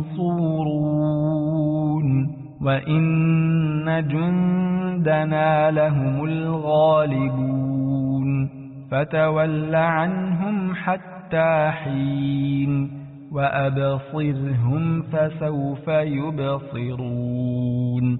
ثم قال انفروا خفافا وثقالا وجاهدوا بأموالكم وأنفسكم في سبيل الله. وقال يا أيها النبي حرض المؤمنين على القتال إن يكن منكم 20 صابرون يغلبوا 200، وإن يكن منكم 100 يغلبوا 1000 من الذين كفروا بأنهم قوم لا يفقهون. وقال إن الله اشترى من المؤمنين أنفسهم وأموالهم بأن لهم الجنة يقاتلون في سبيل الله فيقتلون ويقتلون. فكيف يمكن القول بعد هذه الآيات التي أوردناها نماذج وتركنا أكثر منها بأن محارباته صلى الله عليه وسلم لم تكن للدين، وبأن ما عرفنا في تاريخ الرسل رجلا حمل الناس على الإيمان بالله بحد السيف؟ والأستاذ يعترض علينا بالتاريخ ونحن نعترض عليه بآيات القرآن الصريحة الحافة على الجهاد في سبيل الله أيما حث. فهل يمكن أن يكون الجهاد المذكور في القرآن الموعود من الله الجنة ثمنا له عملا غير ديني؟ وإذا لم تكن محاربات النبي صلى الله عليه وسلم للدين ولا للملك الذي نفاه عنه في أول البحث، فلماذا تكون إذن؟ ولعل ما يضطر الأستاذ إلى تحريف الواقع في إنكاره المحاربة للدين عقليته المتأثرة من استنكار الغربيين هذه الحرب وتعييبهم الإسلام بها، كما فعل الأستاذ في استنكار الحرب للدين حتى احتاج إلى أن يقول إن نبينا لم يحارب لدينه، فوقف أمام موقفا سهل التغلب عليه في المناظرة، ووقف أمام الغربيين الواقفين على محارباته صلى الله عليه وسلم موقف محرف الواقع المتزلف. ولست أنا مثل الأستاذ فأعيب الحروب الأخيرة الاقتصادية على الذين يعيبون الحروب الدينية، وأعيب المعائب على أمة عندي أن تحارب لتشبع هي وتجوع غيرها، فكل غاية مادية تبنى عليها المحاربة والمقاتلة بين البشر غاية خسيسة منشأها الشره المعيب الحيواني، وأين هي بالنسبة إلى حرب دينية يقصد بها إعلاء كلمة الله وسوق الناس إلى ما يرشدهم ويسعدهم في الدارين، فضلا عن أن المحارب لله تمنعه مخافة الله عن أن يظلم في الحرب وتجعل له فيها حدودا لا يجاوزها أثناء المحاربة ولا بعد انتهائها بالغلبة، وهذه الحدود لا تشبه ما يسمى حقوق الدول التي هي ملعبة في أيدي المتحاربين لا سيما في يد الغالب. فقد كان المسلمون الذين يحاربون لنشر الهداية الإسلامية يذهبون إلى البلاد التي فتحوها بكل خير ونعمة، فيتخذون الداخلين في دينهم إخوانا لهم متساوين في المرتبة والشرف، لا مزية لأحد على الآخر من المسلمين القدماء الغالبين أو الجدد المغلوبين إلا بالتقى، ويقولون عن غير الداخلين إلى دينهم لهم ما لنا وعليهم ما علينا ما داموا يؤدون الجزية، وهي ضريبة غير مثقلة ترمي إلى الاستمرار في حث أهل الذمة على الإسلام. ولينظر الأستاذ ما فعلت الدول العصرية الغالبة سواء كانت في الحرب العالمية الأولى والثانية أو فيما قبلهما من الحروب بالمغلوبين، وما لا تزال تفعل مجتهدة في امتصاص ما عندهم من المنافع، ولا يمكن لأحد من أفراد الأمم المغلوبة بأي وسيلة من الوسائل أن يرتقي إلى درجة تساوي درجة الغالبين فينظروا إليه نظرهم إلى واحد منهم ويحبوه كما يحبون واحدا منهم، وليس بمتصور مثلا أن يكون النظر الإنجليزي إلى أحد من المصريين أو الهنديين كنظرهم إلى واحد من الإنجليز ومكانه في قلوبهم كمكانه فيها. نعود إلى الأستاذ المؤلف الذي ضاقت عليه السبل في تعليل محاربات النبي صلى الله عليه وسلم، فإن حارب لتأييد ملكه وحكومته فلا ملك له ولا حكومة، وإن حارب لتأييد دينه فلا يحارب للدين عند الأستاذ. ثم لاح له أن تكون محاربات النبي صلى الله عليه وسلم لتأييد زعامته لأمته وتقوية سلطته على الناس المبعوث إليهم لدعوتهم إلى الإيمان بالله وحده، تلك السلطة التي يلزم أن لا يعوزها الأنبياء وأن يكونوا من ناحيتها أقوى وأملك من الملوك. كان غاية في الإغراب ادعاء أن يكون رئيس حكومة المسلمين الذي جرت العادة في صدر الإسلام على كونه هو إمامهم أيضا في الصلوات الخمس، والذي كان تعيينه بعد رسول الله صلى الله عليه وسلم في شخص أبي بكر مستدلا من استخلافه في مرض موته لأن يصلي بالناس نيابة عنه، والذي قال رضي الله تعالى عنه في خطبته للناس بعد مبايعته: أطيعوني ما أطعت الله ورسوله، فإن عصيت الله ورسوله فلا طاعة لي عليكم. غاية في الإغراب والشذوذ ادعاء أن يكون رئيس حكومة كهذا رئيس حكومة لا دينية، فهل رأيتم أو سمعتم حكومة زمنية لا علاقة لها بالدين تدور رئاستها مع الإمامة في الصلاة؟ إن الأستاذ المؤلف غير ممكن أن لا يعرف هذه البديهيات، ولا يعرف أن رمي حكومات أبي بكر وعمر وعثمان وعلي باللادينية مكابرة متناهية، إلا أن الأستاذ كتب كتابه تأييدا لصنع أنقرة في إلغائها الخلافة، وإن لم يصرح في كتابه بهذا التأييد كما قلنا من قبل أيضا، وأراد أن يضرب الرقم القياسي فيبتز بطولة الاستهتار الجدلي من كتاب تركيا الحديثة المؤيدين لأعمال أنقرة، فحصل على مراده، لأنهم على إيغالهم في الشطط كانوا يقصرون على الطعن في خلافة الخلفاء المتأخرين، ولا يطوف ببالهم مهما أعوز الإنصاف الطعن في خلافة الخلفاء الراشدين المنصوصة في حديث الخلافة بعد 30 سنة، فإذا الأستاذ المؤلف يبدأ الطعن من خلافة أبي بكر. واليوم أقول في كتابي هذا: ليس لأحد من عقلاء الشرق والغرب شك في كون حكومة أبي بكر وعمر مثلا أعلى للحاكم الصالح العادل الذي يراعي حقوق الأمة ويسعى في مصالحها أكمل مراعاة ومسعى، حتى إن عمر يوصي الناس من على منبر الخطبة أن يقيموه إذا رأوا في حكمه أي عوج، فيقوم رجل ويقول: إن نقيمه بالسيف، فيحمد الله عمر على وجود ذلك القائل في شعبه. وكنا نحن المسلمين نحمل كمال حكومة الشيخين في الصلاح والفلاح على اهتمامها بأحكام الإسلام وعلى كمال اقتفائهما آثار النبي صلى الله عليه وسلم، حتى إن أبا بكر حارب لتنفيذ قانون إسلامي يجعل في مال الغني حقا معلوما للفقير.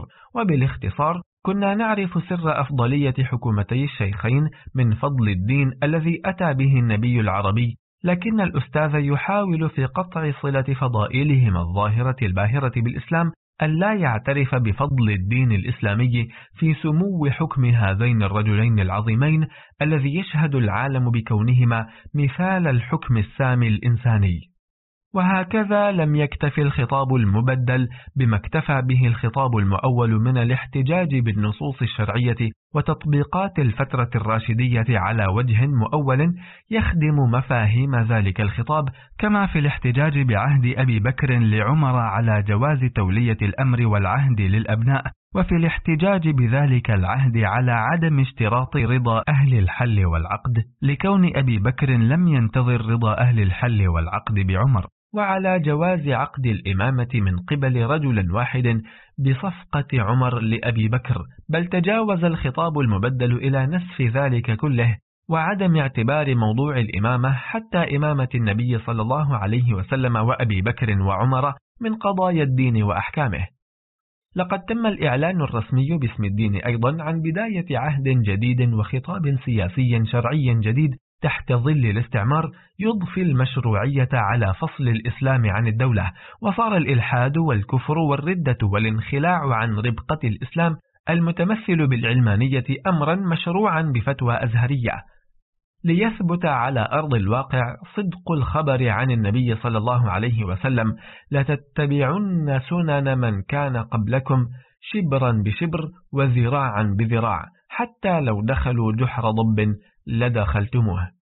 وقد كان لشيخ الأزهر آنذاك الشيخ المراغي يد في هذه الفتنة، وقد أشار إلى ذلك شيخ الإسلام مصطفى صبري في بيان خطورة مبدأ فصل الدين عن الدولة، وأنه كفر صريح وردة، حيث قال: الباب الرابع في عدم جواز فصل الدين عن السياسة.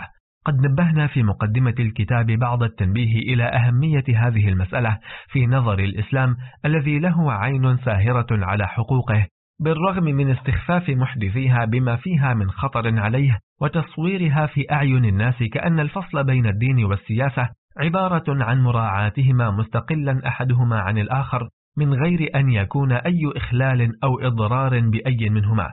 لكن حقيقة الأمر أن هذا الفصل مؤامرة بالدين للقضاء عليه، وقد كان في كل بدعة أحدثها العصريون المتفرنجون في البلاد الإسلامية كيد للدين ومحاولة للخروج عليه، لكن كيدهم في فصله عن السياسة أدهى وأشد من كل كيد في غيره، فهو ثورة حكومية على دين الشعب، في حين أن العادة أن تكون الثورات من الشعب على الحكومة وشق عصا الطاعة منها أي الحكومة لأحكام الإسلام، بل ارتداد عنه من الحكومة أولا ومن الأمة ثانية، إن لم يكن بارتداد الداخلين في حوزة تلك الحكومة باعتبارهم أفرادا فباعتبارهم جماعة، وهو أقصر طريق إلى الكفر من ارتداد الأفراد، بل إنه يتضمن ارتداد الأفراد أيضا لقبولهم الطاعة لتلك الحكومة المرتدة التي ادعت الاستقلال لنفسها بعد أن كانت خاضعة لحكم الإسلام عليها. وما الفرق بين أن تتولى الأمر في البلاد الإسلامية حكومة مرتدة عن الإسلام وبين أن تحتلها حكومة أجنبية عن الإسلام؟ بل المرتد أبعد عن الإسلام من غيره وأشد، وتأثيره الضار في دين الأمة أكثر، من حيث إن الحكومة الأجنبية لا تتدخل في شؤون الشعب الدينية وتترك لهم جماعة فيما بينهم تتولى الفصل في تلك الشؤون، ومن حيث إن الأمة لا تزال تعتبر الحكومة المرتدة عن دينها من نفسها، فترتد هي أيضا معها تدريجا، إن لم نقل بارتدادها معها دفعة، باعتبارها مضطرة في طاعة الحكومة، ومن حيث إن موقفها الاضطراري تجاه حكومة تأخذ سلطتها وقوتها من نفس الأمة ليس كموقفها الاضطراري تجاه حكومة أجنبية لها قوة أجنبية مثلها. ومن هذه النقاط الدقيقة المهمة كان ضرر الحكومة الكمالية بأمة الترك المسلمة أشد من أي حكومة أجنبية مفروضة الاستيلاء على بلادها. وربما يعيب هذا القول علي من لا خلاق له في الإسلام الصميم، والعائب يرى الوطن فقط فوق كل شيء، مع أن المسلم يرى الوطن مع الإسلام، فهو يتوطن مع الإسلام ويهاجر معه. فإن كان يقع جزء من بلاد تركيا تحت احتلال اليونان المؤقت لإزمير، فتركيا كلها ببلادها وسكانها خرجت بعد حكومة الكماليين من يد الإسلام. وبينما أنا أستشهد بحال تركيا الحديثة الكمالية على مدار فصل الدين عن الدولة، نرى فضيلة الأستاذ الأكبر المراغي شيخ الجامع الأزهري يقول في كلمة منشورة عنه في الجرائد ما معناه: إن في إمكان أي حكومة إسلامية أن تخرج عن دينها فتصبح حكومة لا دينية، وليس في هذا مانع من أن يبقى الشعب على إسلامه كما هو الحال في تركيا الجديدة. فيستشهد بحالة تركيا الحاضرة على نقيض ما استشهدت أنا بها عليه. الأستاذ الأكبر ليس في حاجة إلى الفحص عن النشء الجديد التركي المتخرج على مبادئ الحكومة الكمالية التي اعترف الأستاذ الآن أول مرة بأنها حكومة لا دينية، ولا في حاجة إلى التفكير في كون الشعب التركي القديم المسلم يفنى يوما عن يوم ويخلفه هذا النشء الجديد اللاديني. ليس فضيلته في حاجة إلى الفحص عن هذه الحقيقة المرة، إذ لا يعنيه حال الترك ومآلهم مسلمين أو غير مسلمين، ولا حال الإسلام المتقلص ظله عن بلادهم بسرعة فوق التدريج، حتى إن الأستاذ لا يعنيه تبعة الفتوى التي تضمنها تعزية ببقاء الشعب على إسلامه مع ارتداد الحكومة في تركيا، والتي تفتح الباب لأن يقول قائل: إن الحكومة ما دامت ينحصر كفرها في نفسها ولا يعدي الشعب، فلا مانع من أن تفعل حكومة مصر مثلا ما فعلته حكومة تركيا من فصل الدين عن السياسة، بمعنى أنه لا يخاف منه على دين الشعب، كأن الدين لازم للشعب فقط لا للحكومة، مع أن الحكومة ليست إلا ممثلة الشعب أو وكيلته التي لا تفعل غير ما يرضاه، فإذا أخرجها فعلها عن الدين فلا مندوحة من أن يخرج موكلها أيضا، لأن الرضا بالكفر كفر، وهذا ما يعود إلى الشعب من فعل الحكومة فحسب، فضلا عما يفعل الشعب نفسه بعد فعل الحكومة الفاصل بين الدين والسياسة ويخرج به عن الدين ولو في صورة التدريج، اقتداء بحكومته التي يعدها من نفسه، لا سيما إذا كانت حكومة نيابية برلمانية.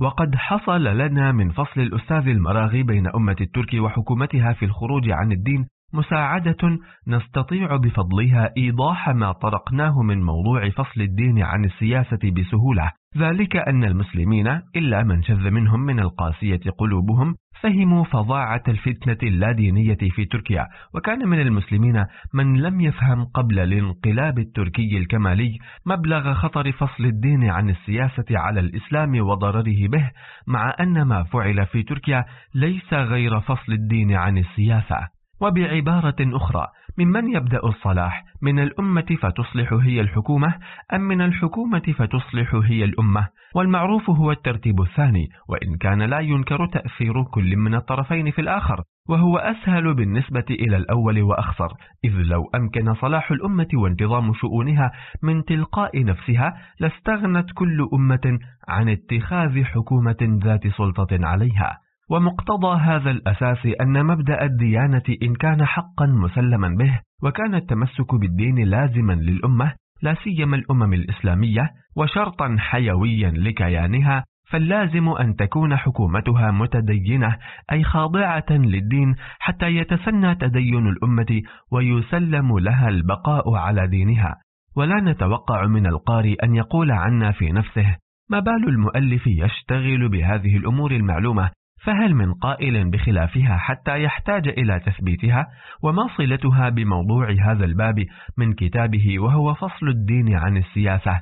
ولو قال ذلك كان جوابنا عليه: فها نحن أولئك أتينا هذه المسألة، لأن القول بفصل الدين عن السياسة معناه ادعاء عدم لزوم الدين للحكومة بزعم أن في دين الأمة كفاية واستغناء عن ديانة الحكومة. ومعنى عدم لزومه للحكومة أن لا يكون له أي للدين سلطة عليها ورقابة على أعمالها، كما كانت للحكومة سلطة على الأمة ورقابة على أعمالها. لكننا نحن القائلين بعدم جواز الفصل بين الدين والسياسة نرى هذا الفصل مساويا لفصل الدين عن الأمة، بل أشد ضررا وأكثر مفعولا، لأن الحكومة تستطيع التأثير في الأمة ولا تستطيع الأمة التأثير في الحكومة ما دامت خاضعة لحكمها، فليس في مقدور الأمة التأثير في حكومتها غير تغييرها، فإذا لم تغيرها أو عجزت عن تغييرها فلا شك في تأثير الحكومة فيها وتمضيتها على هواها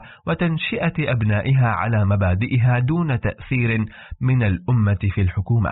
فليس معنى تجويز فصل الدين عن السياسة إلا تجويز تجرد الحكومة عن الدين. وهل يجوز في حق الحكومة هذا التجرد الذي لا يجوز في حق الأمة؟ إلا أن الراغبين في تجريد الحكومة من الدين يسمونه فصل الدين عن السياسة تخفيفا لخطره وسوء تأثيره في سمع الأمة المتدينة، فهم يتوسلون إلى القضاء على دين الحكومة بأن يعبروا عن هذا القضاء بالفصل بين الدين والسياسة، ثم يتوسلون بالقضاء على دين الحكومة إلى القضاء على دين الأمة.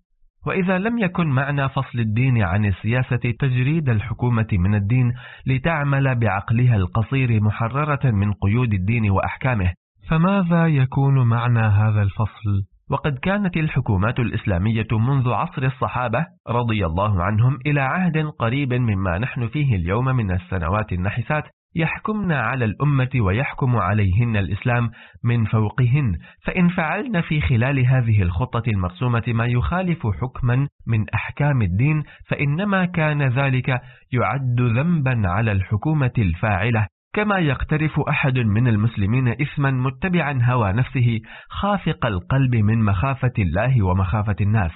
أما مجاهرة الخروج عن رقابة الإسلام ومحاولة فصل الدين وعزله عن السياسة، أي عزله عن حكمه على الحكومة، ووضع هذه المسألة موضع البحث في شكل مشروع جديد ومذهب اجتماعي جديد، ومحاولة تقليد الحكومات الأجنبية عن الإسلام في ذلك. وقد سبق في مقدمة الكتاب نقل كلمة عن هيكل باشا تتضمن الإشادة بالفصل، فلم تكن تطوف ببال أي حكومة من حكومات المسلمين مهما كانت فاسقة مستهترة في أفعالها، لأنه إعلان حرب من الحكومة على الإسلام كما هو المعتاد في الحروب تعلنها الحكومة، ثم يعتبر ذلك إعلانا من الأمة أيضا. فإن شئت التخفيف عن شدة التعبير بإعلان الحرب فقل إعلان استقلال من الحكومة التي كانت تابعة في أحكامها لأحكام الإسلام ضد متبوعها، وهو لا يقل في المعنى عن إعلان الحرب لتمردها على متبوعها